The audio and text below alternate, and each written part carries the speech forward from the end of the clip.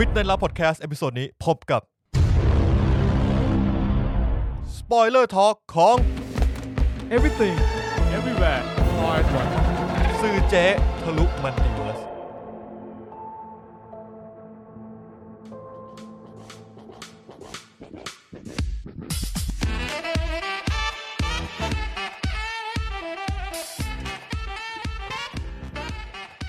สวัสดีครับคุณเพชรสวัสดีครับคุณมีนสวัสดีครับคุณปุณสวัสดีครับคุณตั้นสวัสดีครับคุณเพชรสวัสดีครับคุณปุณสวัสดีครับทุกคนเฮ้ยเหี้ยฉลาดสัตว์สวัสดีปีใหม่แล้วยังจะขึ้นปียังเพิ่งเดือน5โหเร็วเลยนะสวัสดีท่านผู้ฟังทุกท่านด้วยนะครับผมนั่นเป็นผ่านไป1/3ของปี1จะครึ่งปีแล้วนะไม่ใช่1/3ก็จบเดือน4นี่มันขึ้นเดือน5ขึ้นเดือน5อะไรนี่มันเดือน5อะไรเหี้ย EP นี้ก็จะออกวันที่18กลางเดือน5นี่ว่ากลางเดือนเลยกลางเดือนไปแล้วก็อีก2อาทิตย์เราก็จะถึงครึ่งปีแม่บอกว่าเดือนนี้ดวงผมโดนอกหักว่ะไม่ใช่โดนทรยศหักหลังใช่เพราะนั้นเราปิดรายการแค่นี้ครับไม่ถึงขับรถให้กูขับรถมาเนี่ยหรอถ้าคุณรู้อยู่แล้วว่าดวงคุณจะเป็นจะไม่ได้เว้ยชัดชาติไม่ได้อะเพราะกูโดนหักหลังมึงเป็นใครนะมึงเป็นชัดชาติเหรอมึงชัดชาติเหรอหรือมึงเป็นนอมินีชัดชาติเหรอหรือไงวะก็พอพูดถึงชัดชาติก็เอาเป็นว่า22นี้นะครับอย่าลืมอย่างน้อยก็ไปใช้สิทธิ์ไม่ว่าคุณจะเลือกใครก็ตามก็ขอให้ออกไปใช้สิทธิ์ทุกคนก็รายการเรามีประโยชน์ต่อประเทศแค่เมื่อกี้ประโยชน์เดียวไอ้มีเลือกได้ปะมีเลือกไม่ได้กูไม่ได้ย้ายมากูอยู่บางคล้าปุณทะเบียนบ้านกรุงเทพปะเลือกได้แล้วโอเคงี้เพราะบ้านคุณที่อยู่ที่จังหวะไม่ดีบ้านคุณที่อยู่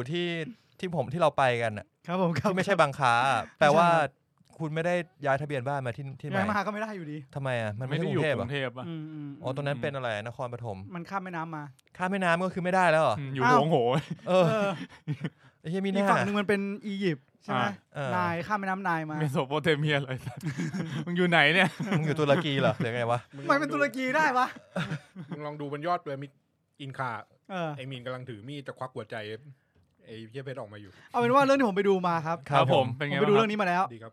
มูนไนท์อยู่รู้ได้ไงเพราะพูดถึงอียิปต์ถูกต้องครับผมอินมากดูไป4 ตอนเฮ้ยมึงดู4 ตอนเหรออินเหรอกูว่างจริงดีว่างเรื่องอินกูกลับมาแล้วแบบไม่อยากทำงานว่ะ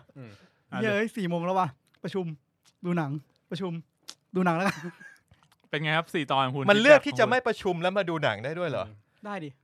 ไม่ใช่ว่าประชุมมันต้องเข้าเดี๋ยวเขาก็ไล่กูออกแล้วไงดีมึงเลือกมูนไนท์นะถ้ามึงเลือกเซเวอรัสเนี่ยกูว่ามึงเขียนใบลาออกพี่ผมไม่ได้แล้วเวิร์กไลฟ์บาลานซ์ผมไม่ได้เลยลาออกแล้วกันพี่งั้นทำแบบเซเวอร์แลนด์ไม่มีกูลาออกก่อนเลยทำงานเยอะเกินไปเหรอเปล่าผมขี้เกียจเกินไปเป็นไง4 ตอนฟีดแบ็กชอบไม่ชอบเฮ้ยประทับใจวะประทับใจเขาทั้งชอบเขาบอก4 ตอนมีความใจเย็นปุ่นเกี่ยวกันปุ่นมีความอึดอัดบางอย่างความอึดอัดบางอย่างที่แบบด้วยความที่ไม่ได้ประทับใจในตัวละครพระเอกบ้างหรือคอนเซปต์ที่เป็นแบบมีหลายคาแรคเตอร์อาจจะมีความเซ็งนิดหน่อยอันนี้ส่วนตัวไม่ได้หนังเขาไม่ดีนะแต่ว่าเอาจริงๆนะถ้าคุณไม่ชอบเรื่องที่ว่าคุณไม่ชอบการที่พระเอกมีหลายบุคลิกอะแปลว่าคุณอาจจะไม่ชอบมูนไนท์นะไม่แต่หมายถึงว่าผมรำคาญนิดหน่อยไม่ได้หมายถึงแบบเหี้ยแบบนี้คือไม่เอาคือแบบแค่แบบรำคาญมันจะมีความหน้าลำไยของมาร์คผมว่าตัวมาร์คหน้าลำไยผมว่าทั้ง2ตัวก็คือคาแรคเตอร์ของคนมันจะแบบว่าเราจะผมชอบที่มันแบบเราจะคาดหวังให้ตัวเนี้ยมันดีพร้อมไม่ได้ถูกป่ะทั้งอันนี้ก็จะมีข้อดีและข้อเสียอันนี้ก็จะมีข้อดีและข้อเสียซึ่งเดี๋ยวจะว่ากันไปในสปอยเลอร์แล้วกันถ้ามีแต่ถ้าคุณชอบ4 ตอนแรกก็ถือว่าผ่านนะเพราะว่าส่วนใหญ่เขาบอกว่า4 ตอนแรกของมูนไนท์เนี่ยเป็นตอนที่ไม่ค่อยดีอ่ะผมว่า 3-4 คือตอนที่ดรอปที่สุดของเรื่องเฮ้ยแต่ผมประทับใจในคือผมว่าผมแบบบ้าอะไรแบบอย่างนี้อยู่แล้วศาสตร์ดูดาวพวกการผมไม่ได้ชอบแอคชั่นมากมายเรื่องนี้ไม่ค่อยมีแอคชั่นผมว่าแอคชั่นเรื่องนี้ไม่ค่อยเด่นไม่ค่อยดีด้วยซ้ำแล้วแบบโผล่มาเฮ้ยนี่มันตาสัญลักษณ์นี้แบบเชี่ยเป็นไปได้ยังไงวะเท่วะมีนชอบ National Treasure อะไรอย่างงี้ก็เลยรู้สึกว่าน่าสนใจอยากรู้ว่าไหนดูมาขนาดนี้อยากรู้ว่าถ้าถึงตอน5แล้วมีนจะชอบไหมตอน5เนี่ยเป็นอะไรที่น่าสนใจมากตอน5ผมว่านี่เป็น EP ที่ดีที่สุดของเรื่องผมไปสร้างความคาดหวังให้มันอีกตอน4กูเลยไม่พูดไงตอน4ช่วงปลายๆมันพลาดอย่างนึงแม่ผมเดินเข้าห้องมาพอดีเป็นไงงั้นพูดเป็นหนังโป๊เลยจริงๆไม่ใช่คือแม่ผมจะไม่ดูหนังที่มันแบบรุนแรงไงแต่อันนี้คือแบบมาถึงปุ๊บแม่ง ชึกล้วงไส้แบบฉากค่อนข้างผมเปลี่ยนเรื่องให้แม่ โหดร้ายนิดนึงแม่ไอ้นี่เข้ามาพอดีตอนเย็นก็เลยต้องเปลี่ยนเรื่องไปก่อนก็เลยไปดูเลยครับ Listening Snow Tower หอสลับหิมะถ้าพูดชื่ออะไรนะหอสลับสดับหิมะสดับตอนแรกกูฟังแบบภาษาไทยหอสลับหิมะชื่อมันก็ไม่ได้แย่มันก็เท่ดีชื่อภาษาอังกฤษพออ่าน Listening Snow Tower กับไอ้เหี้ยไม่ใช่ไอ้สัตว์นี่เอาจริงเหรอเหมือนซับแบบโอเคเหมือนซับเถื่อนก็คือชื่อภาษาอังกฤษมันก็คงเป็นไอ้นี่แหละประมาณนี้แหละหอสลับหิมะมันก็คือเป็นหอฟังเสียงหิมะแต่คือมันจะมีการเล่นคำที่มันแบบในภาษาเราๆมันจะมีการเล่นเปลี่ยนให้มันก็ดูเท่ขึ้นมาจริงเพราะคำว่าสดับมันก็คือการฟังอ่ะแต่ภาษาอังกฤษมันไม่มีศัพท์สวยอาจจะหายากหน่อยที่มันจะแปลได้สวยขนาดนั้นหอฟังเสียงหิมะถ้าหิมะออกเสียงสั้นแบบนี้โอเคถ้าออกเสียงยาวอาจจะไม่ค่อยโอเคมันก็จะต่อฟังกลับมาโอเคเรื่องเนี้ยพอถึงจุดนี้แล้วผมแอบเบื่อหนังความเป็นหนังจีนว่ะมึงเพิ่งรู้ตัวเหรอมึงดูไปเยอะแล้วมึงเพิ่งเริ่มเบื่อเฮ้ยแบบผมนึกถึงโฆษณาเซลอันนั้นเลยที่มันแบบเป็นยาดมยาดมโปรยเสียงที่อยู่ดีมันจะมีตัวละครหนึ่งโผล่มาเว้ยหวยเศร้าเทียน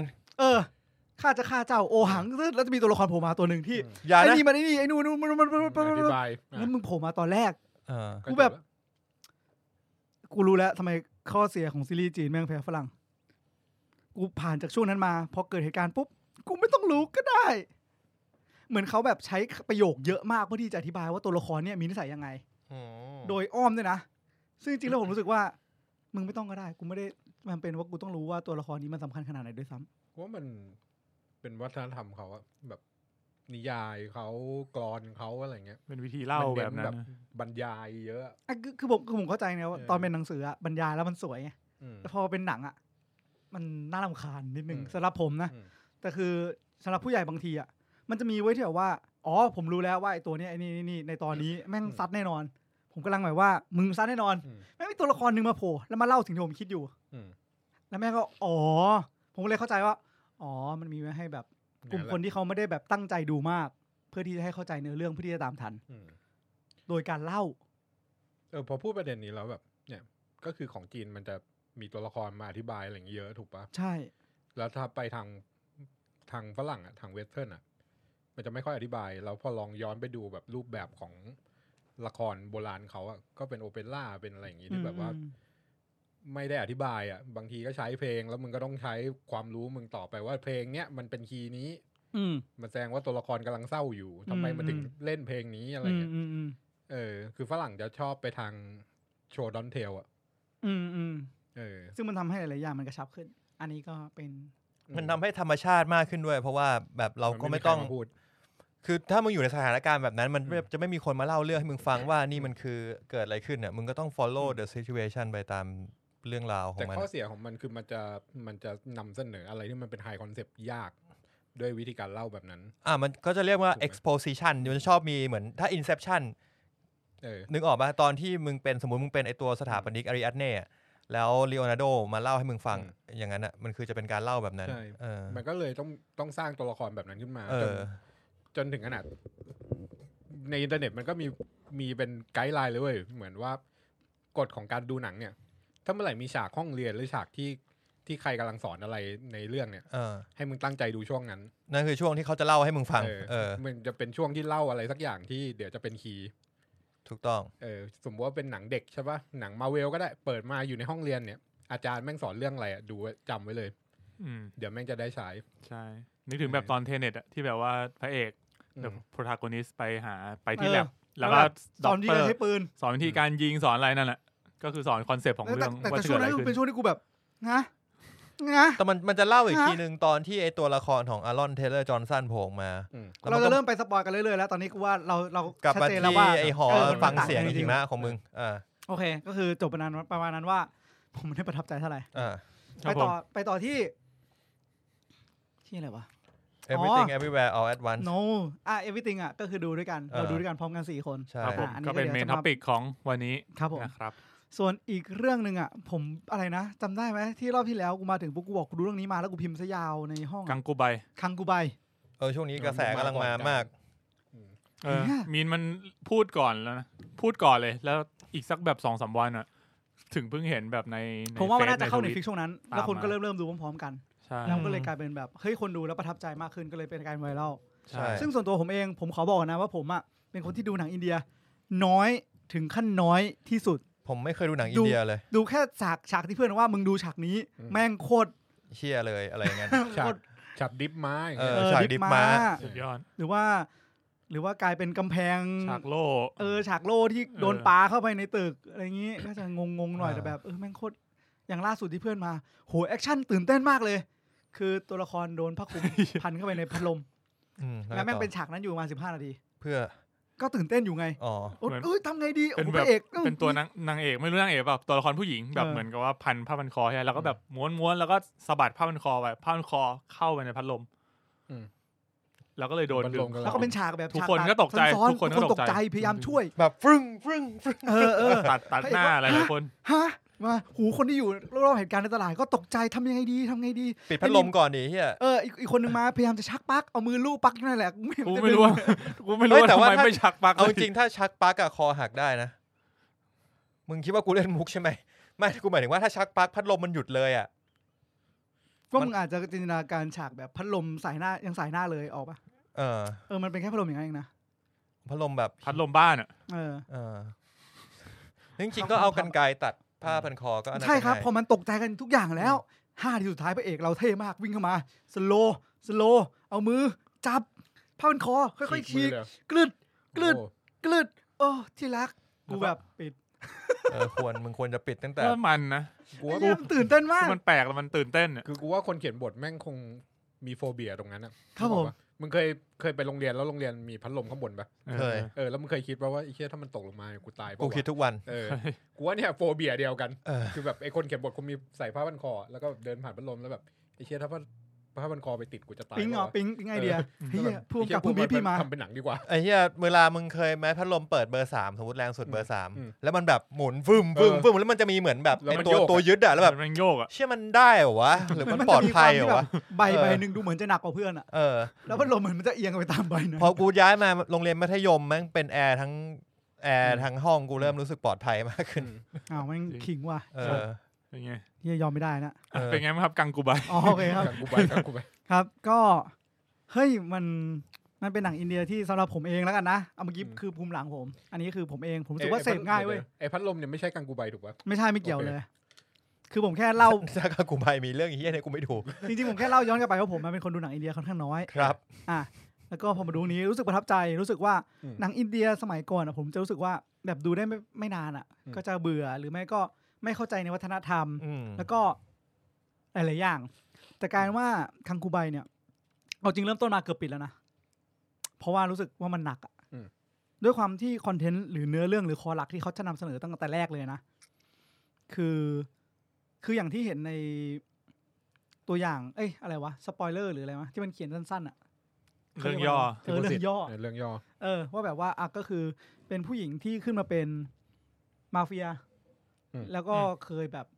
ผ่านเรื่องร้ายแรงมาก่อนในอดีตเนี่ยก็จะรู้สึกแบบกูเริ่มรู้สึกเหนื่อยแล้วเพราะมันเล่าไปถึงตอนเด็กใช่ไหมแต่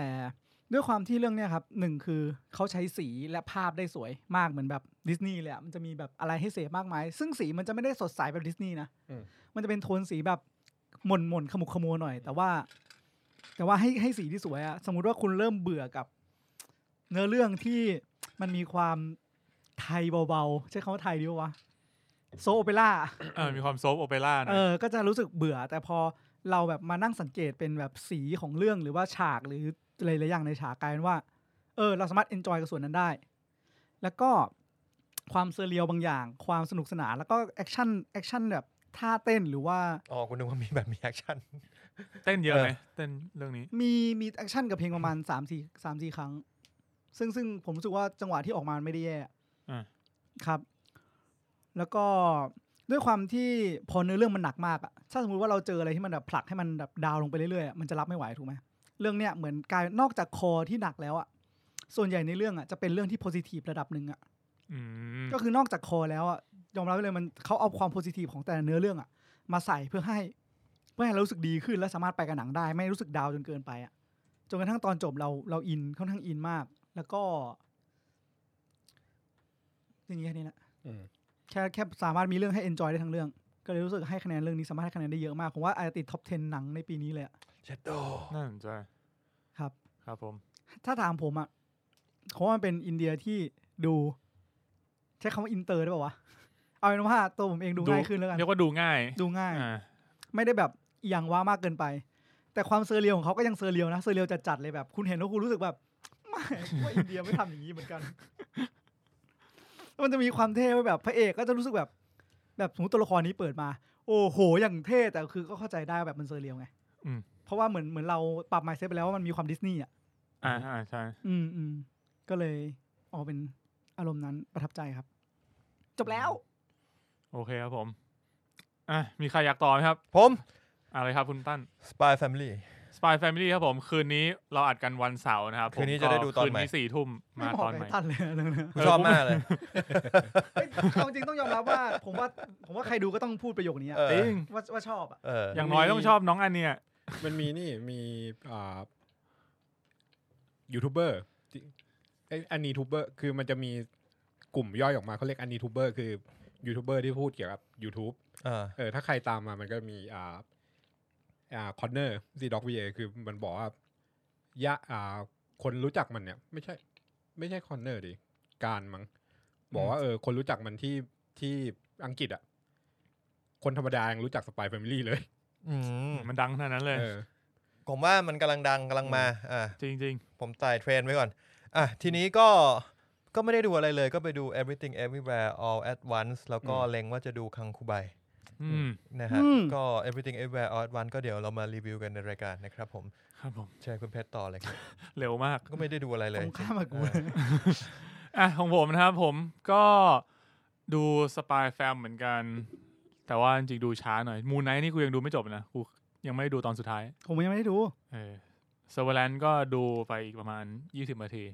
รู้สึกว่าแบบแม่งเหนื่อยเหลือเกินในการดูแต่ละตอนดูไป20 นาทีกูรู้สึกแบบยิงดีกว่าเหนื่อยเหลือเกินกูเป็นเกมเนี่ยสัตว์แล้วมึงลองนึกดูว่าใครเป็นโปรดิวเซอร์เบนสติลเลอร์แม่งไม่เหมาะเลยไม่เคยมีอะไรอย่างนี้ที่มันแสดงอ่ะจริงปกติมึงไม่ได้แสดงเรื่องแบบนี้ไม่ใช่เหรอวะในหัวมึงเก็บกดไปหน่อยนึงนั่นแหละครับก็จริงๆอาทิตย์นี้จะหนักไปทาง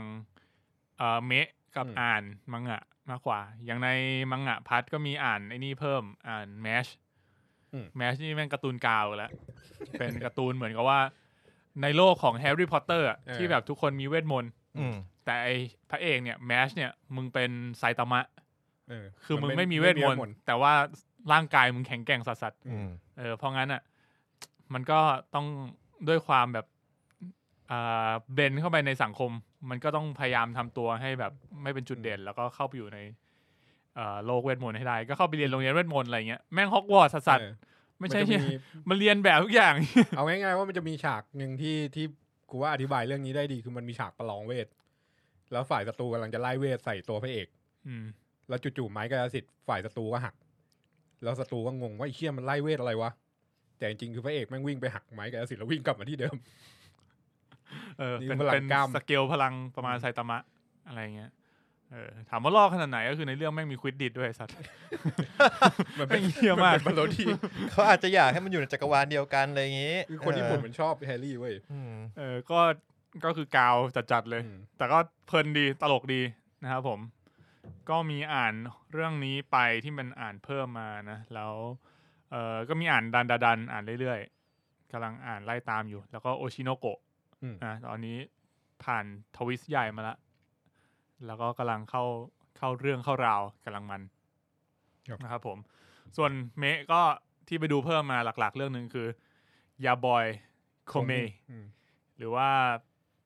ปาริปีโคเบก็คือของเบ้งครับเจาะเวลามาปั้นดาวครับนี่แค่แม่งสนุกจริงนี่ไงล่ะไม่พูดเยอะแล้วก็เป็นแบบมันอบอุ่นเพลงดีแล้วก็ภาพสวยแล้วก็มีความตลกด้วยแล้วก็ถ้าเกิดใครที่ชอบ3ก๊กก็มันก็จะชอบแบบตอนเริ่มต้น EP เงี้ยมันก็จะมีความ reference แบบแต่ละเหตุการณ์ในช่วง3ก๊กว่าในช่วงนี้ของเบ้งใช้กลยุทธ์อะไรในการจัดการกับเหตุการณ์นี้อะไรเงี้ยก็มี reference มาเรื่อยๆแล้วก็มันเบลนด์เข้าไปกับเนื้อเรื่องได้ดีนะครับผมก็สนุกดีแนะนำให้ลองไปดูกันนะครับอันนี้ผมดูในบิลิบิลิแล้วก็มีอีกเรื่องนึงที่จริงๆไม่ค่อยแนะนำเท่าไหร่ ว่ามันไม่ค่อยหนุกแต่ว่าดูมาก็พูดถึงแล้วก็คือไอ้ Greatest Demon Lord Reborn as a Typical Nobody อันนี้คือออกแนวแบบค่อนข้างเซอร์วิสแล้วก็ฮาเลมพอสมควรแล้วก็เนื้อเรื่องรู้สึกว่าแม่งแบบไม่มีอะไรเลยก็คือเป็นเดมอนลอร์ดเป็นแบบเทพจอมมารทำแบบปกครองโลกจนเบื่อแล้วก็เลยกูไปเกิดใหม่เนี่ยเป็นคนธรรมดาก็ไปเกิดใหม่แล้วก็เป็นเด็กคนหนึ่งที่แบบพลังเวอร์สัสๆ OP มาก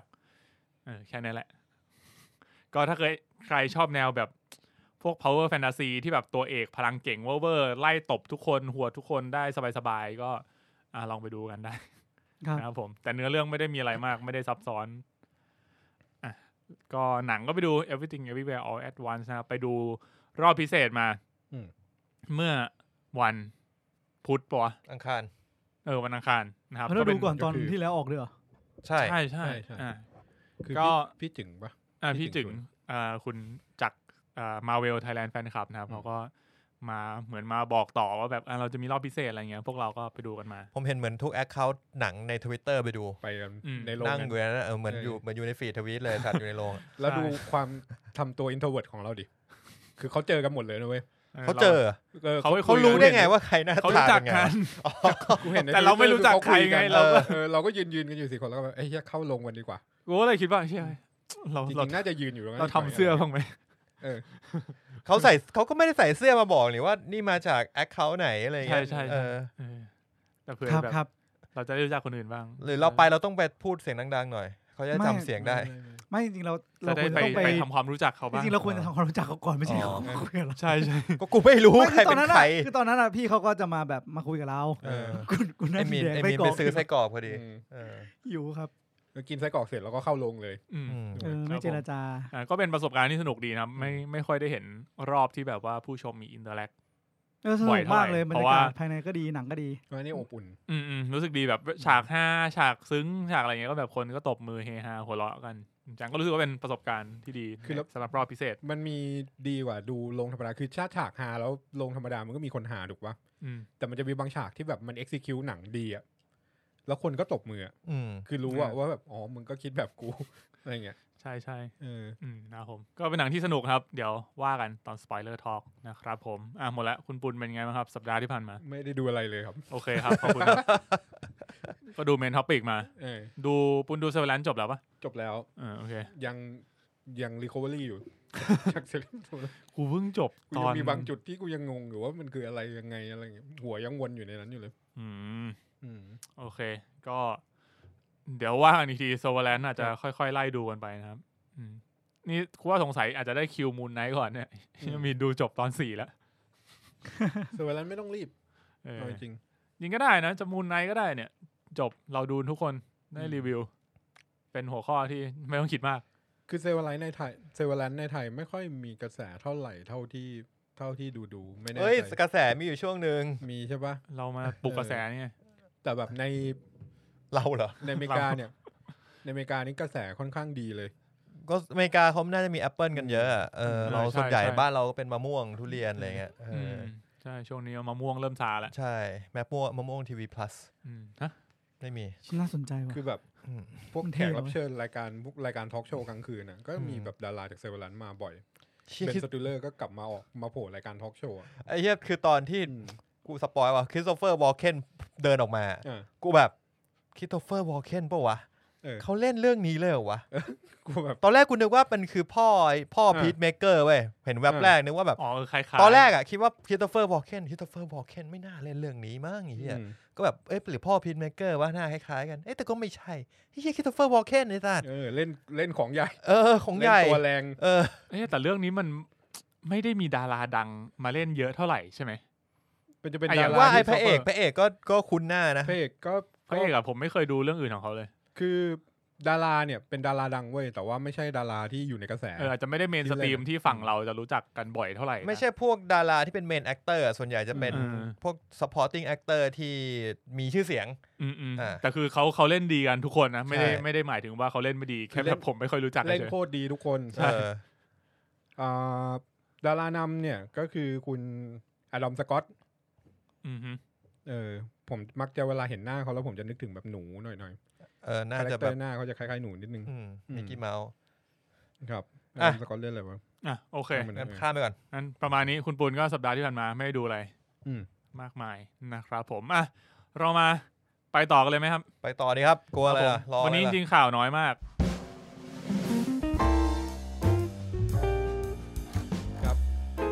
ครับผมก็เดี๋ยวก่อนไปข่าวนิดนึงนะครับก็มีตัวอย่างอันนี้ก็เป็นเทรลเลอร์ใหม่นะครับผม Resident Evil ของ Netflix นะครับออกมาแล้วตัวอย่างนี้เฮ้ยน่าดูเหอะถ้าถามว่าตัวอย่างเอาเป็นว่าถ้าตัดเรื่องความแบบที่เรารู้จักแม่งดูมากี่รอบแล้วก็ไม่รู้อ่ะผมว่าดูจากตัวอย่างคือตัวอย่างทำออกมาได้ดีคือผมคิดน่าสนใจผมคิดว่ามันเป็นเรื่อง Resident Evil ที่เราเข้าถึงได้คนทั่วไปเข้าถึงได้มากกว่าเอาอย่างนี้ถ้าไม่ใช้ชื่อ Resident Evil อ่ะดูจะโอเคขึ้นกูเห็นด้วยคือมันจะดูน่าดูขึ้นเยอะมันจะดูเป็นหนังซอมบี้ที่เหมือนแบบก็หนังซอมบี้อ่ะแต่ว่าผมก็คิดว่าพอมันมีคำว่า Resident Evil อ่ะมันทำให้ผมรู้สึกว่าเดี๋ยวแม่งต้องออกมาเฮี้ยแน่ๆคือภาพจำในแฟรนไชส์นี้มันไม่ค่อยดีสำหรับพวกเราอะเนาะคือไม่จะบอกว่าให้มองมันเป็นหนังซอมบี้เรื่องนึงดีว่าอย่าไปด่าเรื่องแคสไม่ตรงนู่นนี่อะไรเงี้ยมันก็ไม่ใช่บอกว่าคือถ้าจะให้มองเป็นหนังซอมบี้เรื่องนึงก็ใส่ชื่อใหม่อย่าเอาชื่อ Resident Evil มาเพื่อขายมันจะตั้งใจขายคำว่า Resident คือกูรู้สึกว่ามันน่าจะมีคนที่ obsess กับ Resident Evil Biohazard พอสมควรแล้วอยากให้มันออกมาเป็นหนังที่ดีอะไรสักอย่างที่มันดีสักครั้งแต่ว่าพอเอาชื่อมาแปะแล้วแบบตัวละครมาไม่เหมือนกันเนี่ยมันก็ไม่ใช่ป่ะคนก็จะเริ่มไบแอดว่าคือผมดูตัวอย่างแล้วผมไม่เห็นตัวละครที่ผมรู้จักจากเกมเลยกูจำไม่ได้เลยบางอย่างมันแหม่งเว้ยการที่มันเปลี่ยนอะตัวละครที่เห็นในเทรลเลอร์มันจะมีพ่อใช่ป่ะแล้วก็มีลูกสาว2คนคนพ่อผิวดำนะคืออัลเบิร์ตเวสเกอร์เฮ้ยมึงเริ่มเฮ้ยแล้วใช่ป่ะในเกมอัลเบิร์ตเวสเกอร์เป็นคนขาวทำตัวแอสโฮสีทองเป็นตัวร้ายที่แอสโฮที่สุดในใช่กูจำได้เป็นตัวร้ายไม่มีลูกรอบนี้คือมีลูก2คนเป็นลูกสาวแล้วก็ผิวสีด้วยกูแบบเปลี่ยนทำไมปรากฏลูกแม่งชื่อจิวกูว่าก็มั่วคือถ้าเขาจะทำก็ได้คือกูไม่ได้อะไรกับการที่ตัวละครตัวเอกจะเป็นคนดำอะไรอย่างนี้นะแต่ว่าอย่าเอาชื่อมาแล้วก็เอาแค่ชื่อนึกออกปะแล้วก็เวสเกอร์ก็คือเปลี่ยนเป็นตัวเอกไปอะไรเงี้ยมันไม่ใช่จริงมึงสร้างตัวละครตัวใหม่เลยก็ได้เหมือนอย่างสัปดาห์ก่อนๆก็มีเรื่องที่เป็นดราม่ากันที่เป็นแคสติ้งของPercy Jackson อันนั้นส่วนนั้นคือคนเขียนเขาก็ออกมาแล้วแบบเขาก็เป็นหนึ่งในคนที่แคสด้วยเขาโอเคก็ถ้าเขาโอเคกันทุกคนกูก็โอเคแล้วแต่มึงกูไม่ได้ตามเท่าไหร่แต่กูแค่รู้สึกว่าก็นะคือด้วยความที่ผมก็ไม่เคยอ่านเนี่ยผมก็เลยไม่ได้รู้สึกอะไรกับแคสติ้งเหล่านั้นแต่ว่าก็เข้าใจได้ว่าคนที่อ่านมาคือภาพมี expectation ภาพที่เขาเคยคิดเคยเห็นหรือว่าในภาคก่อนๆในนิยายอะไรเงี้ยเขาบรรยายมาแบบนึงคือผมคิดว่ายังไงผมก็คิดว่าความส่วนตัวก็คือถ้าตัวละครที่มันจะมาเป็นตัวละครในภาพยนตร์มันมีออริจินอลสตอรี่ของมันที่อธิบายอย่างชัดเจนว่าบุคคลมิสเตอร์เอเป็นผู้ชายสูงผิวดำผมทองหรือว่าเรดล็อกอะไรเงี้ยการแคสก็ควรจะเอาให้มันเป็นจริงอ่ะคือไม่กูถ้าเป็นเคสของ Percy Jackson กูโอเคที่จะแบบจะเปลี่ยนก็เปลี่ยนคือถ้ามันเซิร์ฟโพสอ่ะก็เปลี่ยนได้เพราะว่าเหมือนตอนดูน่ะด็อกเตอร์คลายอ่ะไอตัวไอคนที่มาแต่งชุดให้ปะ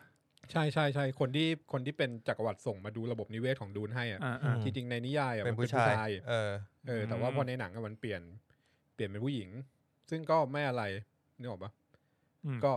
โอเคด้วยการเปลี่ยนเพศมันไม่ได้มี impact กับบทอะไรมันก็โอเคอย่างเงี้ยผมว่าถ้ามันไม่ได้ impact มากคือแล้วมันออกมาดีอ่ะคืออย่างคืออันนี้อันที่ดราม่าเยอะคือ Ancient One ใน Doctor Strange ที่ควรจะเป็นคนเอเชียใช่ไหมแต่ว่าผมก็ต้องพูดตรงๆว่าทิลดาสวินตันก็เล่นดีมากจนผมก็ลึกไม่ออกว่าถ้าเป็นคนอื่นมันก็คงดีแหละแต่ว่าผมก็ชอบ Ancient One ของทิลดานะก็โอเคนะก็สำหรับคนที่คืออย่างไม่ได้เป็นแฟนแบบฮาร์ดคอร์แฟนเงี้ยถ้าเขาไปดูแล้วเขารู้สึกว่าเฮ้ยมันก็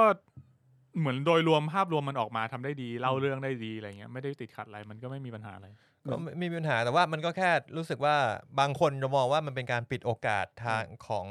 ดาราฝีมือดีที่อาจจะเป็นคนเอเชียคนผิวดำเป็นผู้หญิงแล้วก็ตามแต่ที่เขาเรียกร้องกันก็เป็นพอยต์นึงมากกว่าแต่ว่าก็อันนั้นมันค่อนข้างเป็นเรื่องเกี่ยวกับ PC อ่ะ political correctness มากกว่าเยอะนั่นแหละแบบสมมุติว่ากูก็คือถ้าเอาคนเอเชียมาเล่นเป็นจอมเวทเนี่ยมันก็มีคนด่ากันแหละว่าไม่ PC นี่ออกปะเพราะว่ามันก็สตูดิโอไทยหน่อยมันเคยมีช่วงหนึ่งที่คนอเมริกาเชื่อว่าผู้หญิงเอเชียเนี่ยเป็นอมตะจริงเหรอวะแบบเก่ามากเลยนะฟิลแบบซูสีไทเฮาอะไรอย่างเงี้ยแบบเป็นดังมาเนี่ยแล้วก็ดูนึกถึงตัวละครในหนังในนิยายเก่าๆอะไรเงี้ยถ้าเมื่อไหร่ที่แบบสู้กับพวกตัวจอมเวทอ่ะแม่งจะเป็นคนจีนไม่คนจีนก็คนแอฟริกันที่แบบใช้พลังเวทที่เสกให้เป๊ป กวาร์ดิโอลาไม่ได้ยูฟ่าแชมเปี้ยนลีกก็เป็นไปได้เดี๋ยวกลับมาที่ Resident Evil ก่อนเราไปได้ยังไงวะก็เอาเป็นว่าตัวอย่างออกมาคือด้วยความที่กูก็ไม่ได้เล่น Resident มาบ่อยขนาดนั้นกูก็รู้สึกว่าตัวอย่างเนี้ยทำมาได้น่าสนใจมากครับนะก็ตัวอย่างนี้นะครับมาแล้วลองไปเสิร์ชดูกันได้จะเข้า Netflix เป็นวันที่14กรกฎาคมนะครับผมกรกฎาเรื่องย่อเนี่ยกูต้องเล่าเรื่องย่อ Resident Evil ไหมมันก็เหมือนเรื่องย่อของ Resident Evil ทุกๆภาคนั่นแหละครับก็คือเป็นเมืองอันนี้เป็นเมืองใหม่ชื่อ New Raccoon City กูไม่รู้ว่าจะเรียกว่าเมืองใหม่ไหมกูนึกว่า New Raccoon ครับคุณน่าจะจำได้ว่าปกติมันชื่อ Raccoon City ใช่เมืองใหม่ในเรื่องนี้ชื่อ New Raccoon นะครับผมภาคต่อไปจะเป็น Neo Raccoon City Shin Raccoon City Shin Raccoon นี่ได้เป็นเวอร์ชันญี่ปุ่นเฮียจริงๆเราทำถ้าแม่งให้ญี่ปุ่นทำ Shin Resident Evil เนี่ยแม่งน่าจะมันนะปัญหาคือญี่ปุ่นมันไม่ทำไงว่าน่าจะกาวอ่ะดูดิมันไม่เคยทำเลยมันให้ฝรั่งทำอย่างเดียวเลยมันเป็นคาแรคเตอร์ฝรั่งไงไอ้เหี้ยแต่เอ็ดเวิร์ดเอลริกยังเป็นคนญี่ปุ่นได้เลยจะกลัวอะไรล่ะมึงรู้ได้ไงว่าเป็นคนญี่ปุ่นนักแสดงว่าในญี่ปุ่นโอเคนะครับนั่นแหละก็เป็นในเมืองก็มีไอ้บริษัทอัมเบล่าบริษัทอัมเบล่าทดลองกับหนูนีโออัมเบล่าป่ะนะกูไม่รู้แต่ที่ตัวอย่างที่น่าสนใจคือมันมีไทม์สคริปต์ด้วยก็คือแค่เห็นตัวอย่างนั้นมันเล่าเรื่องได้ขนาดนั้นมันเขียนเวลาเลยลอนดอน2039เปิดมามันเป็น2022 New Raccoon แล้วมันก็ตัวอย่างตืดๆๆแล้วมันก็2030กว่าลอนดอนอะไรอย่างเงี้ยก็คือเล่าอย่างนั้นเลยตัวลูกโตแล้วเดินเป็นตัวละครนำแทนกูว่าชื่อจิวไม่รู้เหมือนกันอีกคนชื่อแจ็คแอนจิวเวกัสฮิลนะครับตัวอย่างก็ลองไปดูกันได้นะครับผมมาไปต่อที่ข่าวเลยดีกว่ากูมีประเด็นหนึ่งว่าทำไมคนไม่ไปด่าญี่ปุ่นบ้างว่าแคสติ้งไม่ตรงกับชาติพันธุ์กูว่าคนส่วนใหญ่ไม่รู้ว่าคนญี่ปุ่นไม่อย่างแรกมันมีคนด่ามันมีฝรั่งด่าอย่างที่สองคือคนทั่วโลกไม่ค่อยรู้ว่าญี่ปุ่นมันทำหนังเขาไม่ได้ทำในระดับแบบคือมันไม่ได้ดังออกมานอกประเทศมันส่วนใหญ่เขาทำแบบที่ดังคือขายในประเทศแล้วก็อย่างที่สามคือคนญี่ปุ่นไม่ได้มองว่าตัวละครในอนิเมะมีเชื้อชาติส่วนใหญ่นะเอ็ดเวิร์ดเอริกเนี่ยนะก็คือเขาไม่มองมีเชื้อชาติมันไม่ได้ใช้คือส่วนใหญ่ผมว่าเขาไม่ได้ใช้ประเทศที่มีอยู่จริงในโลกอย่างเราดูสปายแฟมเงี้ยมันก็เมืองอะไรเบอร์ลินเวสต์ลิสออเทเนียอะไรเงี้ยก็เป็นประเทศที่แบบสมมติขึ้นมาเพราะงั้นคุณจะเอาตัวญี่ปุ่นมาเล่นย้อมผมทองมันก็เป็นรอยได้คือมันหน้าลอยแหละหน้ามันลอยลอยกูเห็นวิกมันลอยด้วยเฮียเท่าที่สัมผัสอ่ะคนญี่ปุ่นเขาไม่ค่อยแคร์เรื่องพวกนี้เว้ยเหรอคือในอินเทอร์เน็ตมันจะมีบ่อยมากที่แบบว่าทำไมตัวละครผิวสีตัวนี้เวลาคนนี้วาดแฟนอาร์ตออกมาแล้วมันขาวกว่าเดิมวะอะไรเงี้ยแล้วก็ทะเลาะกันว่าทำไมวาดตัวละครผิวดำให้มันขาวขึ้นอีกอะไรเงี้ยแล้วคนญี่ปุ่นก็งงว่าแบบมึงทะเลาะเหี้ยอะไรกันวะใช่กูงงเหมือนกันมึงทะเลาะเหี้ยกันวะนั่นแหละอินเทอร์เน็ตกับ Twitter ซึ่งก็เป็นหลักแหละคือคนญี่ปุ่นเขาไม่สนเรื่องพวกนี้เท่าไหร่แล้วก็บางคนยังไม่ค่อยเข้าใจศาสนาเลยด้วยเป็นเรื่องความแตกต่างของวัฒนธรรมแบบไปศาสนาเขามองเป็นวัฒนธรรมโอเคไปต่อครับผมไปต่อเมื่อกี้พูดถึงดูนไปนะครับผมก็มีข่าวล่าสุดมาที่ได้แคสติ้งของใครนะจักรพรรดิชาดามที่4คนนี้คือเป็นจักรพรรดิใช่ไหมใช่เอ็มเบอร์เลอร์พาดิชาชาดามที่4 เป็นจักรพรรดิคนที่ส่งบ้านอาร์เทดิสไปดูนก็คือเป็นคนที่อิจฉาอาร์เทดิสเลยส่งไปตายครับผมได้เป็นใครมาครับผมขอโทษนะครับสปอยดูนเฮ้ยเหี้ยมึงต้องตืดปะเนี่ยไม่หรอกไอ้เหี้ยเปิดเรื่องมาก็เตรียมย้ายบ้านกันละครับคนที่ได้มาเล่นก็คือเมื่อกี้เราพูดถึงแล้วด้วยก็คือคุณคริสโตเฟอร์วอล์กเคนนะครับบทดังๆก็ Severance เนาะ Catch Me If You Can อะไรกันโอ้เขาเล่นเยอะนะคือเป็นดาราเก่าเป็นเหมือนเป็นอารมณ์แบบ supporting actor ที่แบบมีคาแรคเตอร์ที่โดดเด่นมากเจ๋งว่ะ supporting actor ที่มีคาแรคเตอร์ที่โดดเด่นใช่คือถ้าทรงว่าอยากได้ตัวละครที่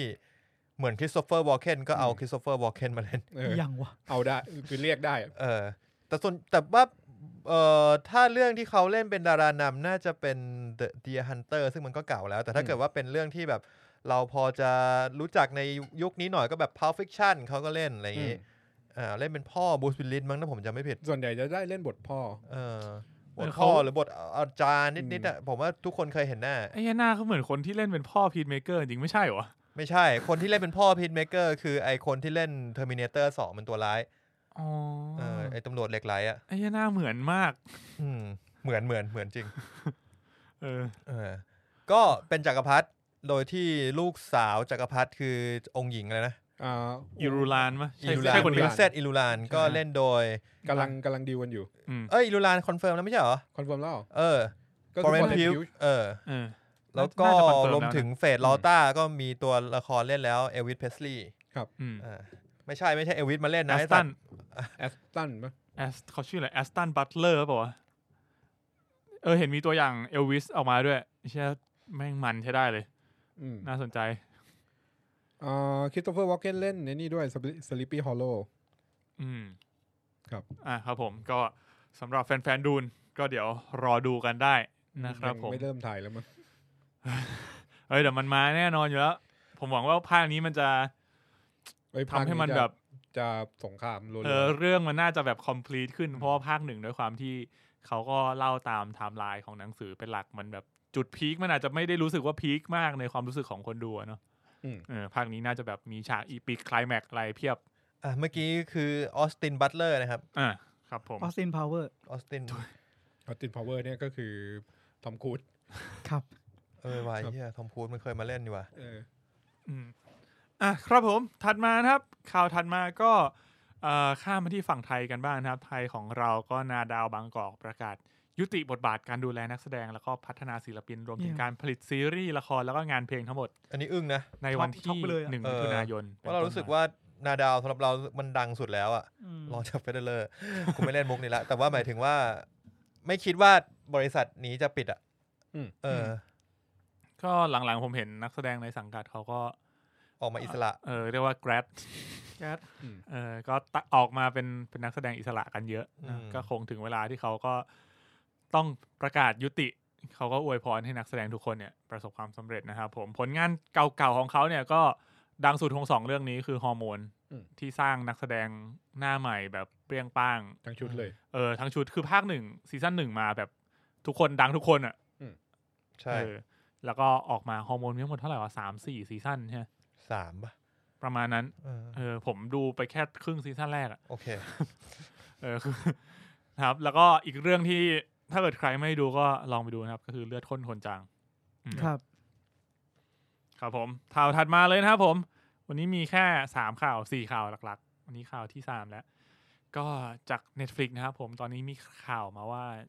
หลังจากที่หุ้นเนี่ยร่วงอย่างหนักนะครับเขาก็เร่งแผนที่จะประกาศเทียร์ใหม่ราคาใหม่นะครับสำหรับเทียร์ที่เรียกว่าแอดเทียร์ก็คือเป็นโฆษณาเป็นเทียร์ที่จะได้ดูโฆษณาด้วยโคตรเทียร์แต่ก็เสียตังค์แต่ถูกลงน่าจะถูกลงอันนี้คือเขาอยากจะให้หุ้นเขากลับมาขึ้นใช่ไหมก็อาจจะมีส่วนก็มันก็เรียกว่าเป็นส่วนหนึ่งในการหาเงินเพิ่มของเขาแล้วกันเพราะว่าการ enable ให้คนเห็นว่ามันสามารถรับรายได้จากการเอาโฆษณามาขายได้ด้วยใช่เพราะว่าผมก็เห็นหลายๆฝ่ายนะครับที่เขาวิเคราะห์กันก็คือเหมือนกับ Netflix อ่ะมันจะมีชื่อเสียงอย่างนึงคือมันชอบไปแคนเซิลพวกซีรีส์ที่แม่งแบบรันมาหลายๆซีซั่นแล้วก็แบบคนก็ดูกันนะแต่ว่ามัน ด้วยความที่มันไม่ได้ดึงคนหน้าใหม่เข้ามามันก็ไม่ได้ตังค์เพิ่มไงเพราะว่ามัน subscription มันเท่าเดิมคนเท่าเดิมถ้าเขาเอาซีรีส์ใหม่เข้ามาที่แบบคนสนใจคนก็จะเข้ามาสับเยอะขึ้นอีกเจ้าที่มีขึ้นชื่อเรื่องไปเก็บของเก่าพวกนี้มาเนี่ยคือ Amazon Prime มันจะชอบไปเก็บซีรีส์ที่ชาวบ้านเขาแคนเซิลมาเราก็เอามาทำให้มันเวิร์กเช่น The Expanse อย่างเงี้ยก็มีมันชีวิตต่ออยู่ในนั้นว่า Amazon มีต่ออยู่ใน กูเคยอยากดู Amazon ตังเหลือแน่นอนอ่ะมึงทำได้เยอะเลยเจ็บเบซอสมีตังขึ้นจรวดจริงไปเล่น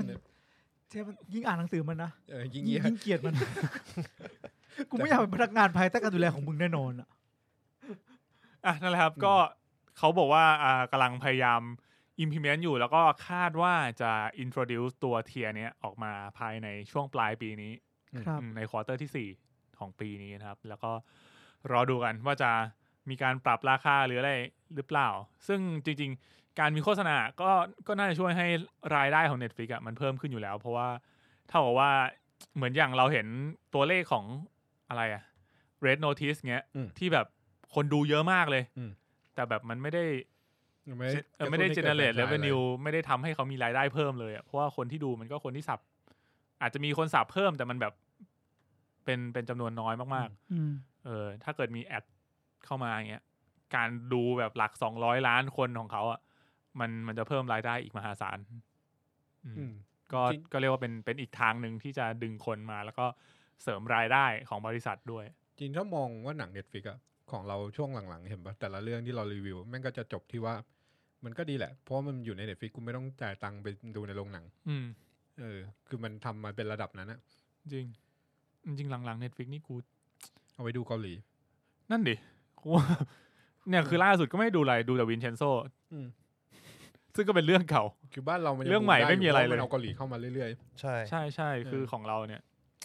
มันเน้นเกาหลีมากซึ่งถ้าเกิดแบบคนที่เขาดูเกาหลีเยอะๆจริงๆเนี่ยมันก็มีทางเลือกอื่นอีกมากมายกูดูกังกูไป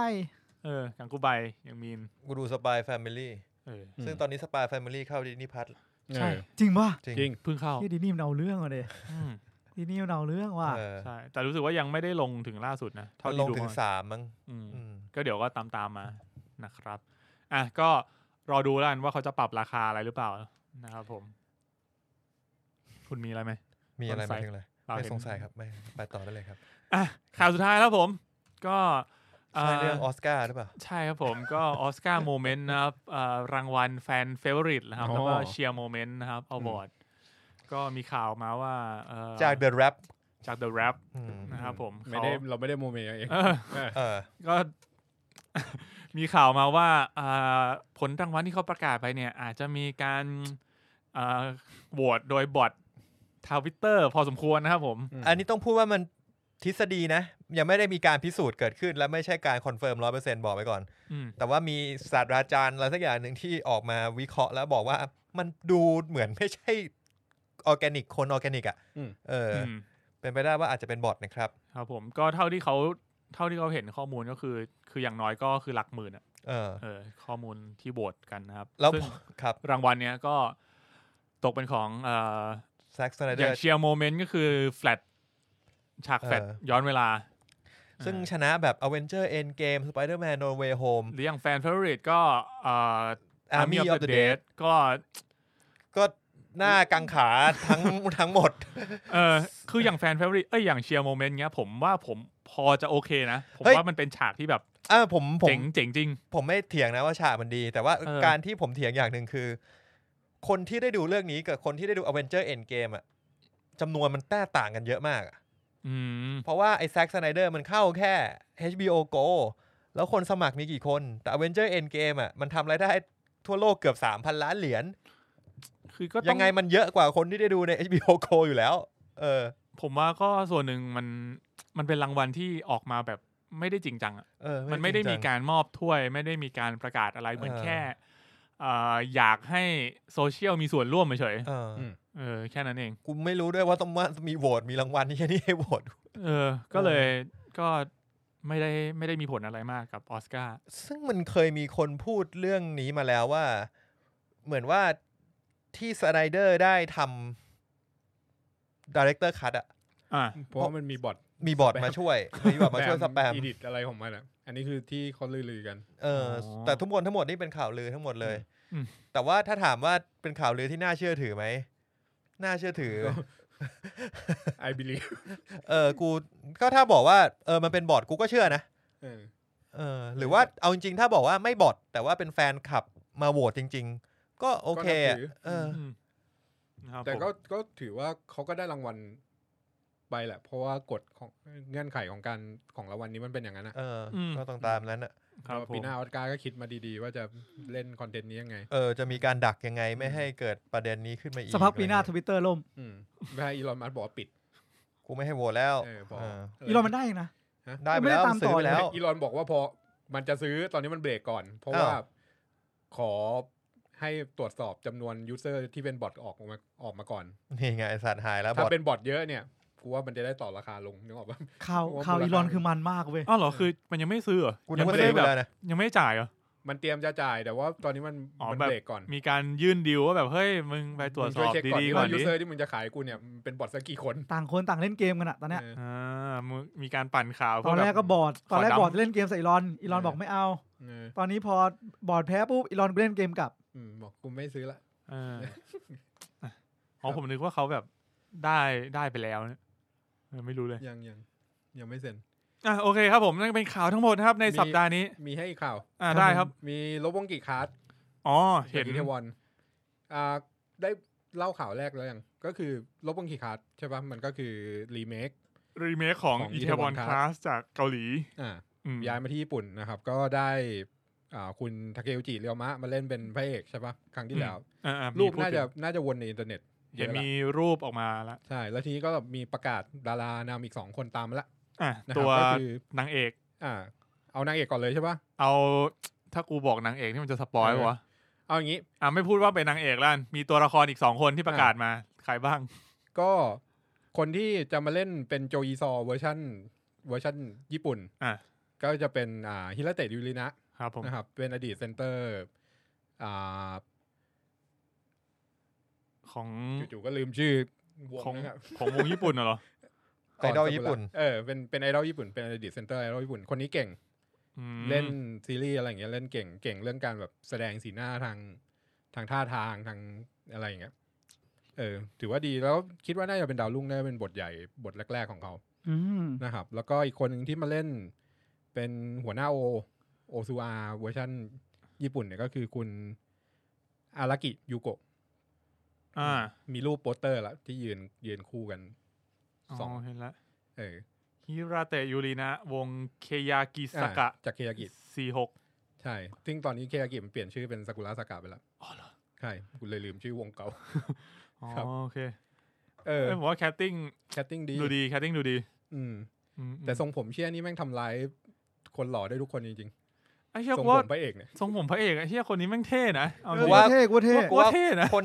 นเวอร์ชันญี่ปุ่นเนี่ยออกมาดูดีกว่าดูเข้ากว่าว่าเท่กว่าพักแซลอยอีกคือแต่ก็กูจำทาเคยุจิเรียวมะในมาดที่เท่กว่านี้เขาผมไม่ค่อยได้ดูของเขาก็เลยอาจจะรู้สึกว่าจริงๆโมที่เขาอาจจะเท่อีกแบบนึงแล้วผมรู้สึกว่าคาแรคเตอร์ญี่ปุ่นอะถ้าเล่นมึนๆนะแบบเกาหลีอะแม่งยิ่งอินเลยเฮียพระเอกไออีเทวอนมันจะมีความมึนๆมันจะมีความมึนงงๆเลยโอเคก็เดี๋ยวรอดูแล้วกันว่าในไทยเนี่ยจะมีเข้าทางไหนบ้างหรือเปล่าครับนะครับผมโอเคก็หมดแล้วข่าวทั้งหมดนะครับเดี๋ยวเราไปสู่เมนท็อปิกนะครับผม everything everywhere all at once ครับ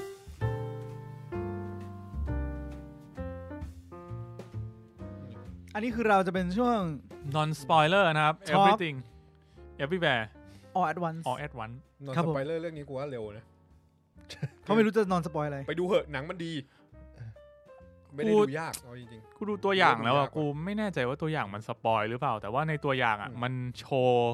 ตัวละครหลักทั้งหมดเลยแล้วก็โชว์หลายฉากมากประโยคมึงเฮี้ยมากเพชรทำไมมันดูปกติป่ะตัวอย่างมันต้องโชว์ตัวละครหลักแล้วพอมึงใช่ไหมกูพูดไม่ได้จริงคือกูเห็นด้วยกับสิ่งที่มึงพูดเว้ยแต่มันแปลกมันก็แบบเป็นตัวอย่างก็ต้องอย่างนั้นบอกว่ามันมีพวกบทความหลายบทความไว้ที่เปิดด้วยการที่ว่าเดี๋ยวต่อไปเนี้ยเราจะสปอยนะแล้วก็ต่อด้วยอีกประโยคว่า แต่ส่วนใหญ่เนี่ยสปอยไปเนี่ยถ้าไม่ได้ดูเนี่ยก็ไม่รู้เรื่องอยู่ดีว่ากูพูดถึงอะไรเพราะมันมีความเวียดที่แบบจู่ๆทำไมมึงพูดถึงอันนี้วะแล้วบางดูหนังมาจริงบางฉากถ้าเกิดว่าคุณไม่ได้ดูอ่ะมึงก็จะไม่รู้ว่าฉากนั้นน่ะแม่งสุดยอดขนาดไหนฉากนั้นแม่งแบบพีคขนาดไหนเอางี้เอาเรื่องย่อก่อนแล้วกันเรื่องย่อง่ายๆว่ามิเชลโยเล่นเป็นเอเวอร์ลินชื่อเอเวอร์ลินเอเวอร์ลินเป็นคุณแม่ชาวจีนที่ย้ายมาอยู่อเมริกานะครับกับสามีเขาที่รับบทโดยคีฮีควนมาเปิดร้านซักรีดก็คือเอเชียนอเมริกันแบบเต็มที่เลยแล้วก็จู่ๆวันหนึ่งก็มาค้นพบว่าตัวเองเนี่ยมีตัวตนอื่นอยู่ในจักรวาลคู่ขนานเยอะแล้วก็เป็นหนึ่งในคนที่สามารถหยุดภัยพิบัติที่จะทำให้มัลติเวิร์สล่มสลายลงได้พล็อตเรื่องประมาณนี้ผมว่าอันนี้เป็นพล็อตเรื่องที่สามารถบอกคนทั่วไปให้คาดหวังได้ว่าคุณจะเจอมัลติเวิร์สประมาณนี้ซึ่งฟังปุ๊บมันอาจจะคล้ายๆหนังเจ็ตลีผมว่ามันออกไปทางหนังเจ็ตลีคือเรื่องนี้น่าจะเทียบกับเดอะวันของเจ็ตลีมากกว่าด็อกเตอร์สเตรนจ์เพราะว่ามันคนละมัลติเวิร์สคนละแบบสำหรับถ้าเทียบกันนะก็ส่วนตัวไม่ค่อยอยากเล่าเรื่องอะไรเยอะเพราะว่ามันมีอะไรที่คาดไม่ถึงเยอะใช่ที่จะไปดูในโรงคิดว่าถ้าอยากจะดูว่ามันเราคลิกกับมันไหมดูเทรลเลอร์ดีกว่าเราเทรลเลอร์น่าจะนำเสนอได้ดีกว่าที่ผมพูดเมื่อกี้แต่ว่าอันเนี้ยผมแปลกใจอย่างหนึ่งคือเราดูในโรงรอบสื่อรอบพิเศษของเราเนี่ยเรารู้สึกเราชอบมากเรื่องนี้สนุกมากแต่ว่ามีท่านผู้ฟังบางท่านหนึ่งไปดูมาแล้วก็เขามาเม้นบอกว่ากลางเรื่องมีคนเดินออกไปเข้าห้องน้ำหรือเปล่าก็เป็นไปได้เขาบอกว่าน่าจะเยอะอารมณ์เหมือนว่าแบบไม่ไหวแล้วไม่ไหวอาจจะโอเวอร์โหลดเกินไปอะไรเงี้ยพวงนึกอยู่ว่ากลางเรื่องมันจะตรงไหนได้บ้างหนังมันเข้าจริงผมว่าหนังทุกเรื่องอ่ะมันมีคนทุกรูปแบบอยู่แล้วมันไม่มีทางที่เราจะสเตอริโอไทป์ได้ตรงอย่างที่เราไปดูอะไรนะมาเวลกันจนถึงมาตอนสุดท้ายแล้วแบบโหฉากนี้แม่งสุดยอดอ่ะแต่ถ้าคนที่เขาไม่ได้เปิดมาร่วมเขาก็ไม่อินใช่แล้วผมอ่ะส่วนตัวผมเองแล้วกันผมรู้สึกว่าพอเป็น A อ่ะเป็น A คืออะไรวะ A24 อ๋อก็คือค่า A24 น่ะมึงโกงอ่ะมีนมึงใบแอดอ่ะกูใบแอดคือ A24 ผมรู้สึกว่าเรารู้อยู่แล้วเว้ยว่าเขาอ่ะไม่ใช่หนังแบบสายหลักอ่ะบอกตรงไม่เคยเป็นหนังสายหลักเว้ยแน่นอนว่าความปั่นประสาทในทุกเรื่องจะมีคือผมชอบค่ายนี้ตรงที่มันไม่ได้ทำตัวเป็นค่ายหนังอย่างเดียวด้วยมันทำตัวเป็นคิวเรเตอร์คือมันเป็นคนเลือกหนังมาให้ด้วยครับว่าแบบถ้าค่ายกูซื้อเรื่องเนี้ยมึงเตรียมตัวไว้ได้เลยว่ามันต้องมีความเวียดอะไรบางอย่างอยู่ในนั้นนะใช่มีความเวียดซึ่งเราก็จะแบบเข้าใจยี่ห้อมันนะซึ่งพอเหมือนแบบยี่ห้อเนี้ยเป็นอย่างนี้แล้วเราพร้อมมากที่จะแบบยิ่งสำหรับผมนะผมเป็นคนที่ค่อนข้างที่จะเบื่อสายหลักระดับนึงหรืออาจจะเป็นเพราะว่าเราเสพงงไหมเหมือนบางทีถ้าเราอินกับบางอย่างหรือว่าเราสนใจอะไรบางอย่างเยอะๆอะไรที่มันแบบนิดๆหน่อยๆสำหรับทั่วไปมันก็จะดูน่าเบื่อขึ้นมาผมรู้สึกอย่างนั้นนะครับก็เลยรู้สึกว่าเรื่องเนี้ยมันตอบโจทย์ได้ดีมากสำหรับคนที่เข้าใจทิศทางแนวนั้นซึ่งก็เขาเดินออกก็เข้าใจแหละก็คือก็แค่แบบอาจจะไม่ได้ชอบไม่ได้ชอบหรือไม่ก็แบบเขามีธุระด่วนครับซึ่งก็ผมว่าก็ไม่เป็นไรหรอกสำหรับการที่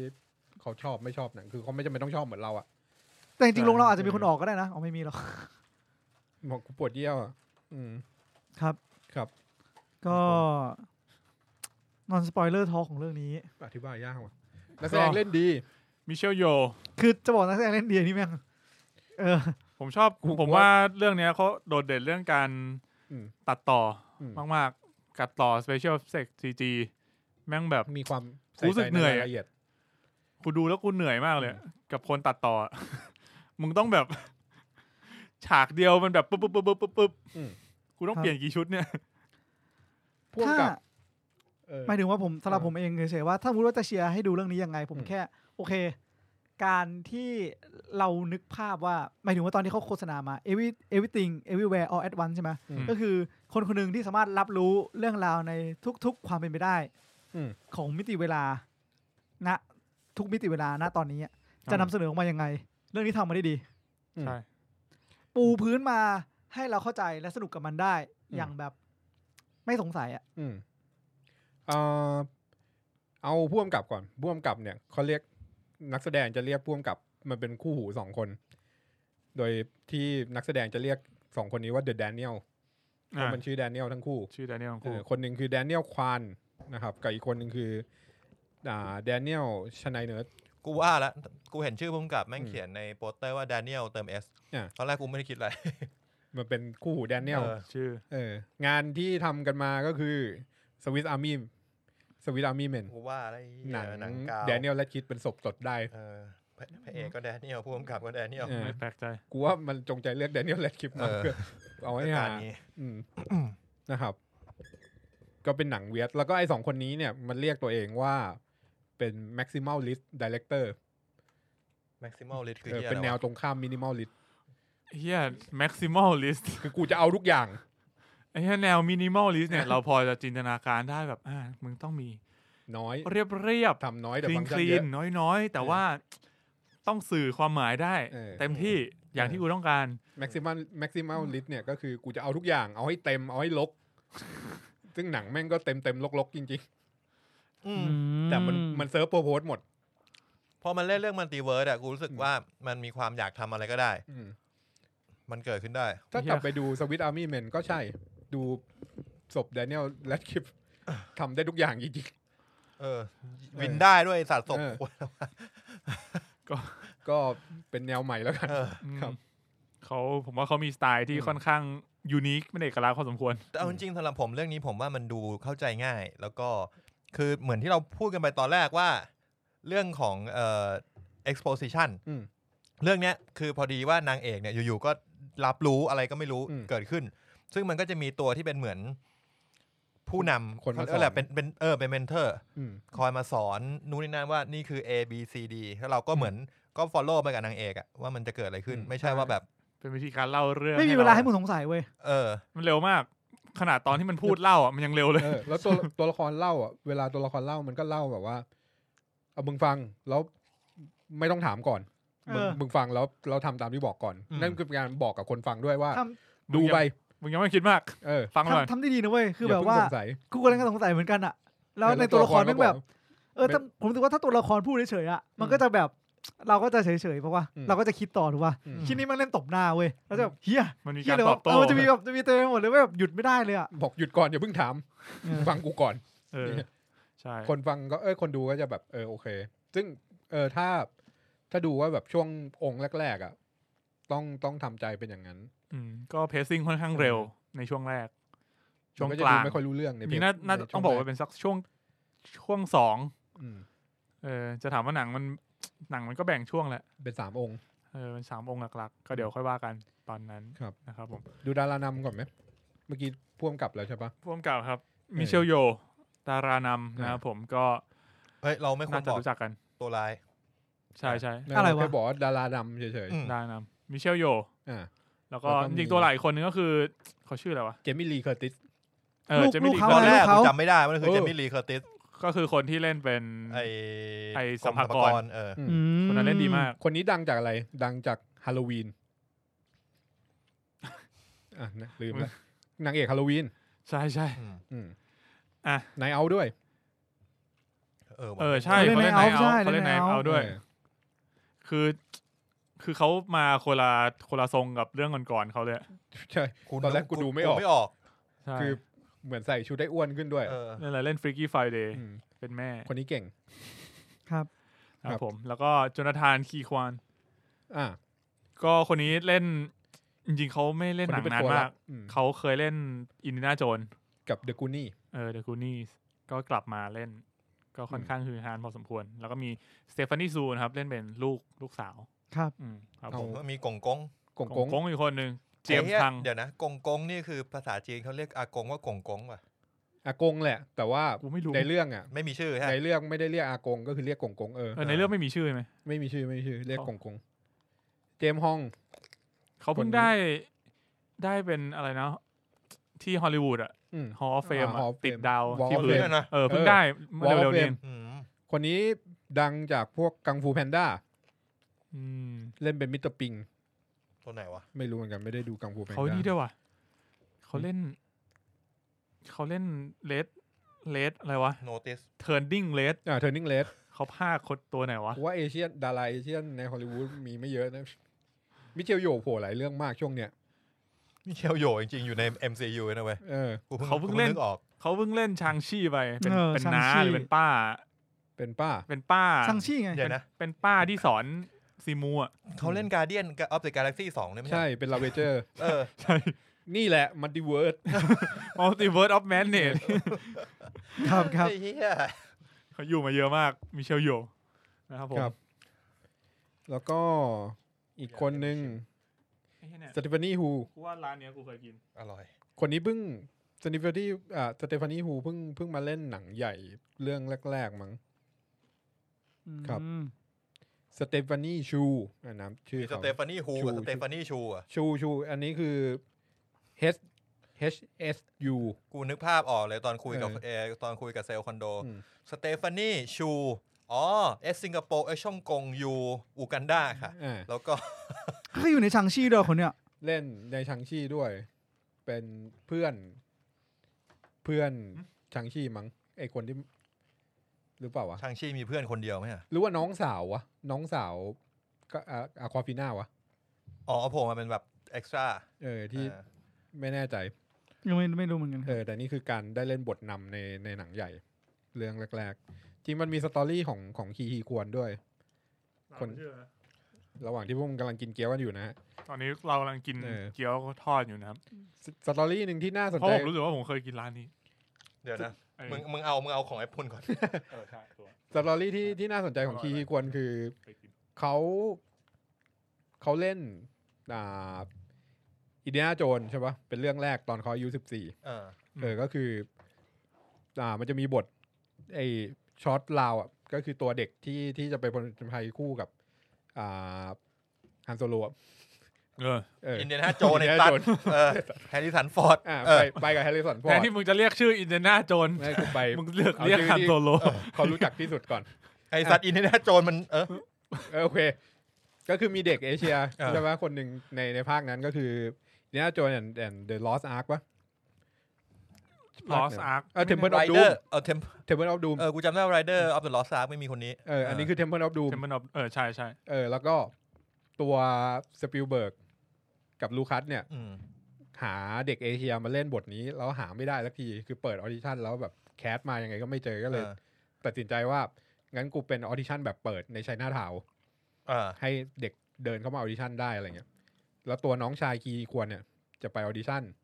แล้วมันก็ไปส่งเสร็จปุ๊บก็ก่อนที่ออดิชั่นเนี่ยไอ้คีควรก็แบบไปโค้ชน้องอะว่าต้องแสดงยังไงอะไรเงี้ยแล้วตัวเจ้าหน้าที่แคสติ้งก็บอกเฮ้ยสนใจลองดูด้วยไหมแล้วก็สรุปว่าตัวคีควรจะได้บทแทนน้องมันเกลียดขี้หน้าไหมส่วนใหญ่ดาราส่วนใหญ่แม่งจะมาด้วยสตอรี่แบบเนี้ยคือแบบติดมาด้วยหรือไม่ก็แบบสมัครมาแคสเล่นๆแล้วก็ได้อะไรเงี้ย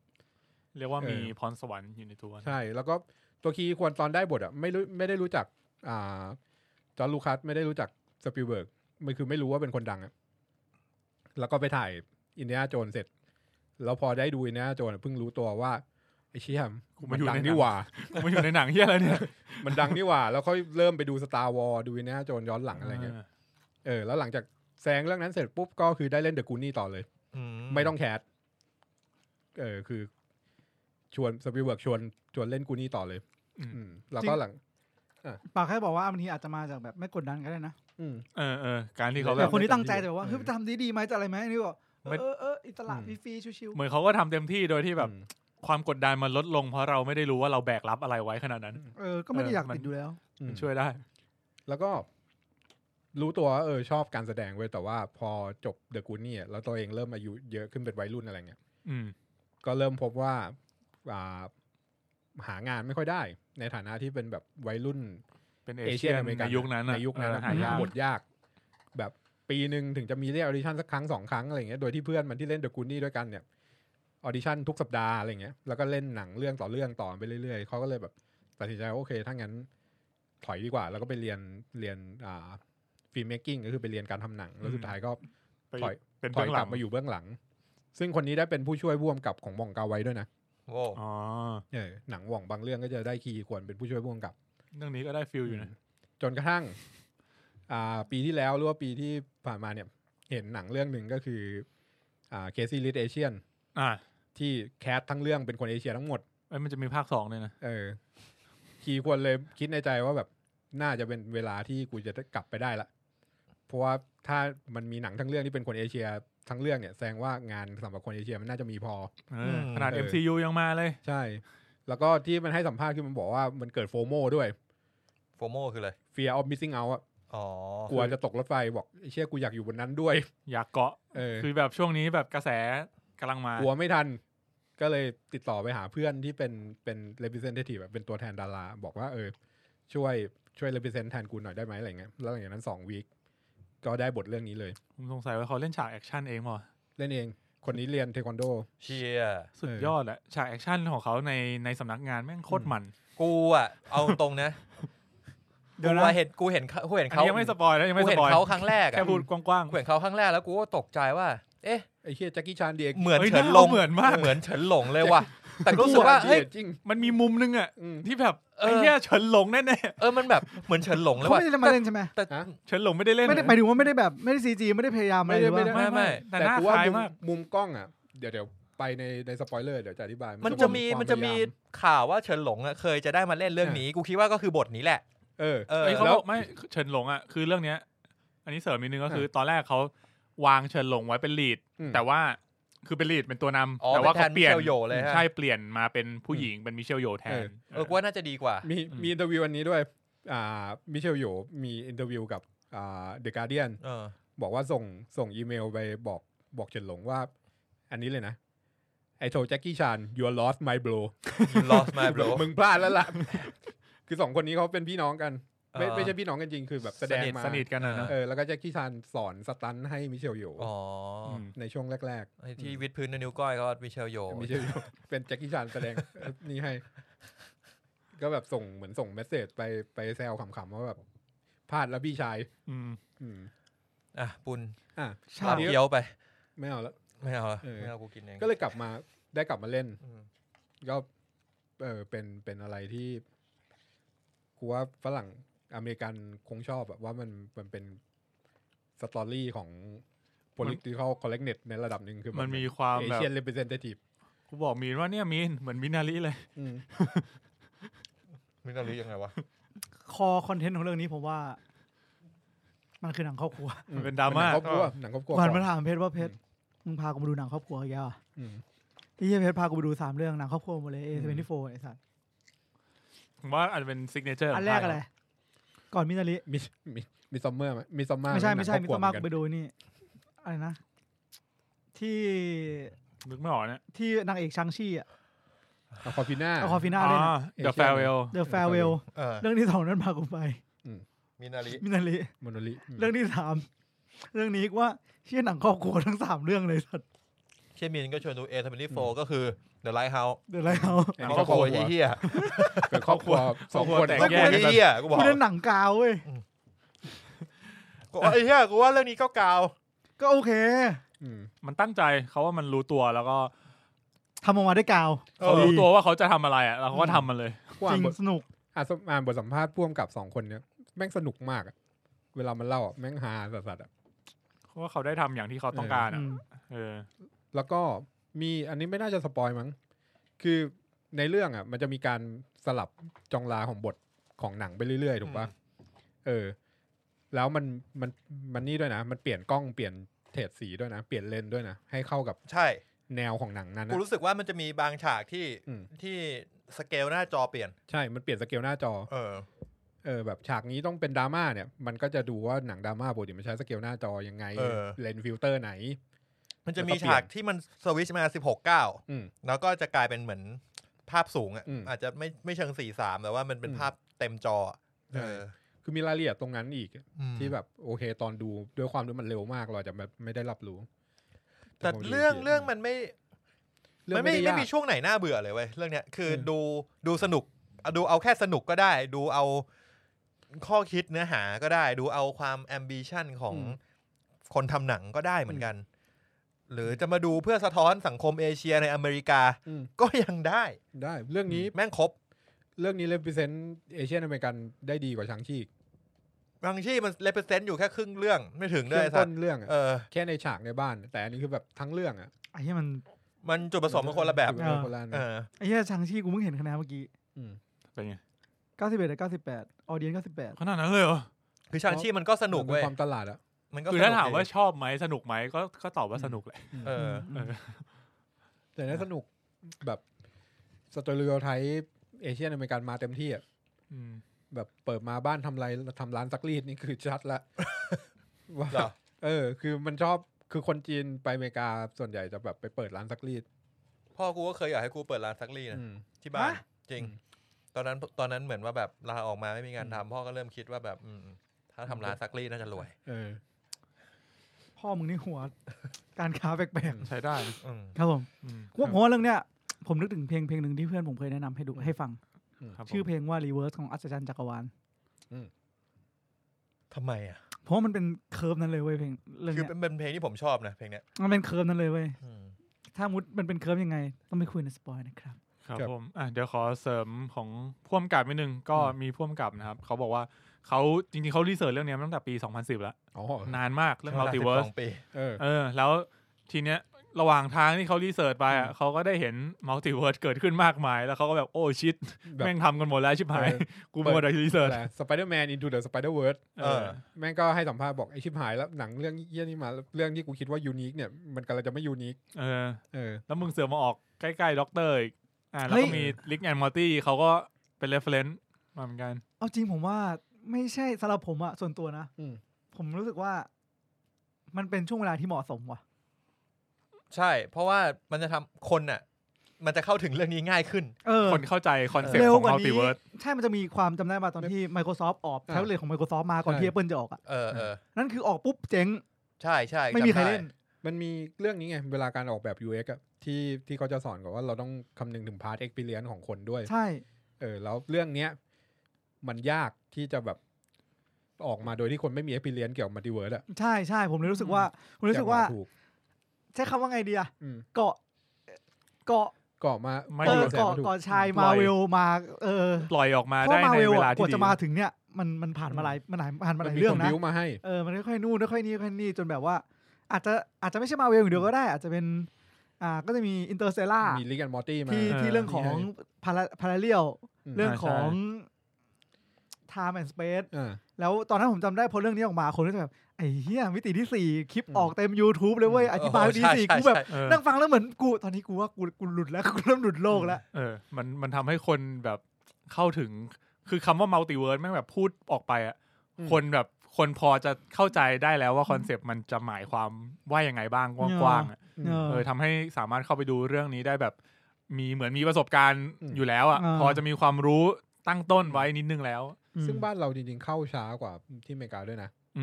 ก็คือที่อเมริกามันเข้าเหมือนเข้าก่อนด็อกเตอร์สเตนมั้งแต่ของเราเหมือนรอให้เหมือนเขาไปฉายในเทศกาลหนังมานานพอสมควรแล้วถึงเพิ่งเข้าของไทยใช่ครับผมครับผมงั้นมาดูคะแนนกันก่อนนะครับก่อนที่จะไปถึง Spoiler Talk ก็ IMDb นะครับอยู่ที่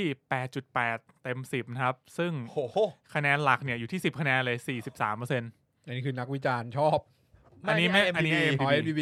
โอเค 43% 43.5% อยู่ที่10คะแนนแล้วก็ 26.4% นะครับอยู่ที่9คะแนนคือบางคนบอกว่าหนังเรื่องนี้เปลี่ยนชีวิตเขาด้วยในทางไหนในทางที่ดีไหมก็หวังว่าจะเป็นทางที่ดีเชื่อแต่กูชอบนะกูชอบหนังเก่าๆแบบนี้ที่มันมีเมสเสจที่ลึกซึ้งอ่ะกูหลังๆมาเราคุยดูทั้งกาวกันเยอะมากเลยไรตั้งกามีซอมบี้งับๆไอ้เหี้ยกูรู้สึกว่ามันเป็นการพูฟสิ่งที่กูเชื่อว่าแบบเราไม่จำเป็นต้องนำเสนอเมสเสจที่มีความหมายโดยที่แบบมึงต้องทำตัวให้มันแบบมีชีวิตมีความหมายได้อ่ะบอกว่ามึงอาจจะอ่านนิยายที่สนุกเรื่องนึงเว้ยแต่สุดท้ายเมสเสจของนิยายมันมีอิมแพคกับชีวิตมึงอ่ะ อาจจะมีประโยชน์กว่าการที่มึงไปอ่านหนังสือเซลล์เดเวลลอปที่บอกมึงเลยว่ามึงต้องทำยังไงอ่ะโอเคคือเรื่องนี้กูดูแล้วตอนสุดท้ายตอนที่มันสรุปปมให้อะไรเงี้ยกูรู้สึกว่าแม่งซึ้งกว่าหนังบางเรื่องอีกมันมีคอที่แข็งแรงคอค่อนข้างแข็งกูชอบแบบนั้นเอาลีมา3แบนมารีเจนซี่เหรอครับลีอะไรลีโอเฮ้ยลีโอเป็นแบนเลยลีโอเลยนัดลีโอเลยมาเป็นแบนครับครับผมมาที่คะแนนฝั่ง Rotten Tomato กันบ้างนะครับผม Audience Score อยู่ที่ 91% แล้วก็ Critic อยู่ที่ 96% นะครับผมก็ผมให้9บ้างตามกระแสนี่รีบก็ถือว่าคะแนนก็คนชอบค่อนข้างเยอะแล้วประมาณนี้งั้นมาที่เนี่ยคุณเพชรให้เท่าไหร่ครับมีให้คะแนนเหรอครั้งที่แล้วมึงบอกว่าเราไม่ควรให้คะแนนเราไม่มีลองเปรียบเทียบเหมือนเครื่องดื่มไหมกูเหนื่อยมากเลยนะเอางี้ไหมเอาเป็นคำถามง่ายๆว่าดูเสร็จแล้วเนี่ยจะแนะนำเพื่อนดูต่อไหมจะแนะนำเพื่อนมาดูไหมเรื่องนี้แนะนำไปดูเนี่ยจริงๆก็ดูเป็นเพื่อนแนะนำมันมากถ้าไม่ชอบคือมึงไม่ต้องเป็นเพื่อนกูแล้วเอางี้แนะนำหลอกเพื่อนแนะนำขนาดไหนคือ1คือแบบแนะนำคือพยายามขายมากหรือว่าแนะนำแค่แบบว่าเรื่องนี้น่าสนใจนะถ้ามึงว่างไปดูหรือว่าแนะนำว่ามึงควรจะไปดูผมมองว่ามันจะมีคนที่ถ้าเป็นคนที่ชอบดูหนังชอบดูไซไฟหรือว่าชอบดูอะไรที่ยากๆผมว่าเรื่องนี้เหมาะกับเขามากแต่ถ้าเกิดว่าเป็นคนที่ไม่ได้ชอบดูหนังขนาดนั้นแล้วก็ไปดูเพื่อจุดประสงค์บางอย่างเช่นไปดูเพื่อตามเรื่องราวบางอย่างเป็นแฮร์รี่พอตเตอร์ก็ไปดูเป็นมาร์เวลก็ไปดูหรือชอบตัวละครบางตัวเรื่องนี้อาจจะไม่ได้เหมาะเขาขนาดนั้นแต่ถามว่าเรื่องมันดูยากไหมไม่ยากแต่เรื่องนี้ผมอยากให้มันคุณเข้าไปดูในโรงแล้วคุณเซอร์ไพรส์กับมันแล้วคุณแบบเฮ้ยเฮียชอบว่ะเพราะว่าแบบเราไม่คิดเลยว่ามันจะขนาดนี้สำหรับผมนะแต่ว่าถ้าเข้าไปด้วยความคาดหวังเต็มเปี่ยมว่าไอ้เฮียมันต้องออกมาแล้วมันจะต้องดีผมไม่รู้ว่ามันจะได้ขนาดนั้นเปล่าสำหรับบางคนอาจจะได้เพราะว่ามันทำดีจริงๆอันนี้ผมปฏิเสธไม่ได้เลยมันทำดีจริงๆแต่บางคนอาจจะมีความคาดหวังที่ล้นเพดานเกินเบอร์ไปเลยเหมือนตอนไปดูด็อกเตอร์สเตนแหละเพราะว่าผมเชื่อว่าภาค2ในมัลติเวิร์สออฟแมดเน็ตเนี่ยความคาดหวังเราแบบโอ้ยล้นเพดานแล้วปรากฏว่ามันอาจจะไม่ได้ถึงขนาดนั้นเราก็อาจจะเฉยกับมันนิดนึงอะไรอย่างนี้หรือหลายๆเรื่องผมว่าอันเนี้ยมันอยู่ที่ความคาดหวังของคนแต่ทีเนี้ยถ้าถามว่ามันเป็นหนังที่ดีมากไหมผมบอกเลยว่าใช่แต่ถามว่ามันจะถึงระดับออสการ์ไหมวะอันนี้น่าสนใจนะเพราะว่าทุกคนกระแสมันออกไปในทางที่ทุกคนชอบเรื่องนี้โคตรบางคนมองว่ามันเป็นหนังแบบอันดับ1ของในใจสำหรับปีนี้ไปแล้วตัวที่เขาขึ้น Twitter เลยว่าไม่น่ามีเรื่องอะไรมาล้มล้างได้เดี๋ยวกูรอดูนะครับงั้นถ้าเกิดบอกว่าถ้าจะเป็นออสการ์เนี่ยคุณว่าเขาสามารถเข้าชิงสาขาไหนได้บ้างเนี่ยบทภาพยนตร์ยอดเยี่ยมบทวิชวลได้ไหมวิชวลได้วิชวลผมว่าน่าสนใจbest editing ยังมีอยู่ใช่ไหมคอสตูมคอสตูมก็ดีน่าสนใจลีดใช่ลีดก็ได้ลีดได้นักแสดงนำผู้ชายเหรอผู้ชายผมไม่เฉยๆแต่ผู้หญิงนิเชลโยน่าจะได้โอเคซัพพอร์ตอาจจะไม่ถึงว่ะ supporting actress อาจจะไม่ถึงมิเชลโยน่าจะชิงได้ผู้กำกับชิงได้แต่ไม่ได้ผู้กำกับยอดเยี่ยมชิงได้เฮ้ยไม่แน่ว่ะ best picture ถึงไหมเข้าคุณว่าเข้าได้ไหม10 เรื่องเข้าได้ว่าไปชิงอยู่แล้วเป็นไปได้เข้าชิงแต่ไม่คิดว่าจะคือมันมีภาพสวยมันมีฉากที่ภาพสวย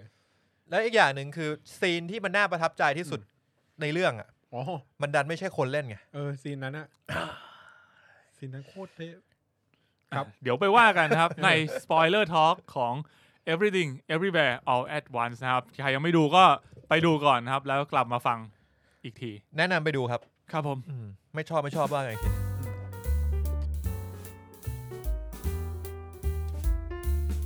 ครับผมมาสู่ spoiler talk นะครับผมท็อปิกหลักของเราในวันนี้ everything everywhere all at once นะครับผมก็หนัง multiverse นะครับซื้อเจ๊ทะลุ multiverse นะครับชื่อไทยมันใช้คำได้ดีนะเพราะว่าทะลุจริงๆมันเป็นการทะลุ multiverse แต่ว่าถ้าเป็นแบบด็อกเตอร์สเตนคือการตะลุย ไว้เราจะเพิ่งสปอยด็อกเตอร์ด้วยนะเผื่อมีคนที่ยังไม่ดูด็อกเตอร์แต่ดูเอาคร่าวๆกว้างๆได้จากที่เห็นในตัวอย่างอะไรเงี้ยเราน่าจะเห็นว่าด็อกเตอร์ไป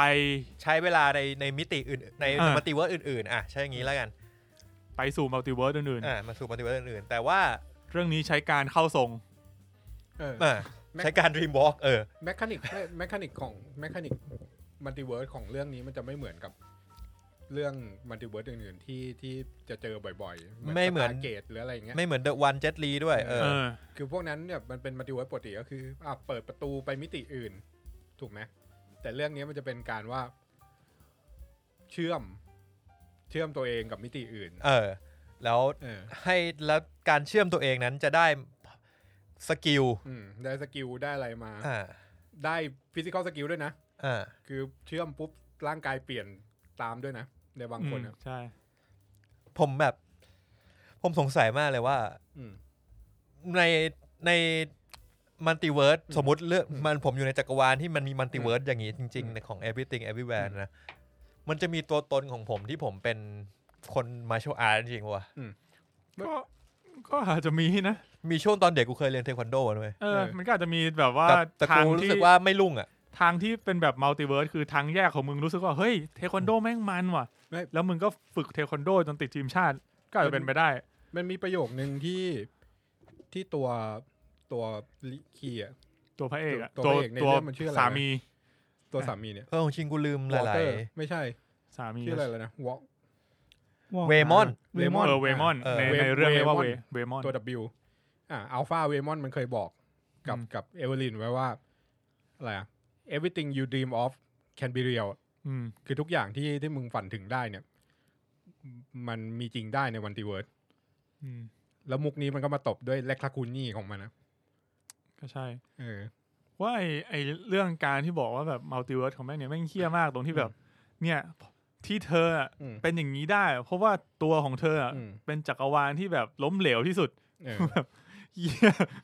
เป็นมุกที่เหี้ยมากมันส่งพลังด้วยนะเว้ยคือในทุกจักรวาลที่เป็นไปได้เนี่ยจักรวาลที่ล้มเหลวที่สุดเนี่ยเสือกเป็นคนที่สามารถช่วยมัลติเวิร์สไว้ได้เพราะว่ามันเป็นคนที่มันสามารถเป็นได้ทุกอย่างเหมือนแบบไม่เคยเป็นอะไรเลยเหมือนตัวตนหลักของมิเชลโยของเอเวอร์ลินในจักรวาลเนี่ยที่มันเล่าแม่งคือตัวตนที่ล้มเหลวที่สุดในทุกมัลติเวิร์สของมันแต่ว่ามันเป็นตัวตนที่เหมือนจะมีความสุขที่สุดหรือเปล่าวะใช่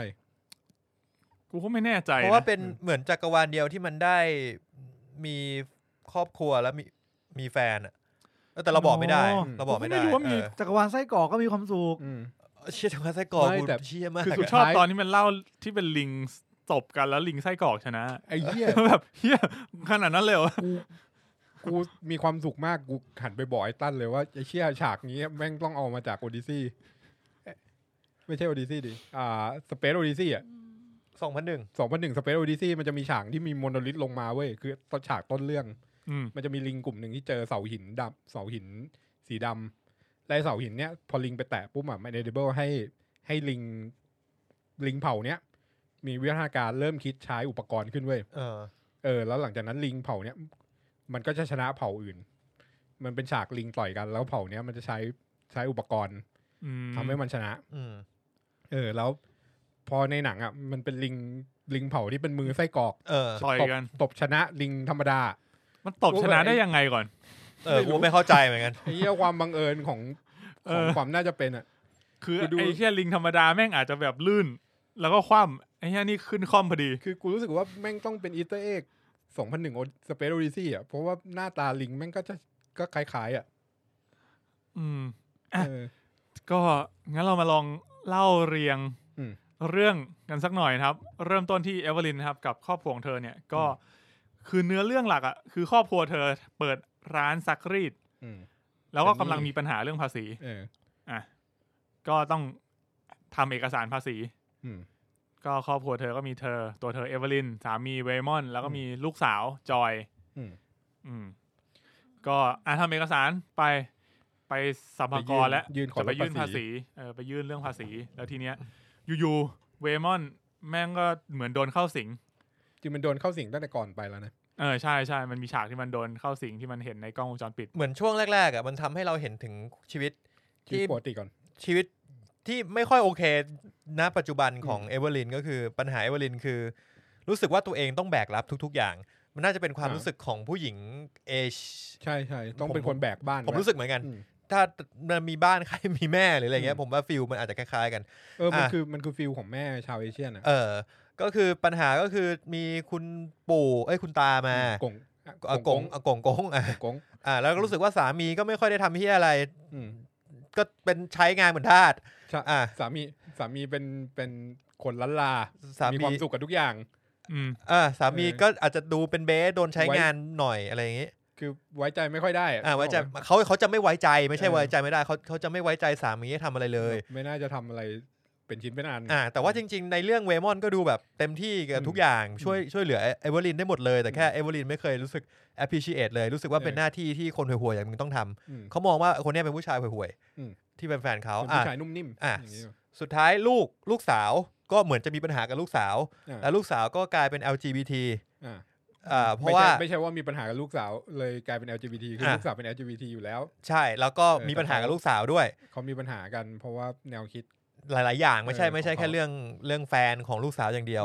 ลูกสาวก็พาแฟนที่เป็นผู้หญิงมาหาแม่ที่บ้านแล้วก็อยากจะเปิดตัวได้แล้วเป็นวันตรุษจีนปะใช่มันจะเป็นช่วงวันตรุษจีนพอดีที่ร้านซักรีดของเขาเนี่ยก็จะจัดงาน Chinese New Year แล้วก็เชิญทุกๆคนเข้ามาร่วมเขาก็เชิญคนทั่วๆไปเสร็จแล้วทีเนี้ยก่อนที่มันจะมางานเลี้ยงตอนเย็นได้เนี่ยเขาก็ต้องไปเคลียร์กับกรมสรรพากรก่อนเรื่องภาษีของร้านซักรีดของเขาที่ตอนนี้ก็กำลังเจอปัญหาเพราะว่าทำบัญชีมั่วค่าใช้จ่ายทุกอย่างแม่งเอามารวมเข้าหมดเลยคือก็เป็นสเตอริโอไทป์ของคนเอเชียด้วยก็พยายามจะหัวหมอลดภาษีทุกอย่างก็มาขอลดภาษีกูเข้าใจละมันเป็นการขอลดภาษีโดยการที่บอกว่ากูมีค่าใช้จ่ายเท่านี้แต่ค่าใช้จ่ายของมึงคือตู้คาราโอเกะอะไรอย่างนี้ก็เป็นจังหวะที่ไปอยู่ที่กรมสรรพากรแล้วก็ไปเจอกับอัลฟาเวมอนก็คือเข้าสิงพอดีใช่ก็คืออยู่ๆไปที่สรรพากรก็คือไปทั้งตัวเอเวอร์ลินเวมอนแล้วก็กงกงพากงกงไปด้วยตรงนี้แทรกหน่อยดิคือถ้าเวลาเรานึกถึงอเมริกาเราจะมองว่าแบบ FBI CIA เป็น bad ass ใช่ป่ะแต่หน่วยงานที่ทรงพลังที่สุดในอเมริกาเนี่ยเขาส่วนใหญ่เขาจะยกให้เป็น IRS เป็นกรมภาษีคือบอกว่ามึงอย่าไปแย้มกับไอ้เหี้ยสรรพากรนะไปแย้ม FBI ไปแย้มสวัสดิ์อะไรเงี้ยไม่มีปัญหาแต่อย่าแย้มกับสรรพากรมันเอามึงตายไม่แย้มกับ FBI มึงมีปัญหาแหละมึงลองนึกดูว่าใครที่โดนสรรพากรเล่นเอาคาโปนนะเว้ย FBI จัดการเอาคาโปนไม่ได้เชิดแม่สุดท้ายเอาคาโปนโดนจับข้อหาเลี่ยงภาษีไอ้สัตว์ข้อหาเลี่ยงภาษีนี่ล้มมานักต่อนักแล้วนะครับในไทยเราก็ใช่มั้งเพราะมันเรียกว่าเป็นสามารถจับได้โดยถูกกฎหมายคือถ้าเกิดว่ามึงอย่างตำรวจหรืออะไรเงี้ยบางทีถ้าเกิดแบบมึงหาหลักฐานที่ชัดเจนไม่ได้มันไม่สามารถจับได้แต่ถ้าเกิดภาษีแม่งแบบมันเป็นตัวเลขที่แบบจับต้องได้มันชัดเจนก็โดนเล่นมาหลายรายเลยเป็นหน่วยงานที่โหดที่สุดสมกับการเป็นตัวร้ายใช่ครับผมก็เรียกว่าครอบครัวนี้ก็ไปที่ไอกรมสรรพากรเพื่อจะไปเคลียร์ภาษีกับเขาเรียกอะไรรีดรี่พนักงานก็ไปถึงปุ๊บปรากฏว่าเหมือนเวมอนคาแรคเตอร์บุคลิกเปลี่ยนไปตอนกำลังขึ้นลิฟต์ก็มีการแบบซึ่งตอนแรกเนี่ยเหมือนในหนังมันบอกไว้อยู่แล้วว่าเวมอนเนี่ยตั้งใจจะหย่าจะขอหย่ากับเอเวอร์ลินแต่ไม่ได้บอกเหตุผลนะทั้งเรื่องก็ไม่ได้บอกเหตุผลว่าทำไมจะหย่าทีนี้พอไปถึงตรงนั้นปุ๊บอยู่เวมอนคาแรคเตอร์เปลี่ยนไปกลายเป็นอีกคนนึงเลยแล้วก็มาบอกเอเวอร์ลินว่านี่คือสิ่งที่คุณต้องทำเขียน1 2 3 4ไม่เรียบร้อยแล้วบอกเอเวอร์ลินว่าไปถึงปุ๊บเลี้ยวเข้าห้องพันโลงเลยนะแล้วเอเวอร์ลินก็งงๆแล้วอีกทีหนึ่งเวมอนก็แบบกลับมาเป็นคนเดิมจำไม่ได้ว่าเกิดอะไรขึ้นตรงนี้กูแอบแต่ว่าจริงๆมันแค่บังเอิญแหละกูชอบตรงที่มันเปลี่ยนบุคลิกตอนขึ้นลิฟต์กูนึกถึงเซเวอร์แลนด์แล้วมันเปลี่ยนท่าเดียวกันด้วยเว้ยเหรอคือเวมอนร่างธรรมดาร่างนุ่มนิ่มมันจะยืนแบบหลังค่อมนิดๆใช่ป่ะแล้วพออัลฟาเวมอนเข้ามันจะแบบยืนตัวตรงขึ้นมามันจะอารมณ์คล้ายๆเซเวอร์แลนด์ตอนที่แบบมันผ่านลิฟต์แล้วน่ะก็บอกเลยแล้วกันว่าไอ้ตรงเนี้ยครับก็คือการที่อัลฟาเวมอนก็คือเป็นเวมอนอีกคนหนึ่งที่มาจากจักรวาลยูนิเวิร์สมัลติเวิร์สที่ชื่อว่าอัลฟาแล้วก็เหมือนว่า ส่งจิตใจตัวเองเข้ามาเข้าสิงไอเวมอนตัวนี้ รีโมท รีโมทมาเพื่อที่จะมาคุยกับเอเวอร์ลินเพื่อที่ให้เอเวอร์ลินทำอะไรบางอย่างซึ่งสิ่งที่เอเวอร์ลินต้องทำก็คือมันจะมีนะใส่รองเท้ากลับด้านใส่รองเท้ากลับด้านทำอีก2อย่างผมจำไม่ได้ละนึกว่าตัวเองอยู่ในห้องเก็บของแล้วก็3คือกดปุ่มสีเขียวกดปุ่มสีเขียวที่หูฟังใช่เพราะตอนขึ้นลิฟต์มามันเอาไอ้หูฟังใส่หูเอเวอร์ลินไว้ซึ่งตรงเนี้ยเขามีเหมือนมี device เข้ามาเพิ่มก็คือเป็นเหมือนเป็นอุปกรณ์ที่ใช้เดินทางข้ามมัลติเวิร์สแล้วระหว่างที่กำลังถกเครียดกับไอตัวเจ้าหน้าที่ก็เอเวอร์ลินก็ไม่สนใจเพราะว่าตัวเองเขาเหมือนจะเกิดมาในเรื่องว่าเอเวอร์ลินไม่ได้เก่งภาษาอังกฤษขนาดนั้นคือพูดได้สื่อสารได้แต่มันจะมีศัพท์ยากๆบางอย่างของศัพท์ภาษีที่เขาไม่เข้าใจพอเขาไม่เข้าใจเขาก็หลุดแล้วเขาก็เลยแบบงั้นไหนดูซิกูต้องทำอะไรบ้าง1 2 3พอทำปุ๊บก็เหมือนตัวเองเนี่ยหลุดแล้วก็ไปสิงกับมัลติเวิร์สรีโมทไปที่มัลติเวิร์สของตัวเองที่อีกจักรวาลหนึ่งไอหูฟังเนี่ยมันเป็นแค่หูฟังบลูทูธนะแต่ว่าตัวที่ทำให้ข้ามมิติได้อะมันคือตัวแอปในมือถือหูฟังไม่ได้มีอะไรพิเศษมากแต่ว่าดีไซน์หูฟังมันคงใช้เพื่อการเล่าเรื่องให้คนดูเข้าใจง่ายๆด้วยให้เห็นภาพไฟสีเขียวติดอยู่ไฟสีส้มไฟสีแดงอะไรเงี้ยมันจะเห็นง่ายกว่ามันก็ง่ายกว่าด้วยมั้งในการที่แบบมันติดหูไว้อะแล้วพอในเรื่องมันต้องแบบมีฉากที่มันต้องจำไปเรื่อยๆถ้าเกิดมึงมัวจะมาแบบควักมือถือกดแอปแม่งก็ไม่ทันการมีมือถือการมีแบบหูฟังติดอยู่ที่หูมันก็แบบกดที่หูมันช่วยกูว่ามันช่วยให้คนดูรู้ด้วยว่าคนนี้เนี่ยมีเวิร์ดจำอยู่อะไรเงี้ยมัน follow ง่ายกว่าใช่ครับนะครับผมก็โดดไปข้ามไปมัลติเวิร์สแล้วก็ได้คุยกับอัลฟาเวมอนก็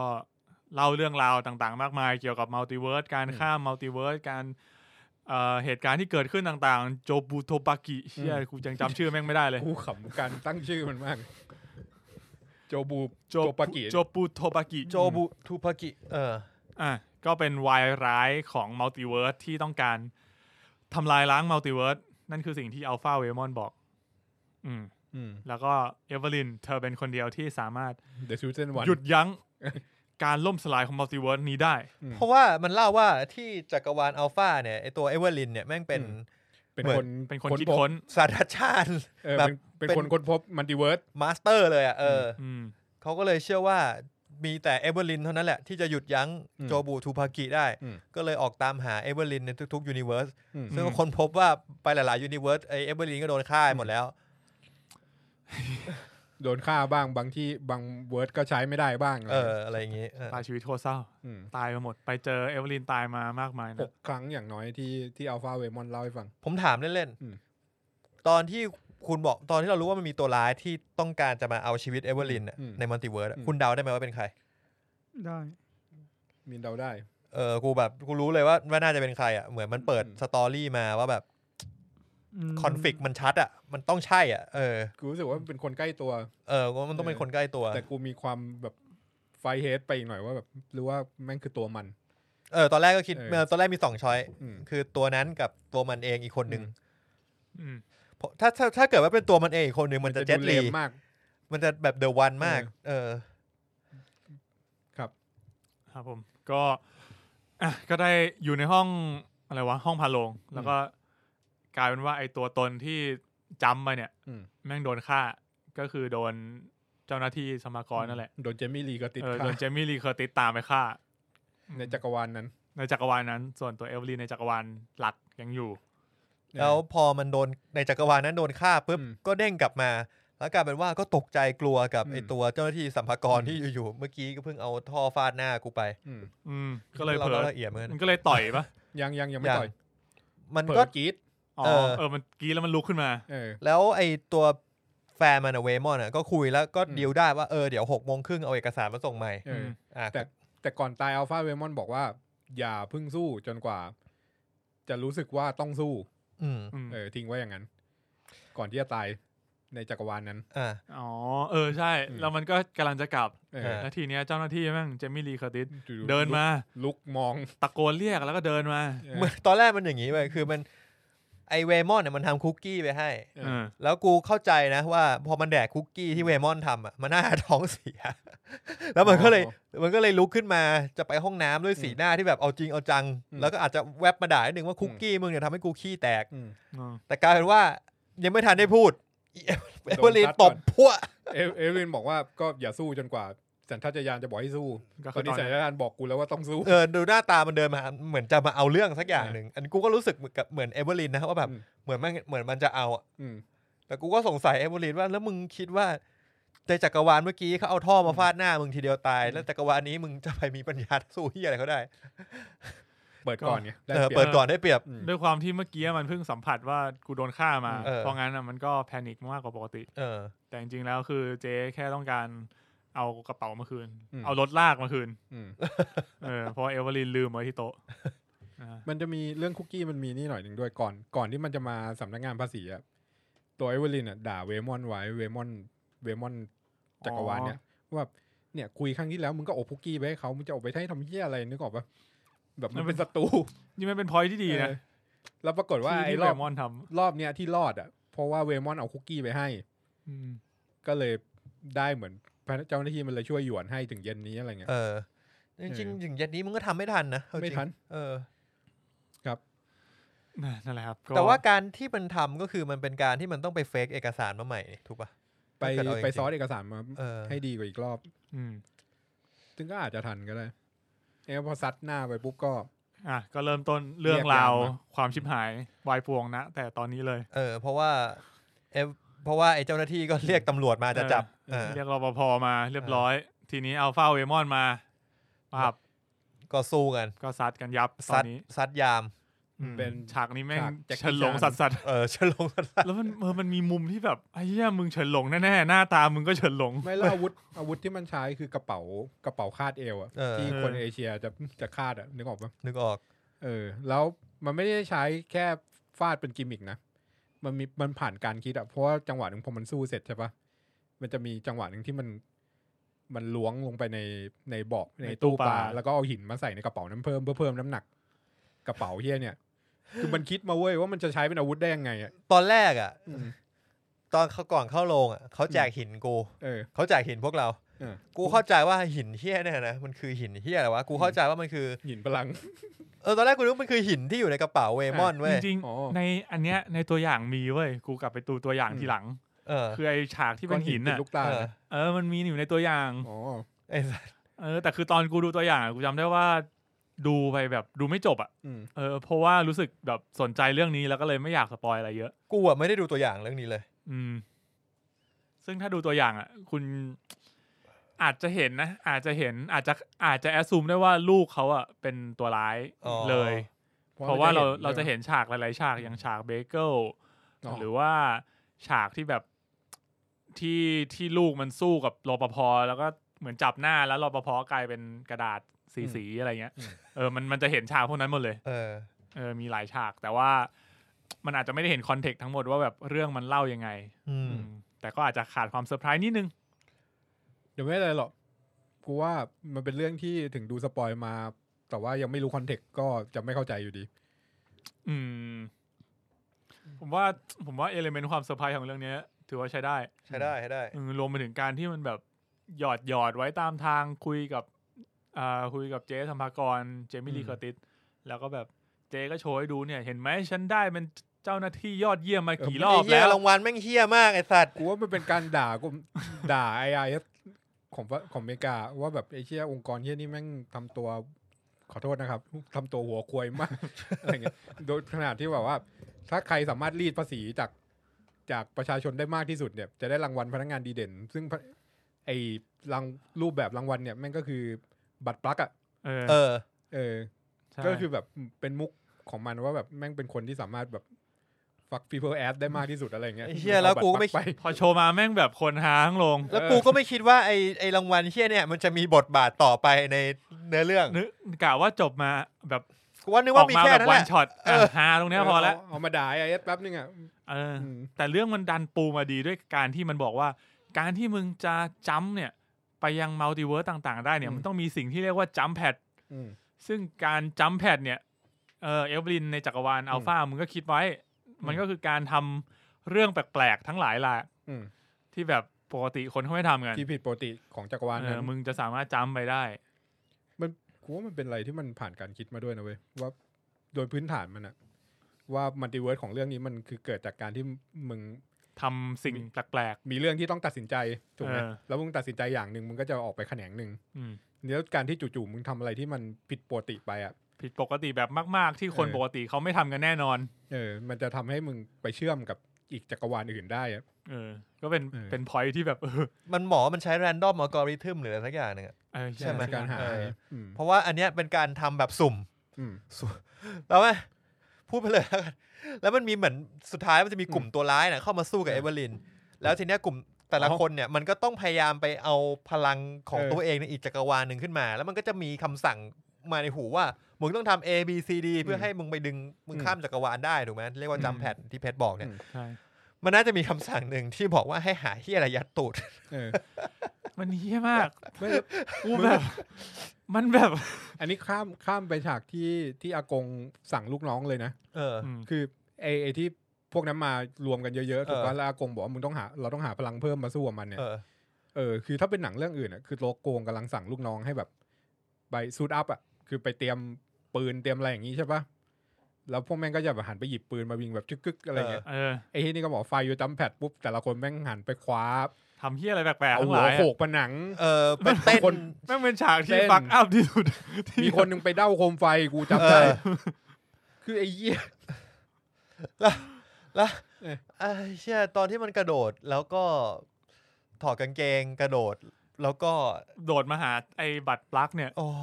กูแบบเฮียใจเย็นมึงอย่าโอ้ย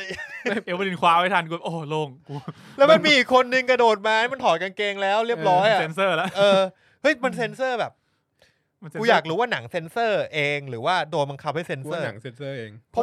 ะว่าการเซ็นเซอร์มันทำให้ฮามันทำให้ตลกมากเว้ยแล้วแต่ถ้าเกิดว่ามึงไม่เซ็นเซอร์อ่ะอุบาทสัตว์กูอ่านบทสัมภาษณ์อันนี้มาแล้วด้วยที่รวมกับมันให้สัมภาษณ์มันบอกว่าในหนังแอคชั่นพวกนี้มันจะมีปกติมันจะมีอยู่มุกนึงอ่ะที่แบบสู้ๆกันแล้วปืนหลุดจากมือแล้วมันจะต้องต่อยกันเพื่อแย่งปืนถ้าในฉากแอคชั่นอ่ะมันจะเป็นฉากที่อินเทนส์เว้ยว่าต่อยกันไปแล้วแบบไอ้นี่คว้าปืนแล้วไอ้นี่ปืนหลุดจากมืออะไรเงี้ยแล้วมันก็ต่อยแย่งกันมันบอกว่าแม่งน่าจะฮาถ้าเกิดไอ้วัตถุเหี้ยนี่ที่มันต่อยกันเพื่อแย่งเนี่ยเป็นอะไรที่แบบแม่งฮามากๆอ่ะบัตรปลั๊กมันเลยบอกว่ากูเอาบัตรปลั๊กใส่เข้าไปในซีนตรงนั้นแต่จังหวะบีทของแอคชั่นอ่ะเป็นเหมือนเดิมเลยอย่างเงี้ยแม่งน่าจะหามันเลยทำหาให้สัตว์หาไอ้เหี้ยต่อยกันแย่งบัตรปลั๊กทั้งหาทั้งเหี้ยกูว่ามันกระโดดมาแบบนั้นต้องมีเลือดอ่ะมีกูโอ้ยตัวเก่งเลยบอกเลยโดดมาแบบโอ้หยุดแล้วแบบ dedication มันสุดยอดมากเลยนะแบบแรงใจสีหน้าท่าทางไม่มีแบบความลังเลกูต้องเอาไอ้เหี้ยนี่ยัดตูดให้ได้แล้วแม่งพอยัดได้เนี่ยได้พลังปุ๊บมันสู้ต่อโดยที่ไอ้เหี้ยนั่นเสียบตูดอยู่แล้วมึงก็ยังเห็นด้วยอ่ะเป็นฉากที่ท่านที่แบบ1คือมึงเห็นบัตรปลั๊กเสียบตูดอยู่แล้ว2คือเวลามันเตะเนี่ยแม่งก็เซ็นเซอร์ตรงนั้นแล้วมึงก็เห็นเป็นอะไรไหวอยู่ในเซ็นเซอร์โคตรเหี้ยโคตรทุเรศกูขอบคุณผู้กำกับนะที่เลือกที่จะเซ็นเซอร์ถึงเรื่องนี้จะเป็นเรท R นะเรื่องนี้เป็นเรท R นะกูว่ามันเรื่องนี้เรท R นะเว้ยกูงงมากว่าเรท R ได้ไงกูว่ามันโหดครับความโหดนะกูว่าด็อกเตอร์สเตนฉากตายโหดกว่าเรื่องนี้อีกจริงนะหรือว่าฉากบัตรปลั๊กวะกูว่าฉากบัตรปลั๊กคำหยาบไหมเรื่องนี้มีฟักนิดหน่อยอ่ะงั้นย้อนกลับมานิดนึงผมขอย้อนกลับไปตอนที่มันสู้ครั้งแรกเจินหลงผมว่ามันไม่ใช่แค่หน้าเหมือนนะคือฉากในหลายๆฉากของมันมันแทบจะแบบการต่อสู้สไตล์การต่อสู้รวมถึงแบบแทบทุกอย่างเลยเว้ยผมรู้สึกแบบแม่งทำให้อย่างน้อยคนที่เคยดูหนังเฉินหลงมายังไงก็ต้องรู้สึกอ่ะซึ่งพอบอกว่าอันเนี้ยแม่งทำมาว่าเสิร์ฟเฉินหลงอ่ะแม่งทำให้รู้สึกแบบไอ้เชี่ยแม่งฉีกดีวะคือที่ในบทสัมภาษณ์หมอแต่ละซีนมันจะจงใจถ่ายให้เหมือนกับแนวหนังที่คนรู้จักไอสัตว์มีหนังวองกาไวโคตรเชี่ยคือทุกอย่างเลือกใช้มุมกล้องเลือกใช้เลนส์วิธีการเล่าเรื่องมันตั้งใจให้คนนึกถึงตรงนั้นอะซึ่งซีนนั้นมันก็คงเป็นการพูดถึงหนังเฉินหลงอะแล้วไม่ใช่เฮียอะไรแล้วไอคนเล่นก็น่าเหมือนเฉินหลงจนกูคิดว่าไอ้เฮียหรือเฉินหลงผอมลงจริงวะ แม่งแบบนี่มันเทรนด์ยุคคนดูแลสุขภาพไงแบบเฉินหลงผอมลงหรือว่ากูก็ไม่เห็นเฉินหลงมานานแล้วนะก็ฉากเดอะแมทริกก็เท่มีฉากเดอะแมทริกด้วยตอนที่มันไปที่รถมันไงไอฉากที่มันมีโอเปอเรเตอร์แม่งโคตรแมทริกเลยใช่เอาเวิร์ดเป็นฟิลแมทริกสัสๆแล้วก็ขับรถไปเรื่อยแล้วก็แบบเชี่ยเจอว่ะว่าเรื่องนี้มันได้ฟิลหลายๆเรื่องผสมกันจริงนะก็อย่างที่ปุณบอกเมื่อกี้แหละว่าถ้าเขาตั้งใจจะเอาเอลิเมนต์มาก็คื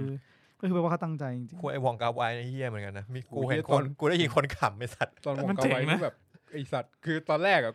มิตินั้นกูยังไม่อะไรแต่พอมันเข้าไปที่ซอกที่ตอกตรงนั้นอะยืนคุยกันแล้วยืนพอสีแล้วพอมันหยิบบุหรี่มาดูดแล้วแสงมันเริ่มมากูแบบใช่คือตอนยืนคุยแรกๆยังไม่เท่าไหร่เว้ยพอจุดบุหรี่แล้วท่ายืนแล้วทีนี้ไอ้แบ็คกราวด์ข้างหลังเริ่มเบลอกูแบบไอ้สัตว์นี่วอง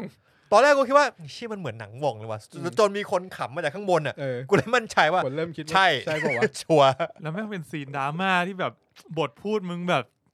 บทวองอ่ะเท่กินใจสัสบทพูดมึงคอนแทสกับฉากก่อนหน้านั้นของมึงมากไอ้เหี้ยอะไรไม่รู้ที่ผมบอกว่าเรื่องนี้มันแบบมันเหมือนในเพลงอาจารย์จักรวาลอ่ะคือมันค่อยๆไล่อารมณ์ขึ้นไปเรื่อยๆเว้ยแล้วมันไล่มึงไปจนพีคอ่ะไปจนสุดแล้วว่าแบบปั่นกีตาร์แบบสุดอ่ะแล้วเสร็จแล้วมันปล่อยมึงเคว้งเว้ยหยุดลอยซึ่งมันก็รู้แหละว่าฉากลอยคือฉากไหนมันก็ลอยเสร็จเว้ยมันค่อยดึงมึงกลับมาแล้วค่อยๆแบบบิ้วใหม่ใช่เรื่องนี้แล้วก็ดันขึ้นไปอีกรอบนึงเวฟมันเป็นงี้เลยเพราะว่ามันเหมือนว่าหนังมันแบ่งตัวมันเองเป็น2พาร์ทใช่พาร์ทแรกคือ everything 3พาร์ทใช่ชื่อมันเลยแต่พาร์ท3มันก็คือตอนจะจบแล้วอะแต่ความรู้สึกผมอะไม่แบ่งก็ได้เว้ยคือเข้าใจว่าที่จะแบ่งอะแต่แบบสำหรับผมคือมันสามารถเรียบเรียงแบบคืออารมณ์มันเรียงไปเรื่อยๆใช่อารมณ์มันเรียงไปเลยก็เลยไม่ได้รู้สึกขัดแต่ผมไม่เหมือนหนัง6พาร์ทอะอันนั้นรู้สึกขัดแต่ผมเอาหนัง6พาร์ทที่มีบอทมาโหวตให้นะที่ดูนานๆนั่งดูกันนานๆซีรีส์กูดูเรื่องนี้แล้วกูอยากกลับบ้านไปเขียนบอทมาช่วยโหวตต่อเลยโหวตเรื่องนี้แหละไม่แต่ว่าผมตอนเขาแบ่งเป็น everything กับ everywhere ผมว่ามันดูมีความหมายนะเว้ยมีความหมายอยู่นะผมรู้สึกว่าตอนพาร์ทที่มันเป็น everything คือช่วงแรกของเรื่องเนี่ยแม่งพาร์ทครึ่งแรกของเรื่องเลยดีกว่าผมรู้สึกว่าตัวดำเนินเรื่องอะ everything จริงๆมันโดน everything แบบเข้ามาในหัวจนงงไปหมดส่วนพาร์ท everywhere เนี่ยคือมันเหมือนมัน unlock พลังของมันแล้วอ่ะมันก็เลยเห็นแบบ everywhere ที่มันอยู่ใน multiverse ของมันได้เวลาพร้อมกันอ่ะส่วนตอนที่ผมดูตรงเนี้ยผมรู้สึกว่ามันสำหรับผมเองแล้วกันเนาะผมได้รับเมสเสจนี้ชัดมากอ่ะคือพูดด้วยคือการพูดอ่ะ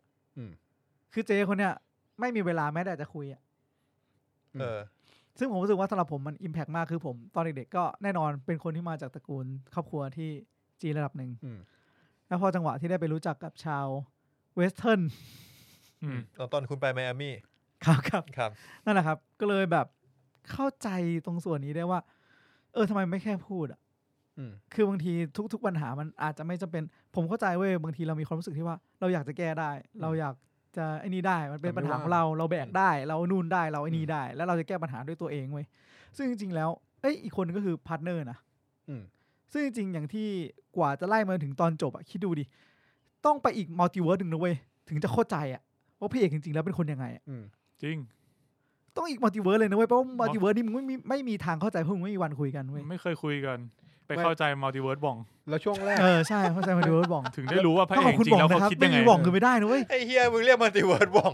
มันเป็นยังไงจริงๆบ่องเวิร์สเฮียมันมีเวิร์สแมทริกเวิร์สบ่องมีอะไรวะไม่แล้วช่วงแรกเวิร์สลัททุยลัททุยเฮียมากช่วงแรกอ่ะเอเวอร์ลินจักรวาลเนี้ย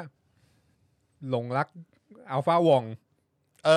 คือออกอาการชอบอัลฟาวองแบบคือเขาอ่ะ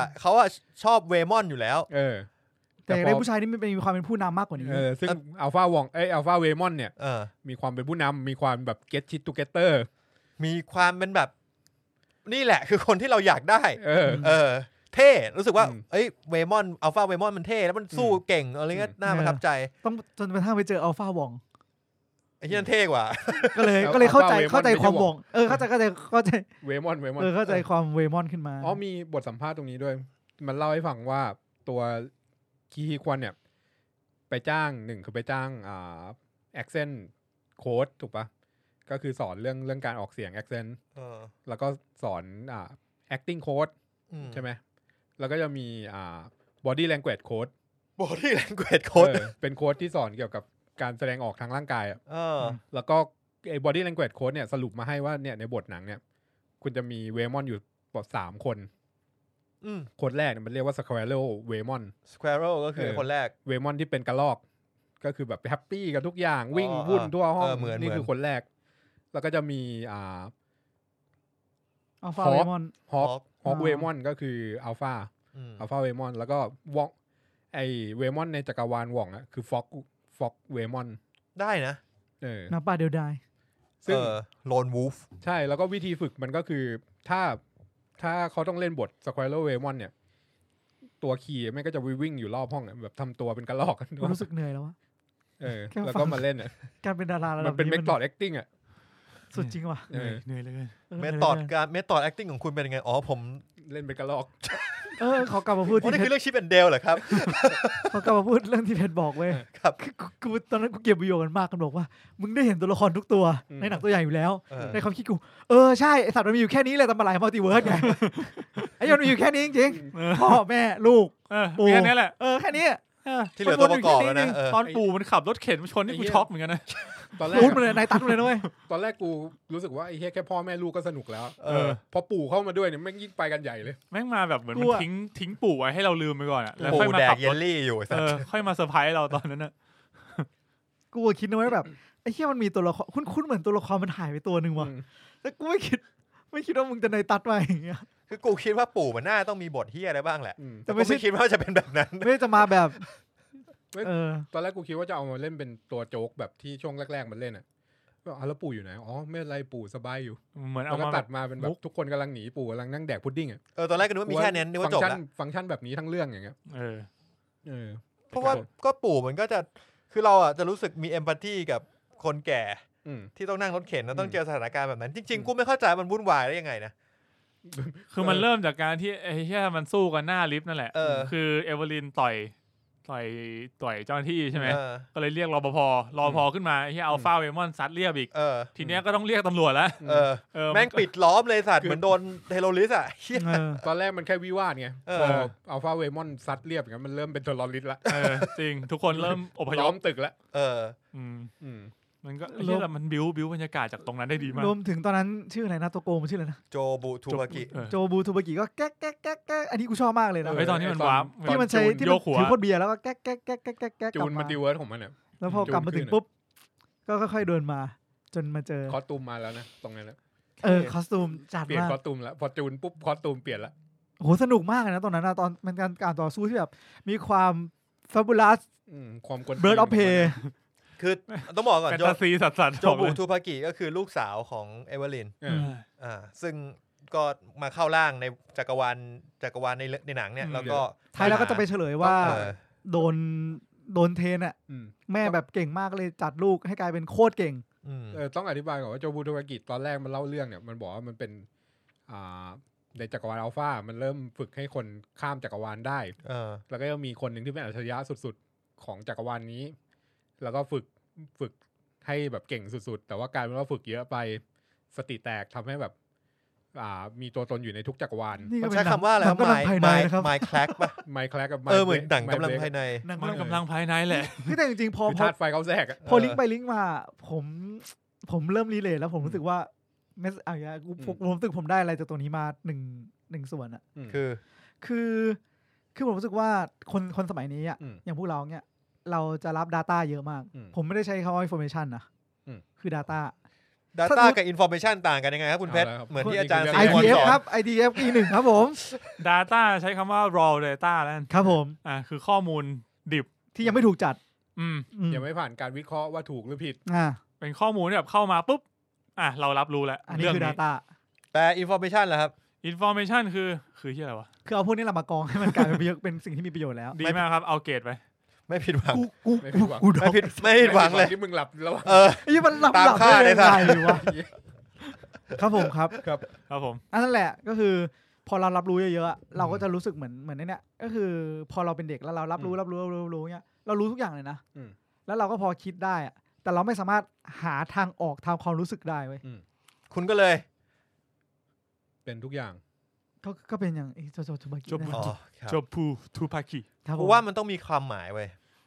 แต่ผมชอบที่แม่งทำมาให้คนอื่นเรียกผิดแล้วแม่งหาไปเลยมันเรียกผิดไปเลยตั้ง นะชื่อให้ยากโอ้มันเรียกผิดหลายรอบมากเลยมันมีคำหนึ่งที่แบบ มันมีรอบนึงที่มันเป็นชื่อที่แบบ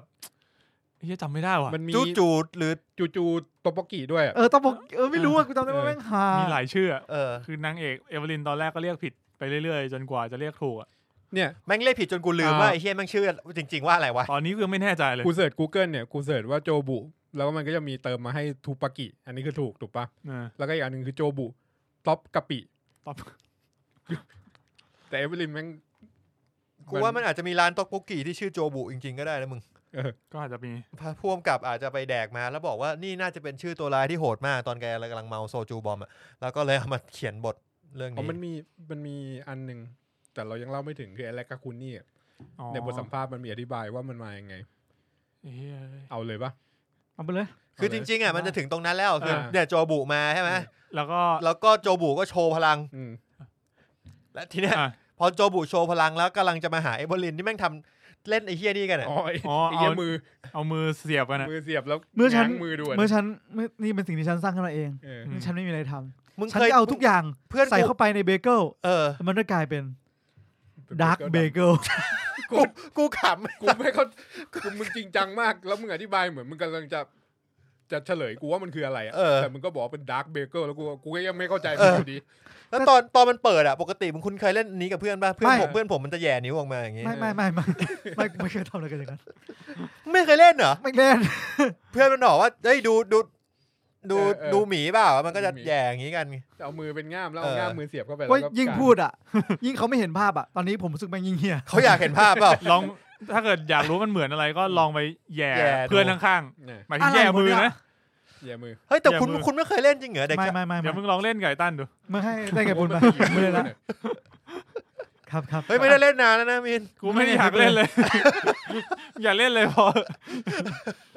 นั่นแหละครับก็นี่ผมประทับใจนะเว้ยคือแบบเพราะว่าคุณไม่เคยเล่นไงไม่ใช่เดี๋ยวไอ้สัสคือก่อนหน้าเนี่ยผมเคยเห็นอีเบเกิลอ่ะแล้วผมอ่ะไม่รู้ไงดูในตัวเห็นในตัวอย่างหนังใช่ไม่รู้มันเป็นเบเกิลเว้ยแบบมันแบบเหมือนโดนัทมันมีความเป็นทรงโดนัทแล้วก็มีเหมือนแบบแบคทีเรียมันแบคทีเรียที่แบบมึงมองกล้องส่องทางไกลเข้ามาแล้วกล้องจุลทรรศน์เพราะเราไม่ได้รู้ว่าคือเราเห็นภาพมันไม่ได้เรียกในตัวอย่างมันไม่ได้พูดแล้วเพราะในเรื่องมันบอกนี่คือเบเกิลกูแบบเบเกิลกูแบบเฮียเบเกิลวะกูอ่ะสงสัยมากว่าทำไมต้องเบเกิลกูก็ไม่รู้จริงมันน่าจะมีเคยพูดไว้มันน่าจะประชดเพราะว่ามันน่าจะหมายถึงว่าเบเกิลแต่จริงๆเบเกิลอ่ะมันเป็นแค่เบเกิลแล้วก็แดกกับครีมชีสแต่ว่าเดี๋ยวนี้คนมันเอาเบเกิลไปอัพพลายใส่เฮียทุกอย่างเข้าไปมันก็เลยยัดขาเข้าไปในเบเกิลกูขำนะฉากนี้ที่มันพูดตอนเพราะเหตุผลที่มึงบอกแหละมึงเบื่อก็เลยยัดทุกอย่างใส่เข้าไปใช่กูลั่นเลยแบบจริงว่ะเฮียจริงแล้วกูไม่รู้มึงจะแดกอะไรมันไม่ได้บอกแค่ยัดทุกอย่างด้วยมันมีไล่ให้ฟังบางอย่างด้วยที่มันยัดเข้าไปที่ทอแลนด์มาแหละน้ำมันลำข้าวเมล็ดงานู่นนี่คือธรรมดาก่อนแล้วสักพักมันก็ยัดจักรวาลเข้าไปอะไรเงี้ยกูแบบเริ่มไม่ใช่แล้วซึ่งผมรู้สึกว่าเดี๋ยวนี้ครัวซองเริ่มใกล้มันจะมีความแบบนั้นใกล้ถึงแล้วในมุมอ่ะแบบเวลานั่งอยู่หน้าโต๊ะกินข้าวกับแม่แล้วเด็กมันก็ฟังแม่บ่นไม่รู้ทำอะไรก็ผสมข้าวเล่นแล้วเบเกิลตั้งอยู่ข้างหน้าจริงๆมึงเอาเบเกิลทาครีมชีสแล้วมึงก็กินกับโอวัลตินเลยก็ได้แล้วถูกป่ะอันนี้แม่งแบบแปลว่าแม่งแบบขี้เกียจฟังแม่บ่นก็ใส่ไปเรื่อยจะเป็นอย่างนั้นก็ได้รู้สึกแบบจริงๆมันผมคิดอย่างนั้นนะเหมือนอ่านแวบๆมันมีบทสัมภาษณ์แต่ยังไม่ได้อ่านตรงนั้นว่าทำไมถึงเบเกิลมันจะมีไอ้แดเนียลมันจะคุยกันอยู่ว่าไอเดียเรื่องเบเกิลนี่มาอย่างไงกูว่ามันมาจากไอ้ร้านอะไรก็ไม่รู้แหละเพราะว่ากูอ่ะก็มีวันที่กูอยากกินเบเกิลแล้วกูก็เปิดเข้าร้านเบเกิลร้านหนึ่งในแก๊ปเข้าไปโดยที่กูคาดหวังว่ามันคงมีเบเกิลครีมชีสหรือเต็มที่ก็สโมกแซลมอนเชี่ยแม่งร้านขายเบเกิลมีเป็น10-20เมนูเปลี่ยนขนมปังได้ด้วยมีซีซอลเบเกิลมีโอ้โหเยอะผมเสิร์ช everything everywhere all at once เพื่อที่จะดูรูปไหมเลยครับแต่ผมไม่เจอถุงมือ you can buy hot dog hand sausage hand ได้ที่ Amazon ไอ้เหี้ยซอสเซจแฮร์เนี่ยตอนแรกกูก็คิดว่ามันคงไม่ได้อะไรมากไอ้สัตว์กลายเป็นว่าแม่งมันกูว่ามันคือมันใช้ทุกจักรวาลได้อย่างเต็มประสิทธิภาพตอนแรกกูคิดว่าไอ้ซอสเซจแฮร์เนี่ยกูเห็นไอ้นี่เว้ยแอนดรูการ์ฟิลมีถ่ายแบบเหมือนเขาไปถ่ายรูปแอนดรูการ์ฟิลช่วงที่แบบมันบอกว่ามันจะ พักงานแสดงอ่ะแล้วก็บอกช่วงนี้ enjoy ชีวิตอยู่แล้วแม่งปาปารัสซี่ไปถ่ายว่าแม่งไปดู Everything Everywhere All at Once แล้วใช่ปะแล้วออกจากโรงมันใส่ถุงมือซอสเศษแฮนด์โบกไปโบกมาอยู่ไอ้เหี้ยมึงโอเคแม่งต้องมีอะไรสักอย่างกับไอ้เหี้ยมือไส้กรอกเนี่ยตอนแรกกูนึกว่ามันจะมาแค่วันช็อตเอาจริงๆทุกอย่างกูนึกว่ามันจะมาแค่วันช็อตหมดเลยสัตว์เอาตอนแรกนะมันใช้ทุกอย่างเลยมันใช้ทุกอย่างเต็มที่มากเอางี้คือเนี่ยมันใกล้ไปถึงซีนที่มันอันล็อกพลังตัวเองแล้วแล้วคาคุนี่เนี่ยชอบกันไหมชอบเชื่อกูเฉยมากเลยกูชอบที่มันเริ่มต้นด้วยมุกเอเชียธรรมดาก่อนคือมุกของคนเอเชียที่จำชื่อหนังไม่ได้แล้วพูดชื่อหนังมั่วไม่ตอนแรกกูเข้าใจว่ามันไม่ตอนแรกกูไม่ได้คิดว่ามันจะมีจักรวาลที่เป็นอย่างนี้จริงๆตอนแรกกูเข้าใจคำว่าแลคคาคูนี่ที่มันเปรียบเทียบเนี่ยมันน่าจะหมายถึงว่ามันน่ะเข้าไปคอนโทรลใช่ตัวจักรวาลตัวมันเองในอีกจักรวาลนึงเหมือนที่รัตทาทูอี้ทำกับไอ้พ่อครัวตอนแรกกูรู้ว่ามันหมายถึงอย่างนั้นปรากฏไอ้เหี้ยมันมีจักรวาลที่มีตัวและคูณบังคับมึงยิงชิงมึงต้องย้อนกลับไปที่อัลฟาเรมอนบอกตอนแรกก่อนว่าทุกอย่างเป็นไปได้ถ้ามึงฝันถึงได้งั้นเลยมีประโยคนี้แล้วทีนี้พอมาตรงนี้ปุ๊บมันบอกว่าเนี่ยมีนึกถึงหนังเรื่องนี้ที่แลคคูนมันควบคุมคนได้เนี่ยแล้วพอไปปุ๊บมีจักรวาลนี้ขึ้นมาจริงๆเนี่ยมันเป็นมุกสาบจังหวะไม่คือผมไม่ได้มีปัญหากับจักรวาลนี้แต่แค่แบบฉากต่อจากนั้นอ่ะมันสำหรับผมมัน execute ได้น่าเบื่อนิดหน่อยที่แบบที่มันไปปีนหัววิ่งไล่จับมันเอาจริงนะจักรวาลที่นั่นไม่มีอะไรสัมพันธ์ไม่มีอะไรจำเป็นต่อในเรื่องเลยก็เลยรู้สึกเฉยๆมันเป็นโจ๊กมันใส่โจ๊กอย่างเดียวแล้วกูคิดว่ามันเอาพลังจักรวาลนั้นมาสู้ด้วยนะที่ควงมีดนิดหน่อยไอ้เหี้ยแต่การใช้สกิลรวมกันเนี่ยมันเชี่ยมากนะอารมณ์มันแบบขนาดจักรวาลที่พิซซ่าซอสเศษแฮนด์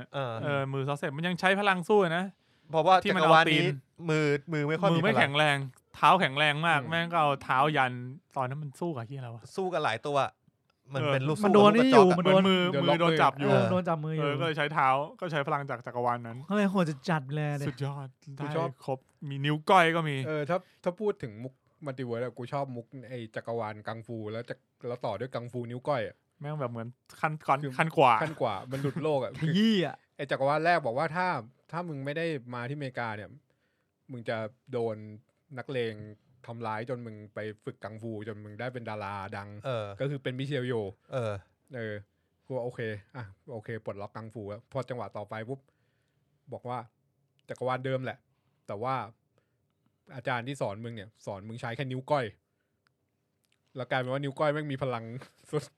ใช่เพราะว่าเรื่องนี้มันไม่ได้มีแค่มัลติเวิร์สแบบนั้นมันมีมัลติเวิร์สข้างๆมันจะเรียกว่าเป็น possibility ของจักรวาลนั้นด้วยเช่นมันจะมีจักรวาลมันก็คืออีกจักรวาลนึงแหละแค่เล้าตอนเด็กอ่ะมันเป็นเล้าเดียวกันข้างๆกัน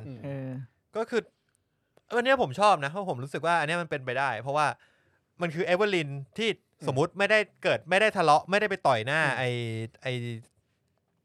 เจ้าหน้าที่กรมสรรพากรก็จะลงรถกลับบ้านปกติซึ่งมันก็จะมีมัลติเวิร์สนั้นอยู่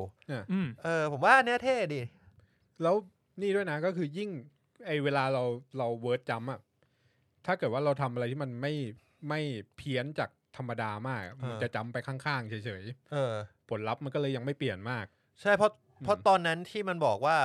ต้องนึกถึงจักรวาลที่คุณเป็นกังฟูมันก็ต้องบอกว่าให้ไปบอกรักเจ้าหน้าที่กรมสรรพากรซึ่งนางเอกทำไม่ได้รักแล้วพอบอกเล่นๆกลายเป็นว่ามันจำไปที่ข้างๆแค่ตอนที่มันทะเลาะกับผัวในรถตู้ใช่เชี่ยแม่งวิธีจำแต่ละอันก็พิสดารดีมีของเลมอนที่แบบต้องเอากระดาษมาบาดง่ามนิ้วจริงผมแอบรู้สึกว่าตอนที่มันบอกรักอ่ะมันน่าจะจำไปจักรวาลไส้กรอกมันไม่น่าจำไปจักรวาลนั้นเลยไม่แต่มันเลือกได้ไม่เหรอมันดูรีเลทมากกว่าไม่แต่มันจักรวาลไส้กรอกมันสู้ไม่ได้ไงไม่แต่หมายถึงจักรวาลไส้กรอกอ่ะมันเป็นจักรวาลที่มันกับสรรพากรรักกันเรารู้สึกว่ามันน่าถ้ามันเป็นการบอกรักมันน่าจะรีเลทได้ดีแต่การกฎของการจำมันต้องทำอะไรที่มันผิดจากปกติให้มากไงถึงจะจำไปไกลมากซึ่งไอ้ไส้กรอกเนี่ยคือจำไปไกลเลยนะ จำไปตั้งแต่แบบ Dawn of Humanity อ่ะแม่งเป็นแบบต้องบอกว่ามัน เขาบอกว่าเป็นขอบจักรวาลอีกฝั่งนึง จักรวาลไส้กรอกแม่งคือการจัมป์ไปแบบไม่ใช่แค่ทางแยกของกูอ่ะแม่งคือทางแยกของมนุษยชาติสมัยที่ยังเป็นลิงนึกออกปะมันคือเป็นนิ้วไส้กรอกก่อนกูเกิดมาแล้วอ่ะคือเอาจริงๆนะมันอาจจะไม่มีกูด้วยซ้ำอ่ะถ้าว่ากันตรงๆมันไม่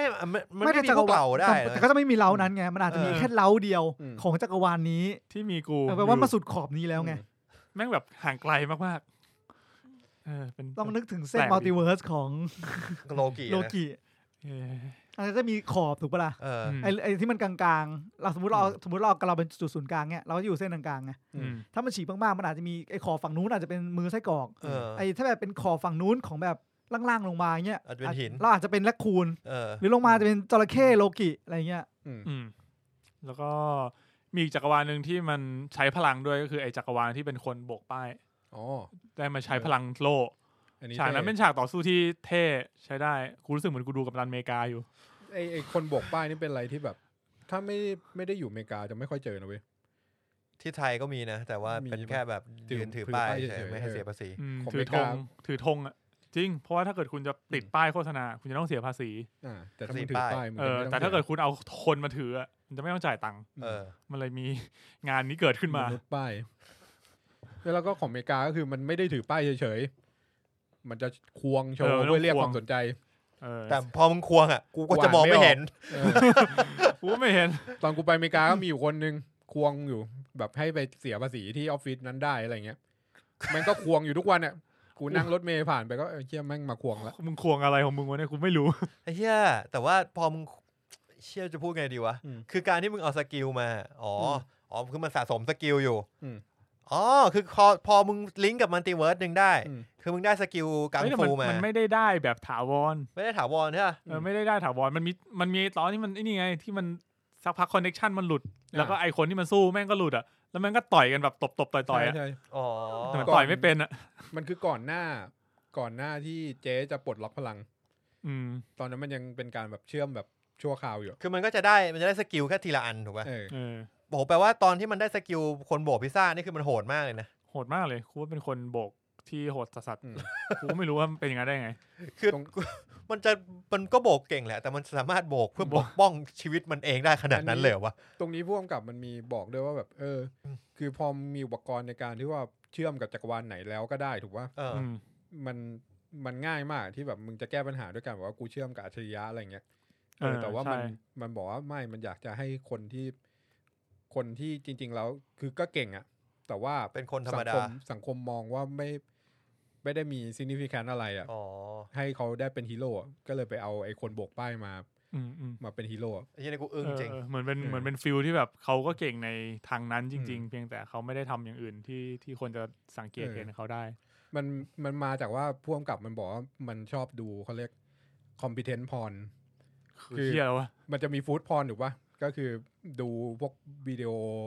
ของอาหารใช่ไหมทำอาหารอันนี้คอมพิวเตอร์พรก็จะเป็นแนวบอกว่าไปดูคนที่ทำอะไรสักอย่างเก่งอ่ะเหมือนคนไอ้เหี้ยนี่ปอกผลไม้เร็วไอ้เหี้ยนี่ก่ออิฐเร็วอะไรเงี้ยแม่งมันมากนะเนี่ยนี่คือคอมพิวเตอร์พรแล้วก็หมอดูพวกนี้เยอะๆแล้วมันก็บอกไอ้เหี้ยอันนี้น่าจะออกมาสู้ได้อย่างเงี้ยก็เลยเอาคนโบกป้ายมาสู้แต่จักรวาลที่แม่งฝึกการเวียงหมามากูไม่โอเคตัวร้ายที่เวียงหมาแม่งหานะจังหวะดีมันกล้าสงสารหมามากเลยเฮียกูว่ามันกัดเว้ยแบบอารมณ์แบบรักนะแบบสงสารขอโทษนะไอสัตว์แต่เอาหมามาเวียงก็มันจิกกัดคนประเภทนี้จริงกูว่ากูชอบที่มันกล้าที่จะเอาหมามาเล่นนะคือบางเรื่องแม่งจะแบบนึกออกป่ะจนมีคนล้อว่าแบบในหนังเนี่ยเด็กจะไม่เป็นไรหมาจะรอดนู่นนี่อะไรเงี้ยเคยเนี้ยมันรู้แหละว่าแบบคือหมามันอ่ะกูดูก็รู้ว่าตอนมันเตะหมาปลอมคือกูไม่ได้คิดหรอกว่าเฮ้ยมันเตะหมาจริงป่าววะมันไม่ใช่อยู่แล้วเรื่องนี้หาความสมจริงไม่ได้เฮียและกูเนี่ยดูก็รู้ว่าเป็นหุ่นหุ่น CG ที่อะไรอย่างเงี้ยรู้ของปลอมแต่มันหาได้เพราะว่ามันไม่สมจริงนี่แหละคือตอนแรกกูก็งงเลยเว้ยว่ามันมีจักรวาลที่แม่งเป็นเชฟเทปปันยากิแล้วกูก็สงสัยว่าจักรวาลนี้มีทำไมวะแล้วก็แบบมันก็ตัดไปอีกฉากนึงที่มันแบบเชิดชูเพื่อนว่าแบบเอ้ยเพื่อนทำเก่งจังเลยกูก็แบบ ยังงงอยู่ว่ามันจักรวาลเฮียอะไรวะก็คงมีจักรวาลที่มันเป็นเชฟเทปปันแหละแต่กูก็ไม่คิดว่าไอ้เชฟเทปปันเนี่ย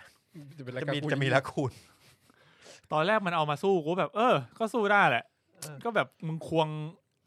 ตะหลิวเก่งอ่ะก็น่าจะได้อยู่นะอันนี้มันหลังจากผ่านการโชว์ให้เราเห็นแล้วว่ามันเอาจักรวาลคนควงป้ายมาสู้ได้ช่วงนี้ประมาณนั้นจะสู้ยังไงดีอย่างเงี้ยก็เอาเชฟเทปันที่แบบควงตะหลิวเก่งๆมาสู้ใช้ตะหลิวใช้มีดเก่งๆก็ได้ความสามารถที่กูอ้าปากอ่ะคือความสามารถที่มันไปเอานักร้องโอเปร่ามาแล้วก็เราทำให้ปอดอ๋อแบบที่มันโดนปล่อยโยนแก๊สเข้าไปก็อยู่กับเวมอนกับอากงฮะเฮียมันเอาเลยก็แบบมันเอาอ่ะความสามารถแบบนี้ก็ได้ตรงนั้นมันยากนิดนึงนะเว้ยเพราะว่ากูเข้าใจเลยว่า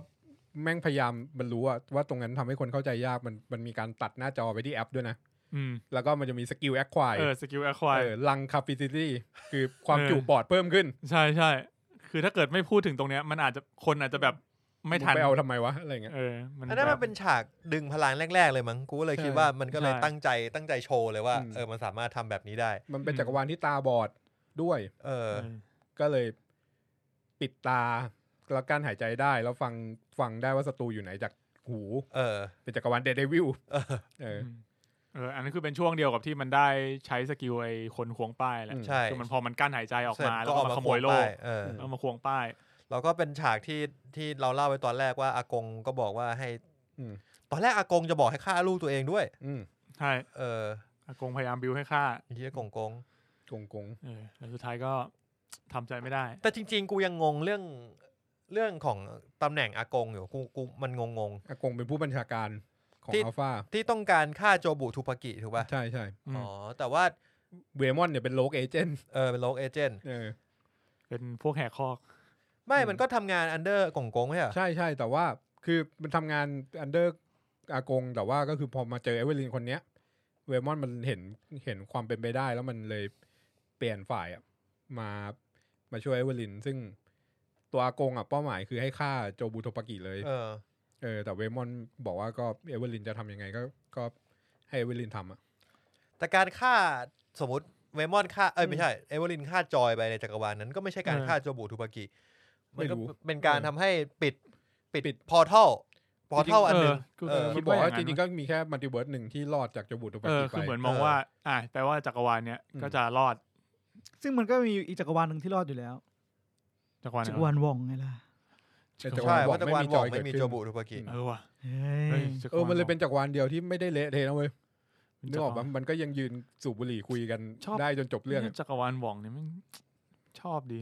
ที่มันไปที่เพชรออกไปจุดบุหรี่ดูดมันไปครั้งแรกใช่ไหมแล้วมันก็กลับมาแล้วมันก็มาบอกเวมอนเนี่ยคุณรู้ไหมว่าชีวิตฉันดีขนาดไหนตอนที่ไปเจอคุณดีจริงอันนี้ดีจริงไอ้เหี้ยมากอันนี้คนขำลั่นโลงเลยที่มัน I want to show him how beautiful it is without him กูแบบไอ้เหี้ยแบบแม่งโคตรเหี้ยเลยแล้วที่เจ๋งกว่านั้นคือมันกลับมาอีกทีนึงแล้วแบบไอ้สัตว์ชีวิตเขาก็ beautiful เหมือนกันชีวิตเวมอนก็ใช้ได้นะเป็นนักธุรกิจรวยร่ำรวยมหาศาลสรุปก็คือพวกมึงอยู่กันทำให้ดิ่งลงไม่หรอกแต่ว่าที่มันตลกฉากนั้นเพราะว่ามันพูดแบบไม่ได้ตั้งใจไม่ได้ตั้งใจจะให้คอมเมดี้ด้วยมั้งคือบางคนถ้าแบบไม่ทันก็จะไม่ขำเว้ยแต่ว่าแบบโรงเรามันน่าจะตั้งใจดูกันมากแล้วก็แบบทุกคนขำแบบลั่นคือผมรู้สึกว่าจังหวะมันไม่ได้คอมเมดี้แต่แบบประโยคมันฮาสัตว์จังหวะนักแสดงดีด้วยคือสายตาแววตาคือแบบว่าเฮ้ยแบบอยากให้คุณรู้แบบจริงนะอยากให้แบบว่าแบบที่มันมีนะจักรวาลที่แบบว่าเราไม่ได้เศร้ากันขนาดนี้มันมีจริงๆแล้วมันไม่ได้ดูเหมือนอยากจะด่าด้วยนะมันไม่ได้ดูโกรธมันเหมือนแบบตื่นเต้นอยากเล่าให้ฟังมันก็เลยแบบเป็นความขัดแย้งที่เหี้ยมากที่คนดูก็จะแบบเชี่ยกูขมุกขมัวไม่แล้วในเรื่องมันไม่ยอมตัดคอนเนคชั่นด้วยนะมันยังเชื่อมอยู่อย่างนั้นแหละเพราะว่ามันอยากจะไปอยู่ตรงนั้นใช่เป็นตอนที่มันรู้สึกว่ามันอยากไปอยู่ที่จักรวาลนั้นเพราะมันรู้สึกว่ามันแฮปปี้มากๆที่ตรงนั้นแบบชีวิตดีแบบเป็นดาราดังคนสนใจมีเงินชื่อเสียงเงินทองเพราะว่าจักรวาลเอเวอร์ลินทุกจักรวาลนะจะมีความฝันอยากเป็นดารานักร้องอยากเป็นอะไรสักอย่างเป็นซัมวันคือเขาทุกครั้งที่เขาดูเพลงไงทุกครั้งที่เขาดูโซเวล่าผ่านทีวีเขาจะแบบมีความแบบ อยากเป็นดารา ฝัน แต่ถ้าที่ฟังจอยมันพูดตอนหลังๆก็จะเห็นว่าเอเวอร์ลินมันอยากเป็นหลายอย่างนะเว้ยไม่เดี๋ยวที่ไม่ใช่จอยดิที่สำนักงานภาษีอะที่เวมอนมันเล่ารายละเอียดไอ้ค่าใช้จ่ายให้ฟังอ่ะมันจะมีตั้งแต่ตู้ซื้อตู้คาราโอเกะซื้อตู้คาราโอเกะซื้ออุปกรณ์นวดซื้ออะไรอย่างเงี้ยคือบอกเนี่ยเอเวอร์ลินเป็นหลายอย่างเรียกว่าตั้งใจจะประกอบธุรกิจหลายอย่างไม่แต่มันเวมอนมันบอกอยู่แล้วไงคือผมรู้สึกเวมอนอ่ะทุกจักรวาลเป็นคนที่เข้าใจและรู้จักซึ่งอย่างที่เวมอนอันนั้นมาบอกอ่ะคือไม่ได้เนกาทีฟเข้าใจป่ะแต่คือเหมือนสำหรับเขาแล้วอ่ะมันเป็นเอเวอร์ลีนที่แบบกูก็ไปเจอมาแล้วเอเวอร์ลีนที่เป็นนักร้องเก่งมากเอเวอร์ลีนที่เป็นกังฟูเก่งมากแต่เอเวอร์ลีนเนี่ยได้ทุกอย่างไม่เรื่องทุกอย่างก็เลยกลางๆก็เลยสามารถเหมือนแบบเป็นเอเวอร์ลีนที่อยู่ในจุดที่สามารถเข้าใจทุกๆเอเวอร์ลีนได้ใช่มีจุดหนึ่งที่กูอยากย้อนกลับไปดูอีกรอบคือไอ้จักรวาลที่ไปเป็นดาราเนี่ยมันฝึกกังฟูถูกปะนั่นคือจักรวาลว่องใช่กูอยากกลับไปดูให้ชัดอีกทีว่าไอ้ตัวอาจารย์มันอะซีฟูเนี่ยอาจารย์มันจะเป็นดาราไม่มันคือใครอย่างเงี้ยเป็นจอยหรือว่าเป็นใครไม่ใช่จอยไม่เขาคือไอ้นี่ป่ะมันเขาคือไอ้เจมี่ลีเคอร์ติสเหรอไม่ใช่น้องสาวชางชี่เหรอจำไม่ได้ไม่รู้แต่เขาคือน้องสาวชางชี่แต่กูดูแล้วแบบวิกมันปลอมมากอ่ะใช่วิกมันปลอมมันตั้งใจแล้วกูเลยอยากรู้ว่าตัวเนี้ยมันคือใครเขาชื่อจีหลิงหรือหลิงจีวะไม่รู้หลิงจี หลี่จิงมึงครับเหมือนมึงกำลังผวนกันอยู่ขอไปหลี่จิงเป็นสตันท์นะครับก็น่าจะเอามาใส่บทใส่วิกแล้วก็นั่นแหละครับเอามาทำให้ฮาเป็นกังฟูมาสเตอร์มีเมื่อกี้พอดูแคสแล้วเจอนี่สตันท์2คนที่เล่นชังชีมาก็คือแอนดี้ลีกับแบดลีไอ้2คนเนี้ยเดี๋ยวผมบอกชื่อแคสชื่อตัวละครเขาให้แล้วมึงจะรู้เลยว่าคือตัวไหนคนแรกเนี่ยแบดลีเล่นเป็นอัลฟาจัมเปอร์โทปี้ไอสัตว์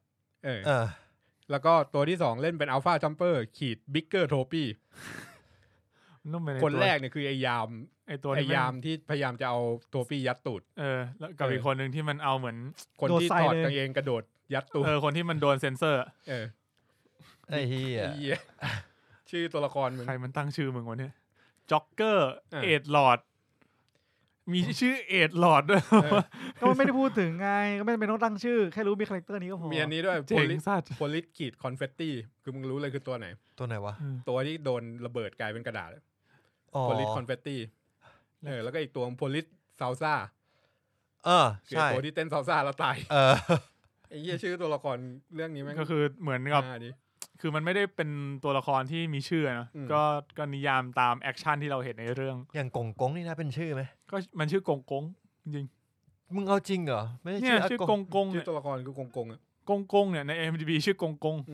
กงไม่ได้ไปตอนมึงเรียกอากงเหรอเหมือนป้าหมาไงคือมันก็เรียกแค่นั้นแหละมันไม่มีชื่อมันไม่ใช่ชื่อมันไงคือมันไม่ใช่ชื่อแต่ว่ามันเป็น reference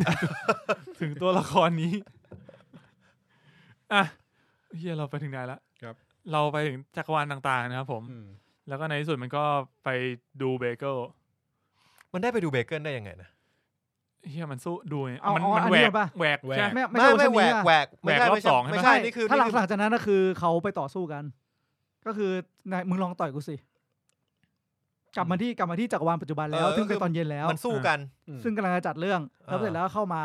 แล้วก็แบบว่ามันจะมีสู้กันก่อนมันต้องสู้กับไอ้พวกยามที่มันทะลวงตูดกันก่อนแล้วมันไปจบยังไงวะอันนั้นมันยังไม่ได้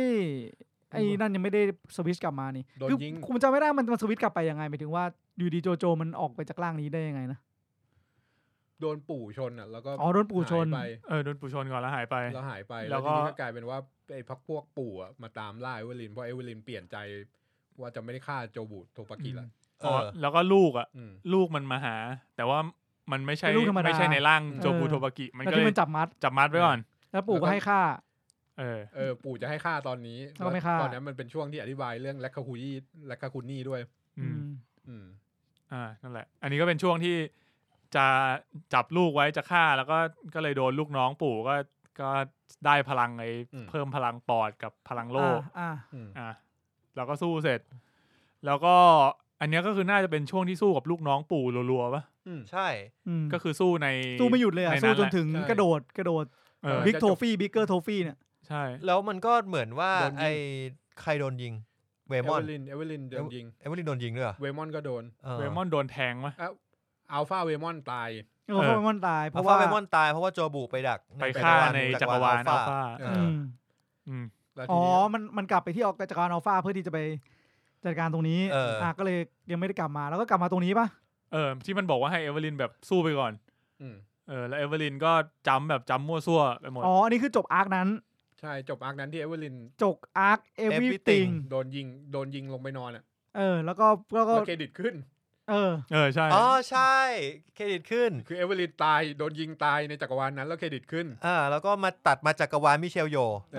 จักรวาลวองไม่เป็นจักรวาลเสื้อแดงจักรวาลที่จะไปจักรวาลวองก่อนแล้วก็วิ่งแล้วก็ไปคุยกับวองแล้วก็มาจักรวาลชื่อเวมอนแล้วก็ว้ามาจักรวาลแดงแล้วก็จบอาร์คกูนึกออกอย่างนึงกูคิดว่าไอ้เวมอนในจักรวาลวองอ่ะแม่งเหมือนเหลียงเฉาเว้ยใช่เท่ครับเป็นคีฮีควอนแม่งเป็นคนหน้ามันมีความแบบเขาเหมือนหลายคนมากแล้วแบบพลิกมุมพลิกแสงนิดนึงทำผมด้วยคือทำผมเหมือนเหลียงเฉาเว่ยในตอนนั้นได้โค้ดคือเพราะว่าตอนเล่นเป็นสกอยเลอร์เวมอนมึงก็เห็นบุคลิกหนึ่งถูกป่ะไออัลฟาเวมอนอ่ะมันยังอยู่ในชุดเดิมแต่บุคลิกมันเปลี่ยนมันกลายเป็นเฉินหลงไออัลฟาเวมอนอ่ะแต่ว่าเรายังไม่เห็นความต่างมากพอมันมาเล่นในจักรวาลวองเนี่ยใส่สูทในชุดสูทเนี่ยกูแบบเฮียมึงเป็นคนละคนได้เลยอ่ะกูคิดว่าแบบมันเหมือนใครว่าเฮียเหลียงเฉาเว่ยก็คู่บุญเขาก็ไอ้เฮียครับแม่งเท่อะแล้วก็ฉากตรงนี้ก็คือสู้กันยาวๆสู้กันไปเรื่อยๆเฮ้ยตอนนี้กลับมาถึงแดงแล้วใช่ไหมก็คือแดงที่ตรงไหนวะกลับมาที่บ้านก็คือเข้าอาร์ค2ก็คือจักรวาลที่ใส่สเวตเตอร์สีแดงก็คือเตรียมตัวที่จะจัดงานเลี้ยงจีนตอนเย็นต่อแล้วพอเสร็จแล้วก็แบบลูกสาวก็มาพร้อมกับแฟนจักรวาลนี้มันไม่ได้ไปสำนักงานภาษีหนีมันหนียื่นภาษีคือเวมอนบอกว่าอย่าลืมเอาภาษีไปยื่นนะไม่จักรวาลเนี้ยมันคือจักรวาลที่มันกลับมาทะเลาะกันในรถตอนแรกไม่แล้วคอนทินิวต่อไหมฮะเพราะว่าเวมอนบอกว่าอย่าลืมไปส่งก่อน 18:30 แล้วมันไม่ได้ไปแล้วไอ้เหี้ยกลับบ้านมาไอ้เจมี่ลีเคอร์ติสมาหาถึงบ้านใช่มาพร้อมตำรวจแต่ว่านี่แหละก็คือมากับแฟนแล้วก็แบบว่าใช่ไหมมึงใช่ไหมก็เลยแบบงั้นแฟนไปดูแลคุณปู่ก่อนไปดูกงก่อนก็เลยมาคุยกันก็เลยแบบถ้างั้นมึงลองต่อยกูสิไอ้เนี่ยฉากนี้โคตรมันที่มันต่อยเสร็จปุ๊บปุ้งที่มันแบบสลับทุกจักรวาลใช่ไหมมีแบบบีบคอลิ้นห้อยเพราะว่าต่างคนต่างเป็นแบบเป็นจัมเปอร์เป็นแบบ everywhere เหมือนแบบถ้าถามผมอ่ะผมเชื่อในว่ามันเป็นสิ่งมีชีวิตอีกอันหนึ่งแต่ว่ามิติที่4ไม่ใช่ไทม์อ่ะแต่เป็นความน่าจะเป็นก็คืออยู่เป็น2คนที่อยู่เหนือมัลติเวิร์สไปแล้วอยู่เหนือมัลติเวิร์สมันมีจักรวาลที่เป็นนี่ด้วยสัตว์เขาเรียกอะไรนะพิญญาต้าจักรวาลพิญญาต้านี่โผล่มาบ่อยมากพิญญาต้าคืออะไรเป็นพิญญาต้าเป็นที่โดนฟาดป่ะนี่กูชอบมากกูชอบที่เราบอกว่าหรือเราจะเป็นไม่ต่อยกันก็ได้มันเป็นไอ้นั่นอ่ะมันเป็นงานประเพณีเม็กซิกันอ่ะของเม็กซิกันอ่ะก็คือแบบเขาจะยัดขนมไว้ในตุ๊กตาเปเปอร์มาเช่ใช่ที่มันห้อยอยู่บนต้นไม้อ่ะแล้วก็จะให้เด็กเอาไม้ไปฟาดแล้วขนมมันก็จะร่วงลงมาเหี้ยเป็นจักรวาลนั้นคนเราสามารถเป็นจักรวาลนั้นได้ยังไงวะไอ้สัตว์หินยังเป็นเลยสัตว์มึงจะเอาอะไรมากหินนี่คือสุดยอดแล้วเฮ้ยแต่หินน่ะกูว่ามันเป็นไปได้เว้ยคือกูไม่ไอ้สัตว์เดี๋ยวฟังก่อนถ้ามึงบอกว่าเป็นไปได้อ่ะเดี๋ยวกูต้องถามว่าเป็นไปได้เท่าไหร่แล้วกูเคยคิดว่าคือเราอ่ะนี่เป็นเรื่องเอเลี่ยนนะต้องพูดอย่างนี้คือเป็นเอเลี่ยนเราอ่ะมองว่าเราเคยตามหาคิดว่าจักรวาลอื่นมันมีเอเลี่ยนมั้ยมีดาวอังคารมีอะไรปกครองอะไรเป็นแบบ King of ดาวอังคารหรือดาวอื่นๆเองก็ตามจริงๆผมก็มองว่าโอนเนอร์หรือสิ่งมีชีวิตที่มันอาจจะเป็นแบบของดาวต่างๆมันอาจจะไม่ได้เหมือนเรา มันอาจจะเป็นอีกรูปแบบนึงไทนี่แม่งเลยดิอาจจะเป็นหินหรืออาจจะเป็นนู่นนี่นั่นไทนี่อะไรเงี้ยมันมีนี่นะมันคือแนวคิดเรื่องซิลิคอนเบสไลฟ์ฟอร์มอ่ะคือสิ่งมีชีวิตที่เป็นไม่ใช่คาร์บอนเบสไม่ใช่คาร์บอนเราเป็นคาร์บอนเบสแต่ว่าธาตุที่คล้ายๆเราที่มีความเป็นไปได้ที่มันจะกลายมาเป็นสิ่งมีชีวิตคล้ายๆคาร์บอนอ่ะคือซิลิคอนซึ่งเขาก็เชื่อกันว่าอาจจะมีอย่างเงี้ยสิ่งมีชีวิตที่ร่างกายหลักเป็นซิลิคอนมันก็จะออกเป็นแนวหินนะผมก็คิดว่ามันอาจจะเป็นแบบก็เป็นไปได้ที่ว่ามันเป็นจักรวาลที่โอเนอร์ของโลกเนี่ยมันคือหินก็มันบอกอันนี้ว่าเป็นจักรวาลที่ไม่เกิดไลฟ์ฟอร์มขึ้นมาบนโลกแต่ว่าสำหรับผมผมอินกับหนังที่ชื่อว่าลูซี่สกาเลต โจนสันเล่นคล้ายลูซี่คือเขาพูดในเรื่องนี้เว้ยว่า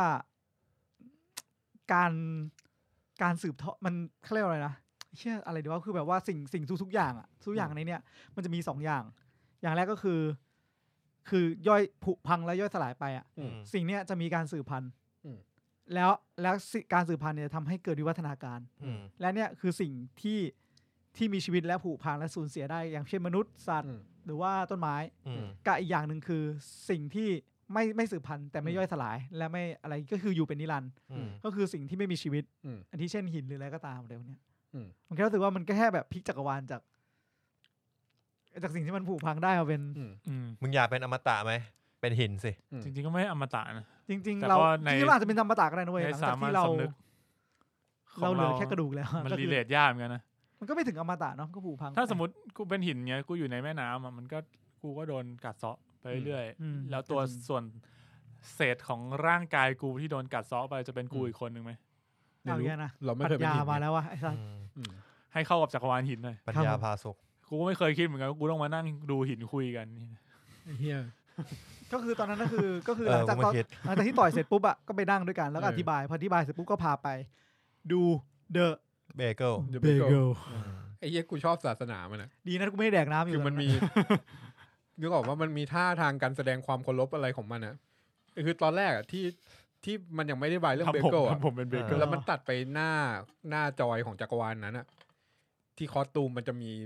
ทำผมเบเกิลบนหัวกลมๆตอนแรกกูไอ้เหี้ยวงเหี้ยนี่คืออะไรวะแล้วก็ทุกตัวอาการที่แบบว่าทำไมตัวที่มาตามล่าพวกนี้ตามล่าไอเวอร์ลินถึงต้องวาดอะไรกลมๆไว้บนหัวตอนแรกก็คิดได้ว่าโอ้แค่แบบเพื่ออธิบายว่ามันเป็นตัวจักรวาลนั้นอะไรเงี้ยสัญลักษณ์เฉยๆได้มองให้ง่ายปรากฏไอ้เหี้ยวงกลมเนี่ยคือสัญลักษณ์ของเบเกิลลัทธิเบเกิลแล้วก็ท่าบูชามันก็คือทำมือเป็นวงกลมขึ้นชูเหนือหัวอย่างเงี้ยใช่ดีเหมือนก็สมแล้วที่พัฒนาบทมา10 กว่าปีแล้วก็พอมาถึงไอจักรวาลหินก็คือหลังจากที่มันส่องเบเกิลไปแล้วใช่ไหมเริ่มพีคละเริ่มพีคสุดละก็เป็นจักรวาลที่น่าจะเป็นบทพูดเยอะมากเร็วมากกูนั่งอ่านแบบ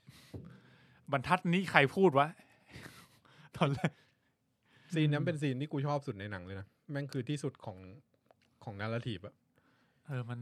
มันเล่าเรื่องจริงอะคือมึงเล่าทุกอย่างมาจนสามารถปลดล็อกทำให้มึงสามารถทำซีนนี้ได้อะโดยที่คนไม่รู้สึกงงแล้วแม่งก็ฮาแล้วก็มีความหมายด้วยจริงแล้วซึ้งด้วยโดยที่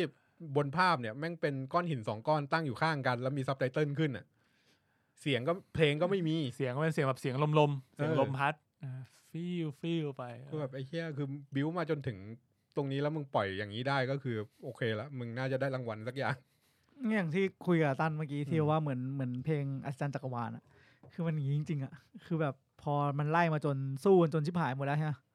มาถึงช็อตนี้แม่งแบบเราสามารถอย่างที่ปุณบอกก็คือเคว้งลอยปล่อยทิ้งก็ค่อยๆซึมซับเหมือนเป็นจุดที่เราเปิดใจรับหลายๆอย่างด้วยเหมือนถ้ามึงดูหนังเรื่องนี้มาถึงตรงนี้ได้มึงยอมรับที่จะเปิดใจมึงเปิดใจแล้วสามารถรับสื่อที่เขาต้องการจะพูดตรงๆทั้ง2 ฝ่ายไอ้คนเดินออกเขาอาจจะเดินออกตอนหินนี่ก็ได้นะคือเฮียอะไรวะนี่ว่าถ้ามาถึงฉากหินเนี่ยมึงต้องเข้าใจแล้วผมว่าต้องไปก่อนต้องรับได้แล้วต้องรับได้แล้วแล้วฉากนี้คือฉากที่คนปรบมือเว้ยในโรงเรากูจำได้มีคนปรบมือจริงเป็นฉากที่ดีเป็นบทที่ดีแล้วซึ่งมันก็เป็นบทที่ถ้าเกิดไม่ได้เอามาใส่อย่าง ถูกจังหวะเวลามันก็จะไม่เวิร์กนะใช่ใช่ใช่ผมรู้สึกว่ามันเล่าไล่เรียงมาจนแบบพอมาถึงตรงนี้แล้วมันเวิร์กได้ถึงแม้ว่าแบบมีฉากที่แบบมีการดุลูกแบบลูกสะบัดออกมาแบบ language คือฉากนี้มันเป็นฉากแม่เถียงกับลูกแม่กับลูกเถียงกันอ่ะแล้วเป็นการเถียงกันแบบหนีไม่ได้อ่ะมันดีมากนะเว้ยเหมือนแบบผมรู้สึกว่ามันทะเลาะกันมาทั้งเรื่องอ่ะไม่ว่าจะเป็นแม่ปู่เหมือนแบบว่าบ้านเหมือนบ้านทะเลาะกันมาตลอดเวลาทั้งบ้านแล้วพอมาถึงจุดนี้เหมือนแบบว่าทุกคนเย็นลงแล้วอ่ะแล้วแบบก็เริ่มคุยกันแบบค่อยคุยกันแบบมีเสียงลมอ่ะริมทะเลแต่ว่าแบบในจักรวาลที่ทุกอย่างเงียบสงบแล้วสงบสุขที่สุดอ่ะตัวละครที่เป็นแม่ก็ยังเถียงกับตัวละครที่เป็นลูกอ่ะนึกออกป่ะซับไตเติลมึงยังขึ้นเถียงกันอ่ะแล้วขึ้นกันเร็วด้วยกูแบบดีไอ้เหี้ยเถียงเร็วมากครับครับ ก็จริงนี่เราก็น่าจะพูดถึงครบทุกจักรวาลแล้วนะครบแล้วเหี้ยใช่ไส้กรอกไหมไส้กรอกเราไม่ค่อยได้พูดถึงไส้กรอกแต่ว่าไส้กรอกเป็นจักรวาลที่ตัวเอเวอร์ลินกับตัวเจมี่ลีเคอร์ติสเขาที่อะไรกูจำชื่อตัวละครเขาไม่ได้แต่เป็นว่ารู้กันแล้วก็อะไรสักอย่างได้มาแบบอยู่ด้วยกันเป็นคู่รักกันซึ่งด้วยความที่มันเป็นสุดขอบมัลติเวิร์สอ่ะไอสภาพแวดล้อมรอบตัวมันก็จะแบบไม่เหมือนกับจักรวาลหลักเลยด้วยนึกออกป่ะคือในจักรวาลหลักเนี่ยไอจักรวาลข้างๆอะไรเงี้ยเราจะเห็นว่ารอบตัวเอเวอร์ลินอ่ะก็ยังมีแบบเวมอนมีอะไรอย่างนี้อยู่ถูกป่ะแต่พอมันไปสุดตรงนั้นอ่ะมันกลายเป็นว่าเวมอนก็ไม่มีในจักรวาลนั้นอะไรเงี้ยเราไม่เห็นนะในจักรวาลนั้นก็ไม่มีเราไม่เห็นไม่มีเลยมีแค่ใช่คือจักรวาลนั้นมันเล่าแค่ในห้องก็คือเห็นตัวละคร2คนนี้แล้วก็มีมันมีฉากไม่ใช่แค่ในห้องนี่หว่ามีร้านซักรีดด้วยที่มันยืนดูทีวีแล้วก็เป็นเลิฟซีนในหนังจีนอ่ะซึ่งเป็นเลิฟซีนที่กูไม่โอเคแม่งดูดนิ้วกันแล้วแบบซอ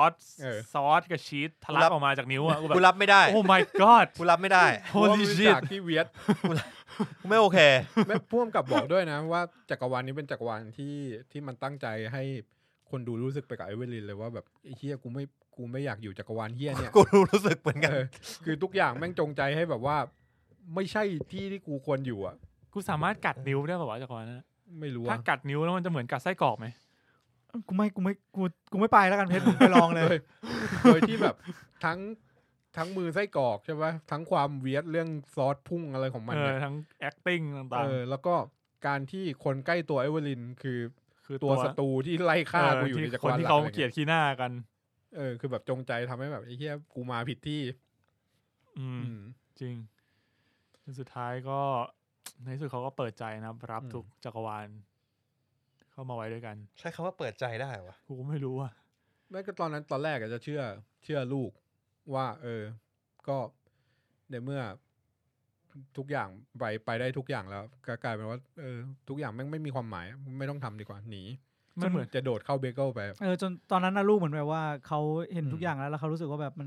มันช่างเขารู้สึกแบบ nothing มั้ยเขาก็เลยแบบจะไปอยู่ในนั้นอย่างน้อยก็คือจริงๆแล้วอยากไปแหละแต่ว่าไม่อยากไปคนเดียวเพราะเหงาเราก็เลยรู้สึกเหมือนกับว่าเขาอยากเลือกใครสักคนที่เขาบอกเหมือนตอนที่เขาที่เขาบอกว่าแบบเป็นคนที่น่าจะรู้สึกเข้าใจคนเดียวรู้สึกได้เหมือนเขาอะในสิ่งที่เขาผ่านมาทั้งหมดอะซึ่งพอแบบ feel nothing แม่งรู้สึกได้เหมือนกันนะพอเหมือนอย่างโลกเราถ้าเกิดเรามองแบบภาพในชีวิตเราเนี่ยเราแบบใช้ชีวิตทำงานทำงานหาเงินเก็บเงินแล้วแบบถ้าเกิดเราถอยมาไกลอีกหน่อยเงี้ยยังแบบเราเป็นเสี้ยวนึงของจักรวาลที่ไม่ว่ากูจะทำอะไรไปเท่าไหร่ก็ตามมันก็อาจจะไม่มีผลกับโลกใบนี้หรือจักรวาลเลยก็ได้เอาแล้วไงเพชรจะเข้าเบเกิลแล้วว่าแล้วแบบกูถ้างั้นกูแดกเบเกิลไม่ดีกว่าไม่ดีอะเบอร์เกอร์แล้วกันไอ้เชี่ยมันก็แต่กูไม่เคยแดกเบเกิลเลยว่ะเฮ้ยในชีวิตกูเย็นนี้ปะล่ะพารากอนนะจัดแล้วล่ะกูยังคิดอยู่ว่ากูจะชวนเชี่ยอะไรวะเนี่ยกลับมาพี่ครับขอชาโคมันคือชาโคเบเกิลพี่ต้องดำมาทำยังมันไม่ได้เรียกดาร์กมันเรียกชาโคป่ะจำไม่ได้ไม่รู้เวลาแนวคิดเนี้ยก็คือนาไฮลิติกว่าแบบเราจริงๆแล้วเราไม่มีความหมายเลยในจักรวาลนี้อะไรเงี้ยมันแบบพอที่มันพูดถึงแบบ feel nothing กูเลยนึกขึ้นมาได้ใช่ผมเคยได้ยินนะว่ามันมีกลุ่มปฏิบัติศาสนาพุทธหรือว่าทุกศาสนาเลยอ่ะมันจะมีกลุ่มนึงที่บอกว่าทำกันเองโดยที่ไม่ได้มี แบบเอาหลักธรรมหรือว่าเอาหลักปฏิบัติไปทำกันเองโดยที่ไม่ได้มีใช้คำว่าผู้เชี่ยวชาญแล้วกันเนาะผู้เชี่ยวชาญก็คือแต่ละศาสนามันจะมีต่างกันออกไปสำหรับคนที่โขดผู้เชี่ยวชาญแล้วก็เกิดเหตุฆ่าตัวตายยกกลุ่มหรือว่าอะไรพวกเนี้ยคือบางทีบางหลักธรรมพอเราศึกษาไปจนสุดมันก็จะเข้าสู่จนเราไปอยู่ในจุดหนึ่งมันอาจจะเกิดเหตุการณ์พวกนี้ก็ได้ไงมีก็มีอยู่เยอะลัทธิอย่างบางลัทธิก็อาจจะแบบกินฉี่กินขี้ใครอะไรเงี้ยอย่างไทยล่าสุดก็มีลัทธิไม่ลงรายละเอียดแล้วก็มีข่าวออกมาล่าสุดมันก็มีลัทธิหลากหลายที่เกิดขึ้นมาในโลกที่แบบสัตว์พูดถึงปุ๊บกูไม่อยากแดกเบเกิลแล้วเราก็อาจจะแบบไม่เข้าใจใส่ทุกอย่างเข้าไปกลายเป็นขี้ชาโคไม่เราก็ชาโคมันกินเรากินกันทำไมวะชาโคเท่ใช่มัน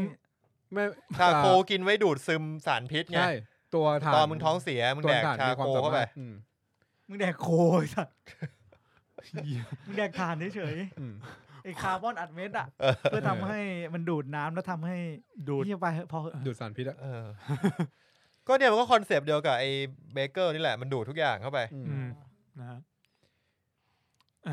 นั่นแหละผมว่าเดี๋ยวมันจะยาวกว่านั้นเรื่องราวก็ลงมามันจบกันที่ความดราม่าของแม่ลูกนะครับที่กลับมาในจักรวาลเอเวอร์ลินที่ใส่เสื้อแดงอยู่ในร้านซักรีดแล้วก็ได้เปิดใจคุยกับลูกแต่พูดตรงๆนะมันต้องใช้จากหลายมัลติเวิร์สมากเลยนะกว่าที่แม่ลูก2คนนี้จะเข้าใจกันจริงๆคือคุยกันไงคือแปลว่าไอเวิร์ดแรกตายไปแล้วใช่ไหมถูกไหมเวิร์ดไหนมันไอเวิร์ดที่มันตายที่มันโดนยิงอันนั้นตายมันต้องมีเวิร์ดที่มันตายแหละไอเวิร์ดที่มันตายแล้วก็ฉายเป็นภาพหนังอันนั้นคือเป็นเวิร์ดหนึ่งว่าเวิร์ดนั้นน่าจะตายแล้วก็ไอเวิร์ดที่รอดที่โซลปัญหาได้ก็คือเวิร์ดที่เสื้อแดงเวิร์ดที่กลับบ้านเวิร์ดที่ไม่ยอมไปยื่นภาษีที่ไม่ยอมแล้วก็ตัวเจ้าหน้าที่พาตำรวจมาที่บ้านซึ่งเวิร์ดนั้นน่ะได้เคลียร์ใจกับทุกคนเลยใช่เป็นเวิร์ดที่ได้เคลียร์กับลูกได้เคลียร์กับเจ้าหน้าที่ภาษีเคลียร์กงกงเคลียร์กับกงกงเคลียร์กับแฟนตัวเองด้วยก็เป็นเวิร์ดที่น่าจะมีความสุขที่สุดเคลียร์กับแฟนลูกด้วยส่วนในอัลฟาเวิร์ดคือไม่เหลือเลยนะพังหมดเพราะว่าอัลฟาเวิร์ดเนี่ยน่าจะเป็นอัลฟาเป็นจักรวาลที่โจบุทูปากิหมั่นไส้ที่สุดน่าจะเล่นเยอะที่สุดเป็นจักรวาลเกิดแต่ว่าสุดท้ายแล้วก็คือโจบุทูปากิเนี่ยไม่ได้ทำไม่สำเร็จไม่ได้หายไปไหนก็ยังมีอยู่แล้วคือกูสงสัยว่าจอยที่ตอนจบคือทุกอย่างเรื่องนี้ต้องบอกเรื่องนี้จบแฮปปี้เอนดิ้งกูไม่แน่ใจว่าจอยมันยังมีความเป็นโจบุทูปากิอยู่หรือเปล่ามีคือคิดว่าในมันยังมีคอนเนคชั่นคือรู้ตัวว่าตัวเองเป็นโจบุโทบากิคืออย่างนี้ที่กูสังเกตได้คือตอนแรกตอนที่มันยังไม่ปลดล็อกพลังมันตัวของมันมันจะอยู่ในเวิร์ดนั้นถูกปะแล้วมันใช้วิธีว่าเวิร์ดจัมป์ไปยืมพลังมาถูกไหมไม่ได้เป็นการกระโดดเข้าไปอยู่ในจักรวาลนั้นแต่พอปลดพลังได้ไอคนที่ปลดพลังได้มันเลือกได้ว่าตัวเองจะอยู่ในเวิร์ดไหนอยู่ในจักรวาลไหนเหมือนตัวโจบุมันก็จะมีการหักคอเพื่อจูนจักรวาลว่าเหมือนเปลี่ยนขึ้นปึ๊กมาแล้วก็มาโผล่ที่อันนี้ถูกปะในฉากนั้นไม่เท่ดิซึ่งเคียดเอเวอร์ลินปลดล็อกพลังนี้ได้ก่อนตายในเวิร์ดแรกก็เลยเหมือนกับว่าก็เลื่อนมาอยู่ในจักรวาลเสื้อแดงนั้นต่อจริงๆกูก็ไม่แน่ใจนะว่ามันปลดล็อกหรือเปล่าหรือว่าจริงๆแล้วมันแค่ชิฟการเล่าเรื่องมาที่นี่แต่จริงก็คือตัวตนมันแหละเนาะเพราะมันรู้จักวิธีการข้ามเวิร์ดมันข้ามได้ดังใจแล้วน่าจะรู้เวิร์ดนั้นมันคงทำอะไรไม่ได้แล้วก็คือเลือกมาเวิร์ดข้างๆนะไม่ได้ไปเวิร์ดไกลคือเป็นอะไรที่แบบใกล้เคียงกับปัจจุบันของมันแค่1ชอยที่ต่างกันใช่ก็คือเลือกที่จะต่อยไม่ต่อยผมว่าพออีกเรื่องของเรื่องนี้ที่ดีก็คือไอตอนที่มันเปิดใจคุยกับว่องเวมอนที่แบบ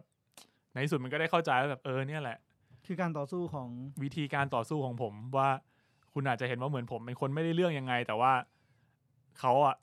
ก็มีวิธีการดีลกับปัญหาในรูปแบบของเขาเป็นคนแบบเป็นคนคอยซัพพอร์ตทุกอย่างต่างๆดีลกับปัญหาในแง่ที่โพสิทีฟไม่ใช่ไม่เหนื่อยนะเว้ยแค่อีกคนนึงอีกฝ่ายนึงอาจจะไม่ได้รับรู้มาก่อนถ้าเกิดว่าเขาไม่ได้สังเกตเป็นนักสู้ชนทุกอย่างกับเป็นคนที่ซอฟทุกอย่าง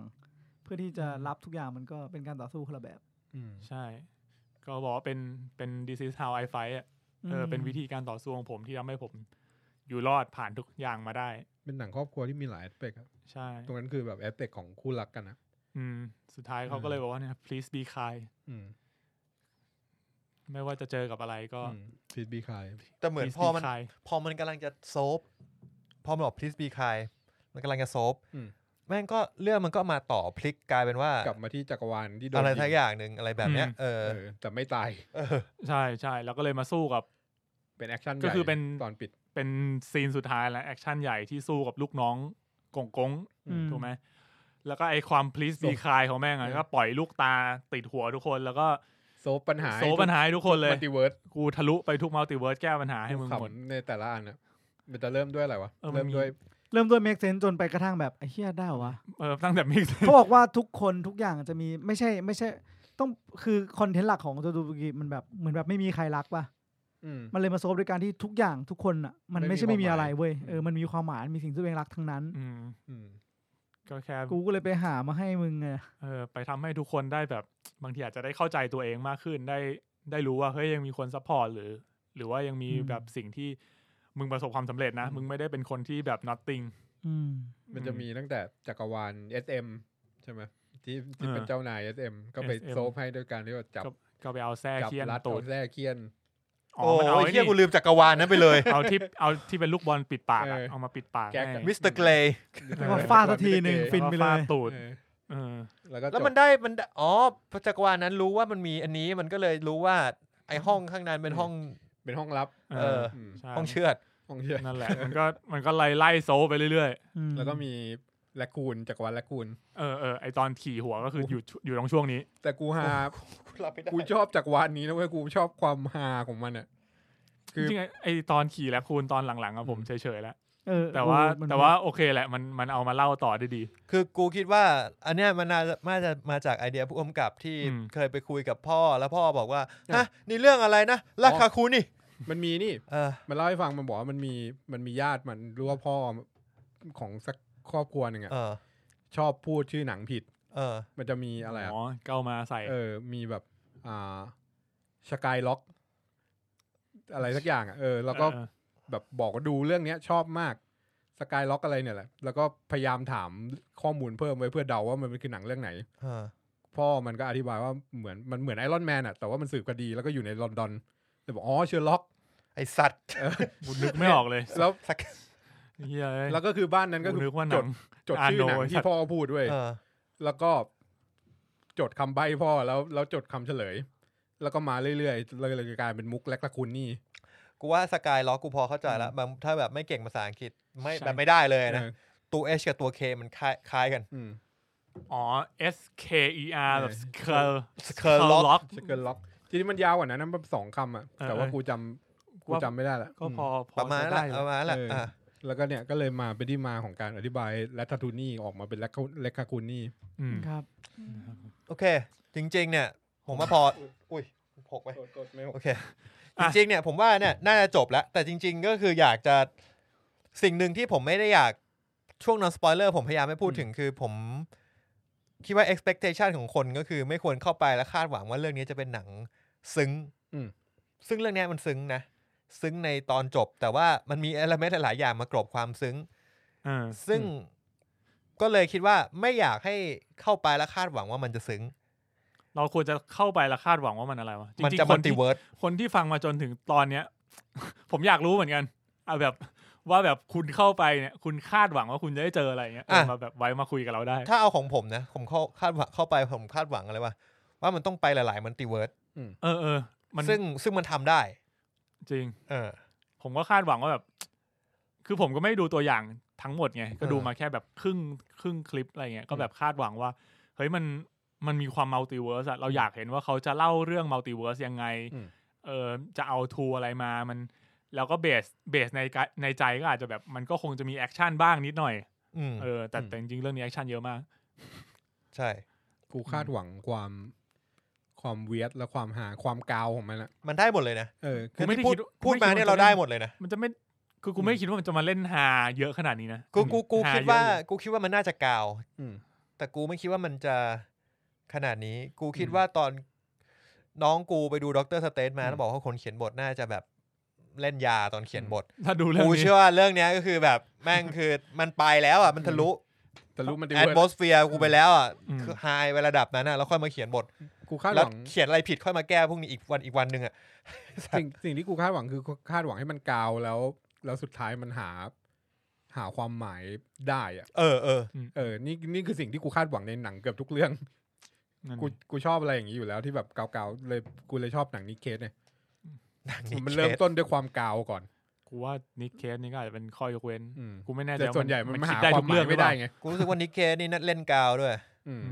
คุณมีนี่คาดหวังเลยครับจริงๆเรื่องนี้เนี่ยตอนแรกๆอ่ะมึงแบบค่อนข้างสนใจมากเนี่ยใช่เพราะมันเป็น A24 ไป1มันเป็นของค่ายรักโปรดปรานแล้วก็2คือแน่นอนอ่ะเขาเป็นค่ายที่แบบไม่คิดว่าจะมาในสิ่งที่มีคำว่ามัลติเวิร์สอ่ะมันดูแบบแมสไหมมันดูแบบมึงคิดดูถ้ามันไม่มีมาเวลการที่ A24 เล่นมัลติเวิร์สผมว่ามันธรรมดาเรียกว่าอะไรเรียกว่าไม่เกินคาดเพราะว่ามันดูเป็นอะไรที่ยังไม่ค่อยมีในตลาดไม่หมายความว่าคำว่ามัลติเวิร์สสำหรับผมมันเป็นอะไรที่แบบจักรวาลอวกาศดูไซไฟดูไซไฟจะว่าค่ายนี้ไม่ค่อยทำเรื่องไซไฟก็ว่าได้ไม่แตะไซไฟเลยเรื่องนี้ไซไฟไหมก็ไซไฟไลท์เฮาส์นี่ไซไฟไหมไม่ไซไฟก็เฮียแล้วไซไฟก็เฮียแล้วเรื่องนี้จริงเรื่องนี้มันเหมือนแจ็คแอดมึงอย่าเอาแค่ฉากนั้นฉากเดียวมาดีไฟหนังทั้งเรื่องดิวะแม้ว่ามันเดาเสาไฟมันใช่ไหมแล้วก็เลยคาดหวังว่าตอนแรกอ่ะพยายามดูอย่างเพชรก็คือพยายามดูทุกอย่างให้น้อยดูอย่างเพชรโคตรเท่เลยวะอย่างเท่เรียกว่าเราอย่าไปเสพพยายามไม่รับสปอยเราแค่รู้สึกว่าเราอยากดูเรื่องนี้พอแล้วถ้าเกิดคุณรู้สึกว่าคุณอยากดูเรื่องนี้จนคุณต้องไปดูคุณก็ไม่ต้องหาข้อมูลอะไรเพิ่มแล้วก็ตื่นเต้นกับการที่เขาบอกว่าคือแบบมันน่าสงสัยนะว่าถ้าสมมติทุกคนคือเราเคยรู้มาตลอดว่าสิ่งมีชีวิตมิติที่4มันจะเป็นยังไงถูกไหมแล้วเรื่องนี้จะเล่ามายังไงซึ่งเขาเล่าออกมาได้พลิกจากสิ่งที่ผมคิดไว้ระดับหนึ่งนะเพราะว่า everything everywhere every time อ่ะ everything ป่ะ everything everywhere ไม่มี every time ไม่มีว่ากูไปใส่คำว่า time เข้ามาเองเว้ยมันเลยทำให้ผมอ่ะแบบเข้าใจในสิ่งมีชีวิต4มิติที่บอกว่าอีกแกนึงมันคือเวลาไงแต่อันนี้มันกลายเป็นว่าอีกมิตินึงมันไม่ใช่เวลามันเป็น everywhere อ่ะเดี๋ยวนะผมอยากรู้ว่าใครเป็นคน define มิติที่4ว่าคือเวลาวะไม่รู้คริสโตเฟอร์โนแลนจริงไหมเนี่ยไม่ใช่หรอกมันมีมานานแล้ววิทยาศาสตร์ใช่ไหมโอเคคือมันมีตั้งแต่ตอนที่ไอน์สไตน์คิดคนได้ว่าถ้าสมมติว่าเวลามันเข้าใกล้ศูนย์มากเท่าไหร่ไอทฤษฎีสัมพัทธภาพด้วยวะrelative ดังนั้นอีกมิติหนึ่งก็เป็นไปได้ก็คือถ้าสมมติว่าสิ่งมีชีวิตอีกอันหนึ่งถ้ามันอยู่เหนือจากเวลาไปมันจะเป็นยังไงแต่มันมีนิดนึงคือมัลติเวิร์สในเรื่องเนี้ยมันไม่ได้มันเป็นเส้นคู่ขนานที่วิ่งไปข้างหน้าพร้อมกันใช่มันไม่ใช่มัลติเวิร์สบางเรื่องที่เวลาไม่เท่ากันจำได้มึงเคยฟังเพลงนี้ปะอะไรครับที่มันร้องว่าอย่าให้รักของฉันและเธออยู่เหนือการเวลาแม้ความจริงจะห่างแสนไกลศิลศักดิ์อิทธิพลพาณิชย์ปะ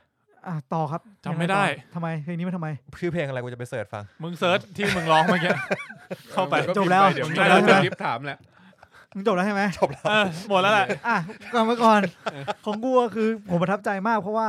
เหมือนผมติดล็อกอยู่กับสิ่งนั้นตลอดว่าไอ้เหี้ยการที่เราอยู่เหนือสิ่งที่เรียกว่าเวลามันจะเป็นไปได้ยังไงเข้าใจปะนี่ไงเพลงศิลศักดิ์แต่พอสิ่งนี้มันกลายเป็นว่าไม่ใช่แต่เป็นทุกความเป็นไปได้ของมึงแทนอ่ะคือเรายังคงเป็นหนึ่งเวลาเรายังไหลไปข้างหน้าตามเวลาอยู่แต่เราแค่เปลี่ยนแกนนั้นเป็น possibility มันยิ่งทำให้รู้สึกว่าเราสามารถไปจนถึงจุดนั้นได้ไหมmultiverse ซึ่งมันแปลกดีเฉยๆก็เลยประทับใจมากๆแล้วความกาวไม่ทำให้ผิดหวังความอย่างที่ปูนบอกคืออันนี้ผมอยู่ฝั่งปูนนิดนึงตรงที่ผมชอบหนังที่แบบว่า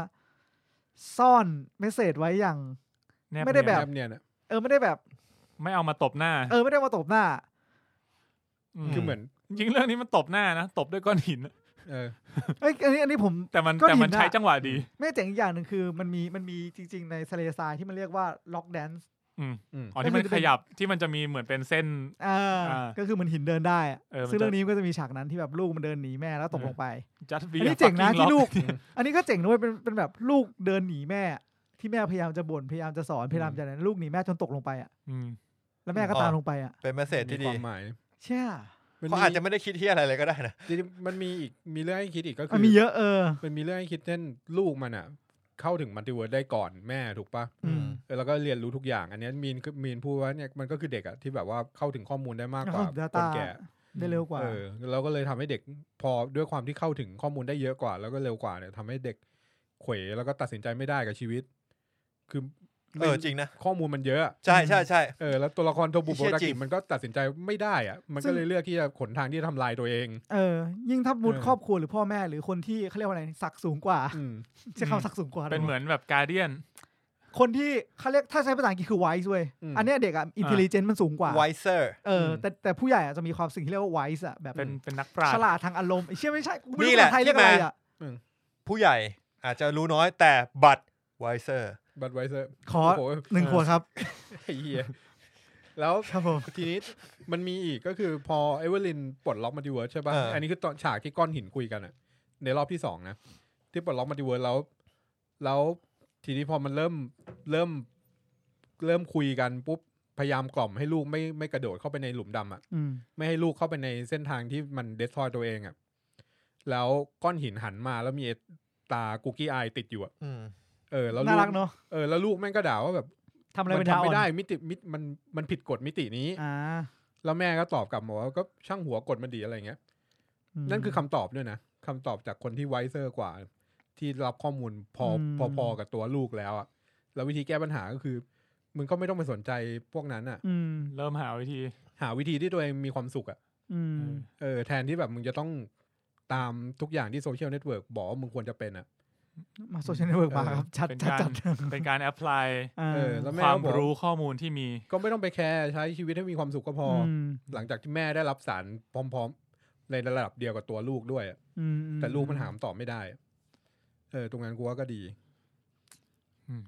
นะครับผมก็เป็นหนังที่ครบรสครบทุกอย่างจริงให้คุยได้อีกนานมันจะมีแบบอะไรเมสเสจอะไรมากมายทั้งหลายหลางนะครับก็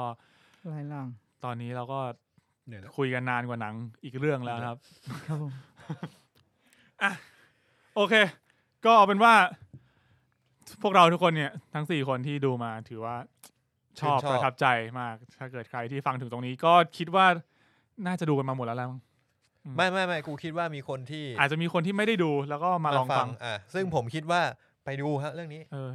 ลองให้โอกาสมันถ้าเกิดว่าไม่ชอบก็เดินออกครึ่งเรื่องก็ได้โอ้แต่ผมว่าแค่อย่างที่เราเล่าอ่ะเราเล่าไปถึงแบบเนื้อเรื่องต่างๆที่มันพูดแต่ว่าอีกจุดเด่นหนึ่งที่ต้องไปสัมผัสเองคือเรื่องวิชวลซึ่งเขาทำได้ดีทั้งเรื่องแบบเรื่องภาพเรื่องคอสตูมการตัดต่อเสียงก็ดีคือดีหมดเลยซึ่งถ้าเกิดแค่ฟังอย่างเดียวที่เราคุยกันนะไม่ได้รับรู้ถึงแบบเสี้ยวนึงของตรงนี้แน่นอนทุน25 ล้านเองนะไอ้เหี้ยสุดยอดเสียงประกอบก็ดีคือทีมเอฟเฟกต์อ่ะเหมือนบอกว่ามี5 คนเองผมว่าbest editing น่าสนใจมากเข้าชิงนะครับผมแค่อีดิทหน้ามิเชลโยต่อกันในขนาดนั้นเหนื่อยแล้วไอ้เหี้ยแล้วกูสงสารเบสเมคอัพด้วยไม่ใช่คนแต่งหน้านะมิเชลโยอาจจะต้องแต่งหน้า1 ชั่วโมงเพื่อถ่ายรูปนี้รูปเดียวไม่โผล่ไม่ถึงวิไอ้ทันเขาคงต้องเรียงซีเควนซ์ดีๆว่าเขาเรียงเพราะภูมิกับน่าจะว่าชุดเนี้ยมึงต้องถ่ายกี่ซีนไม่งั้นกูต้องเปลี่ยนไปเปลี่ยนมาทั้งวันมันมีเรื่องงบไม่พอพี่งั้นงบไม่พอผมบอกเลยมีเรื่องที่มันต้องถ่ายระหว่างโควิดด้วยแล้วแบบมิเชลโยต้องไปทำงานอื่นแล้วมันจะมีฉากที่นั่งคุยกันในรถอ่ะตรงนั้นอ่ะถ่ายจาก3 ที่มารวมกันเป็นช็อตเดียวมันจะมีเวมอนนั่งคุยในรถถูกป่ะแล้วก็มิเชลโยที่นั่งอยู่ในรถด้วยอยู่ที่ปารีสที่กรีนสกรีนแล้วก็ไอ้มือของเจมี่ลีเคอร์ติสที่มาแปะกระจกอ่ะตรงนั้นไม่ใช่มือเจมี่ลีเคอร์ติสเป็นมือผู้กำกับเพราะว่าเจมี่ลีเคอร์ติสไปติดเรื่องอื่นแล้วโอเคนั่นแหละครับก็ฝากไว้เท่านี้ครับผมแนะนำให้ไปดูกันนะครับผม Everything Everywhere All at Once นะครับผมก็ใครที่ดูแล้วชอบไม่ชอบดูจบไม่จบยังไงเนี่ยก็มาคุยกับพวกเราได้นะครับที่Facebook Room 508 Podcast หรือว่า Midnight Lounge Podcast นะครับผมหรือว่า Twitter @mnlpodcast นะครับกับ@room 508 podcast นะครับผมหรือจะติด hashtag ก็ได้หรือจะ DM มาก็ได้นะครับถ้าไม่อยากทวีตนะครับผมก็เ เป็นอีกหนึ่งเรื่องที่แนะนำให้ไปดูกันนะครับผมส่วนสัปดาห์หน้าเนี่ยตอนนี้ไม่มีท็อปิกหมดมุกแล้วสัปดาห์นี้ดูเร็วจัดเฮ้ยผมรู้แล้วเว้ยเรื่องนี้ผมให้เป็นลีโอใส่น้ำแข็งเยอะเย็นๆนั่งกินกับเพื่อนลีโอตอนแรกมันบอกว่าลีโอคุณนึกว่าแบบลีโอนาร์โดลีโอเฟอร์ดินานด์กูนึกภาพแบบลีโอนาร์โดนั่งมองอย่างเงี้ยมันเป็นแบบเวลาเราไปนั่งสังสรรค์ด้วยกันแล้วกินเบียร์เย็นๆไม่เมามากเพราะว่าน้ำแข็งเต็มเลยน้ำแข็งละลายทันอยู่ในประเทศไทยแล้วก็ชนไปเรื่อยเราก็จะคุยเรื่องสนุกกันไปเรื่อยผมอธิบายชีวิตอธิบายแบบเฮี้ยช่วงนี้แม่งอายุนี้แม่งยุ่งยากมากเลยว่ะตืดไล่ไปเลย